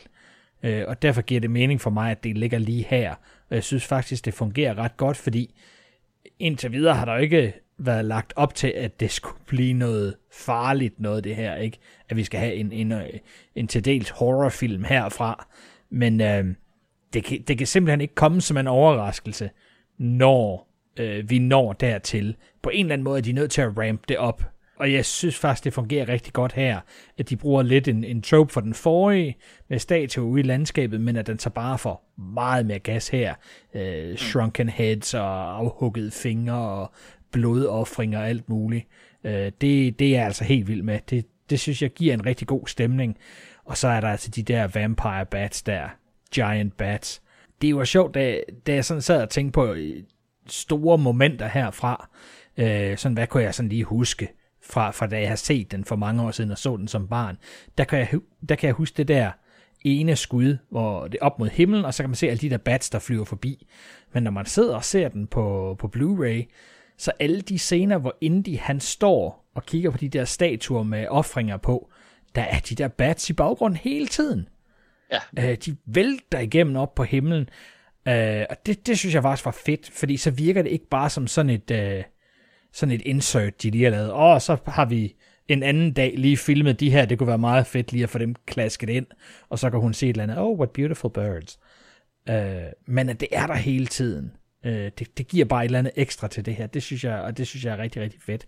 Men der er altså også en skummel stemning, og de har brugt mange af de der skudvinkler, som vi brugte til at introducere Indy helt til at starte med i den første film. Altså kameraet undercranked på ham, og han ser sådan meget, han går op i sit nærbillede, og han ser meget bekymret ud, og der, hvor han skal kommunikere med de der bærer i den første, det er den samme her, hvor han går op i nærbilledet og skal kommunikere med Short Round og sige, at han skal ikke komme op og kigge på det og sådan noget. Det fungerer altså bare skide godt. Der er meget i klip her, som også ligner introduktion på Raiders. Så det er helt sikkert en homage til sit eget, men jeg synes virkelig, den skruer op for horror-delen nu. Lægger op til, at der skal ske noget vildt nu. Og det gør bare, at overgangen bliver så meget federe, når der så ikke sker det vilde, man forventer lige med det samme. Fuldstændig. Jeg er enig med dig i det der i forhold til Spielbergs billedkompositioner. Måske kan man sige, at på den her, så laver han stadigvæk nogle af de der klassiske Spielberg setups og kameragange og arrangementer i virkeligheden, hvor arrangementer blandt skuespillerne er designet til kamera og sådan noget. Men for effektivitets skyld, så har han måske ikke gjort det så meget som på nogle af de andre, og han har mest lagt det op til, at det er noget i virkeligheden Dr. Slocum og han og Harrison Ford laver sammen, fordi det er jo hele tiden Harrison Ford, der er med dem her. Altså, der har han simpelthen taget og brugt den skuespiller på sættet, han ved, kommer til at levere, ikke kommer til at miste sine mærker, kommer til at kunne spille de her scener igennem, ikke? I en kameragang. Nej, jeg synes, det spiller max her. Fedt, mand. Så er det ankomst til Pankot Palace, og vi tager lige hele sekvensen op til indtil middagen bliver serveret, for den skal vi selvfølgelig tale om separat. Så ankomsten til Pankot Palace, det er nogle af de ting, jeg bemærker i det her. De kommer vadende ind på paladset, og så står der nogle vagter lidt hulter til bulter placeret rundt omkring, og så mødes de af premierministeren for Maharajaen, og bliver ført med ind og møder der ham der Captain Butthurt, Captain Bloombird, og vi ser også, at Willie Scott, hun får så noget nyt tøj på. Hun bliver delt med klædt ud som indisk prinsesse her. Og hvis man var træt af musicals i starten, så må sige, så fortsætter det jo her. Fordi der er jo glade musikanter over det hele inde i paladset. Og dansere, der er rundt omkring gangene, danser løs og skræmmer stakkels Short Round. Det ser ikke helt ud her, som om at de danser på en scene og danser for nogen specifikt. Det ser faktisk bare ud, som om de danser lidt frem og tilbage i gangene. Den gamle sergeant i mig kommer op og kigger på de der skillevagter, der står ude foran indgangen til paladset og tænker, for det første så står de strategisk helt åndssvagt placeret, fordi de står ikke placeret, så de virkelig overvåger noget andet end lige de få fliser foran selve hoveddøren. Og så synes jeg, der er flere af dem, der lige skulle have et drag over nakken, fordi nogle af dem har sgu en lidt slatten holdning, blandt andet faktisk desværre ham, der står forrest. Jamen prøv at, blandt andet ham, der står forrest i kameraet på trappen. Han burde bare være skiftet ud med ham, der stod bagved, fordi ham, der står inde i døråbningen derinde, han står sådan rank og strunk og holder sit spyd med ham ude foran, han ser sgu ud, som om han hellere vil være et andet sted, eller har røget en lille bønne eller noget herinde, han mødte ind. Så jeg er utilfreds med disciplinen ved soldaterne på Pankot Palace. Men det er selvfølgelig måske heller ikke så tit, at der kommer på besøg. Lige i øjeblikket får vi jo at vide, at der er engelsk inspektion, så måske burde de stramme op netop nu her. Så der synes jeg, de er dumpet i inspektion. Men ellers, altså, ja, for mig synes jeg en okay, fin ankomst til paladset her. Jeg forstår ikke helt, at det der med, at Spielberg kan insistere på, at der stadig skal være dansere og musikanter over det hele inde i paladset, så Short Round han bliver skræmt for videre sans, men det er sikkert meget fint. Hvad siger du, Morsingbo? Det er faktisk i de øjeblik, jeg synes er sjovest i filmen, det er lille Short Round, der bare sådan kommer gående stille og roligt i det her palads, så bliver han skræmt af 4 kvindelige dansere, der kommer løbende. Det synes jeg faktisk er meget sjovt.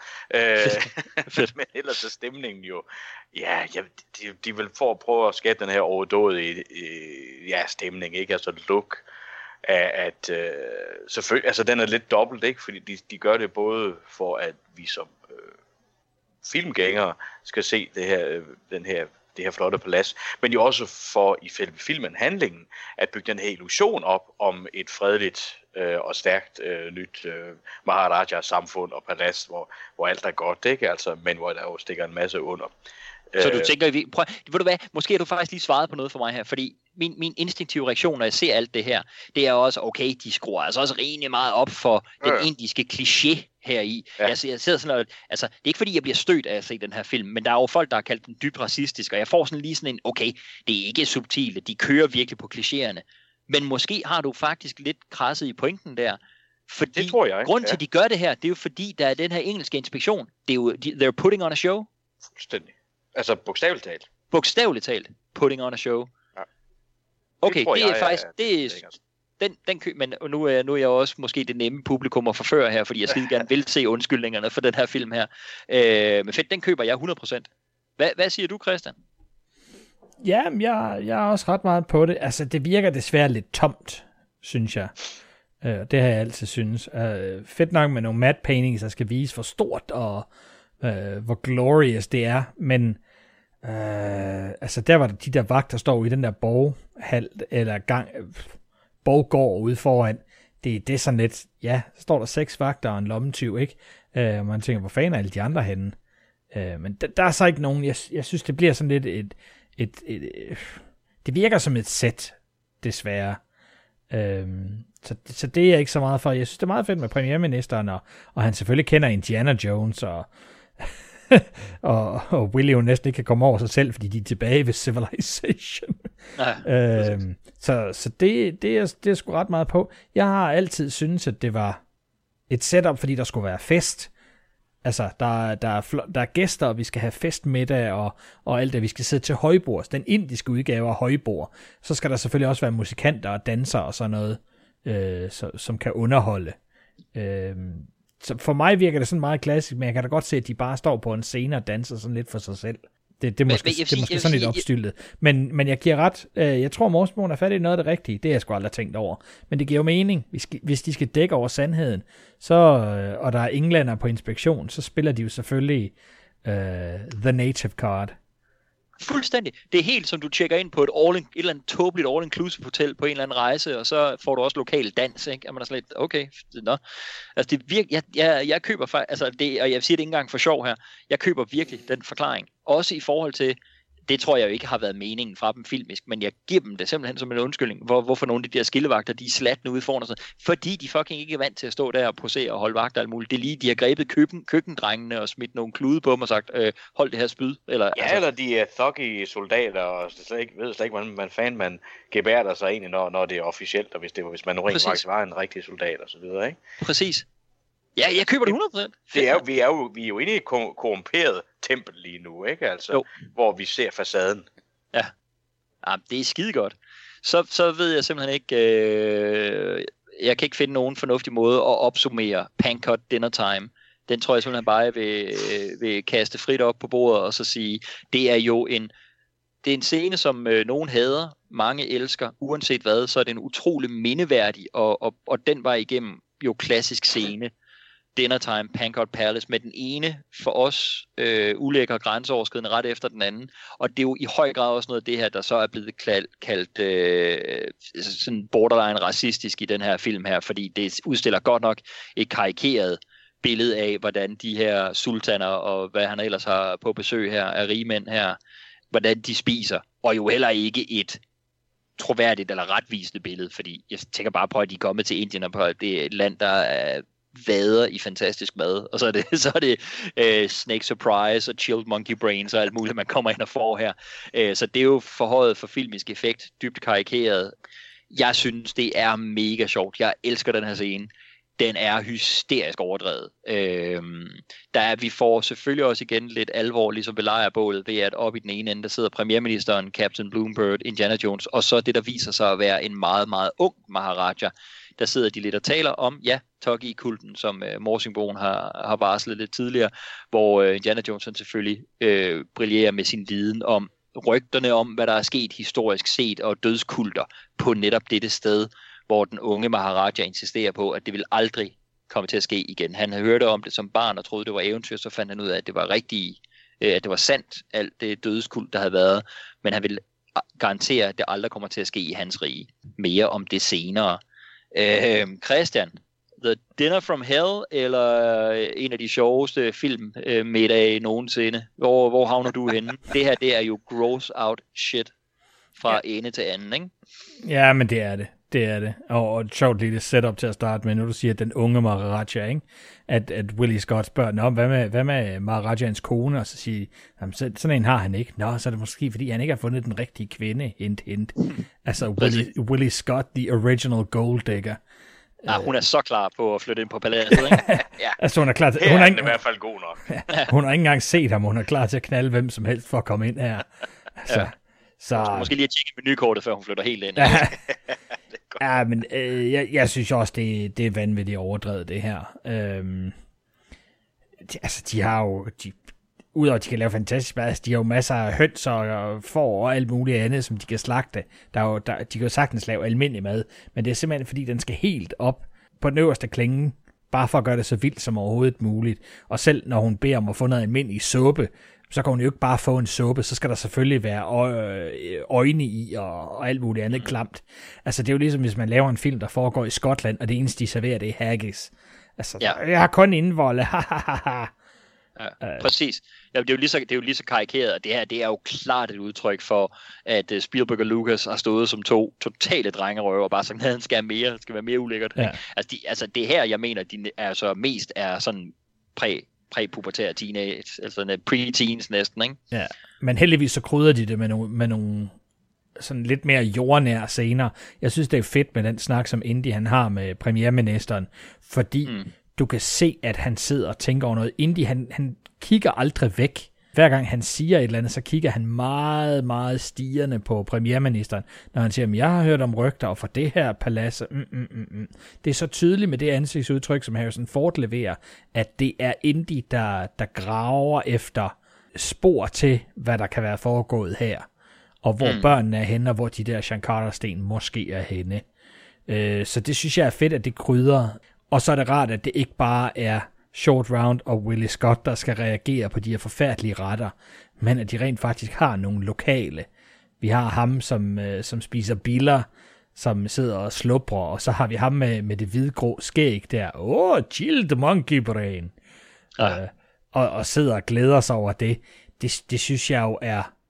Det er sjovt, at der er nogen at relatere til, nogen som synes, det er fantastisk, så vi ikke bare skal sidde og have de voldsomme reaktioner.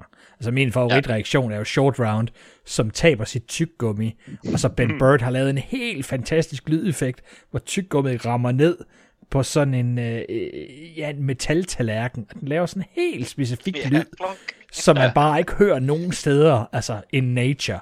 Det er kun i den her film, jeg nogensinde har hørt sådan noget. Det er så speciel en lyd, men alligevel så sidder man bare, sådan lyder det, når man har flotte tallerkener i Indien, og så tager man til tyggegummi. Det er lige sådan her, og det fuldstændig. Og det en lille ikonisk lyd, som jeg tror, vi alle sammen, altså helt åndssvagt, en dreng tager sit tyggegummi ned på en tallerken. Jeg tror, hvis vi alle sammen hørte den lyd separat af filmen, så ville vi kunne genkende den, ikke? Ja. Jo. Det skulle godt lavet. Det er lidt lyden af en meget stor dråbe, der rammer en metalvask. Ja, præcis. Lidt i den retning, ikke? Præcis. Men det er ulækkert, og det er over the top. Det er, og prøv at for mig noget af det mest ulækkert. Altså, okay, de der Chilled Monkey Brains, de er også, altså, bare når man ser hovedet stå derefter, og Willie hun besvimer, man bare kan se, okay, hvor genetisk tæt vi er på det her, de sidder og æder hjernen af. Men den der, altså for mig, ham der sidder og æder de der levende slanger eller ål, der kommer ud af den der kæmpe store slange der, fy for satan, det er også nasty. Morsingbo, jeg er jo enig med Christians pointer hele vejen igennem. Jeg må simpelthen sige, det er totalt over the top. Jeg elsker det her. Men jeg er helt med på, at det er igen også et vildt jump the shark moment. Ja, det for mig er det for meget. Det er det. Jeg har jo en lille tid til, det er måske tid til en lille Morsingbogens bekendelser øjeblik. Du spiser alt det, der er på bordet. Jeg har alt, hvad der er på det bord. Jeg har prøvet det hele. Det er fantastisk 7-retters menu, det der. Men nej, inden jeg så den her film første gang, der kan jeg huske, at vi var nogle af drengene i min folkeskoleklasse, der snakkede om den. Og der var en af dem, der var en af dem, der havde set den på det her tidspunkt. Og jeg tror, det var inden den blev sendt eller et eller andet. Og der fortalte han om, at det mest ulækre i den her film, det var så ulækkert. Det var, da den kvindelige hovedrolle, hun bestiller noget suppe, og så er der øjne i, hvilket gjorde, at jeg vidste jo, det kom. Da jeg så skulle se den første gang, at så holdt jeg mig for øjnene. Og så ikke de der øjne i suppen. Og jeg kunne høre, skrig, 3, 4, så kan jeg kigge igen. Det blev jeg faktisk ved med, at det blev næsten sådan en ting, jeg gjorde. Så det var først, efter jeg blev voksen, at jeg sagde, nu skal jeg ikke prøve at se, hvordan det egentlig ser ud. Det er fandme sjovt. Og nu er det jo sådan, jamen, det er jo hvad det er. Det er jo altså slet ikke det mest ulækre i den her sekvens, synes jeg ikke nu. Men dengang, der blev det lidt pådyttet af mig, af lille Erik Drejer der, at han sagde, at det var simpelthen så ulækkert. Det skulle man ikke se. Det synes jeg er fantastisk. Og hvis du stadig sådan, hvis du igen så har det, når du ser den i dag, at det er sådan et ritual, når du ved, det er sådan interaktiv. Ja, præcis. Nu ser jeg det, men jeg tænker over det hver gang. Jeg tænker, Det her, nu kommer det. Hvor er det skønt. Så det er en meget sjov lille ting, ikke? Men ellers så, det er jo lidt, det er fandme klamt, og det er ulækkert, og det er jo også for stereotyp. Men igen, jeg falder tilbage på det her med, at de prøver at lave en illusion for dem lige nu, ikke? Altså, med at alt er, som det skal være, ikke? Altså, og så dig med den her snak, de har ombord omkring kulten, og det der blik, som netop, som Christian der sagde det, som også han bare sender til premierministeren, der kan godt, der er noget galt der, ikke? Altså, ja. Og stille og roligt også lige for den britiske soldatofficer med, ikke? Altså, så han bare lige hører lidt om det. Præcis. Også i forhold til, hvad der sker til sidst, ikke? Er det godt, at der ligesom, han lige er blevet blandet lidt ind i det. Ja. Subtilt er det ikke, vel? Nej, det er det ikke. Socialrealistisk er vi ikke her på det tidspunkt. Nu er det næsten comedy horror, ikke? Men det er i hvert fald gross out comedy. Jeg synes faktisk, det er meget sjovt, at Indy får noget modspil også. Det her er helt glemt. At premierministeren, han har jo også læst op på Indiana Jones. Og han siger, var der ikke noget med, at hvis du nogensinde vender tilbage til det der land, så slår de dig ihjel? Ja, hvad med det der land? Var der ikke noget med, at de ville kappe hænderne af? Nej, det var ikke hænderne. Nå, hvad var det så? Var det fødderne? Nej, det var det ikke. Nej, det og så kigger han ned på sit skød, og så siger han, it was my misunderstanding. Præcis. Jeg synes, det er så sjovt, fordi, hvad fanden har Indy knaldet en eller anden prinsesse i et eller andet land? Ja, præcis. Men det skal vi så ikke snakke mere om. Det siger jeg er skide sjovt. Det er det eneste tidspunkt, hvor han kigger væk fra premierministeren. Det er, når han begynder at give igen, fordi han ved også, hvordan man lige kan presse Indy lidt. Og det er bare en side, vi ikke har set af ham i Raiders, at han måske været ude og lege gravrøver, og det er måske ikke det værste. Han har måske været sammen med en prinsesse et eller andet sted, så han var ved at miste pivetøjet. Det er jo sådan en rigtig Bond-ting også, ikke? Altså, som man kunne forestille sig, at han ville komme til at gøre, ikke? Ja, hvis han var sammen med Blofeld eller et eller andet, hans datter. Jeg synes, det er nogle vidunderlige detaljer og sådan noget, der er her i. Nå, jamen over the top, men alligevel, jeg fornemmer jeg trods alt en vis kærlighed for scenen her. Captain Blumberg was just telling me something of the interesting history of the palace, the importance it played in the mutiny. It seems the British never forget the mutiny of 1857. Yes, well, you know, I think there are other events before the mutiny, going back a century, back to the time of Clive, that are more interesting. And what events are those, Dr. Jones? Well, if memory serves me correctly, this area, this province, was the center of activity for the Thuggee. Ah, sneak surprise. What's the surprise?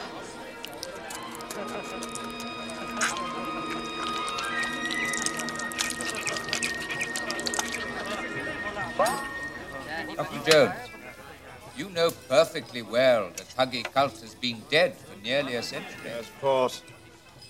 Thuggee was an obscenity that worshipped Kali with human sacrifices. The British Army nicely did away with them. Well, I suppose stories of the Thuggee die hard. There are no stories anymore. I'm not so sure.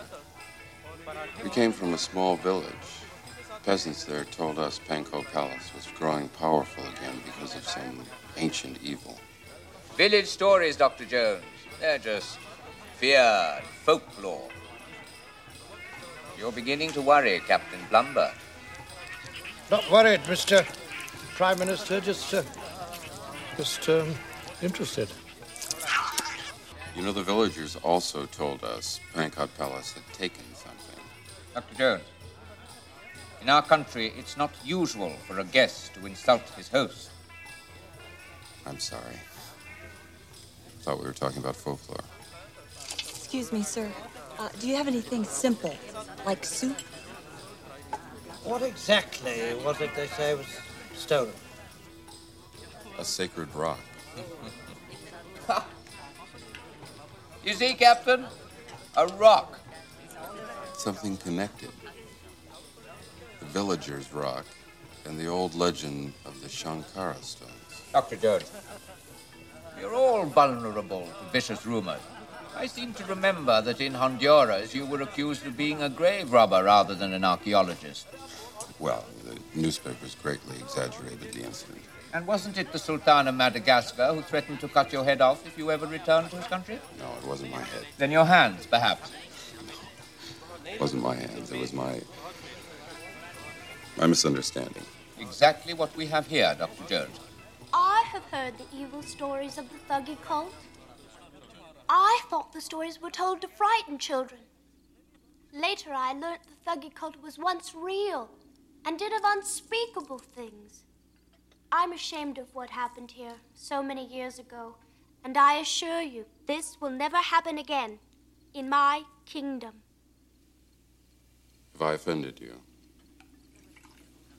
then I am sorry. Efter festmåltid er det tid til at slå mave og finde ud af, om Treo hjælper, når man er urolig mave efter Snake Surprise.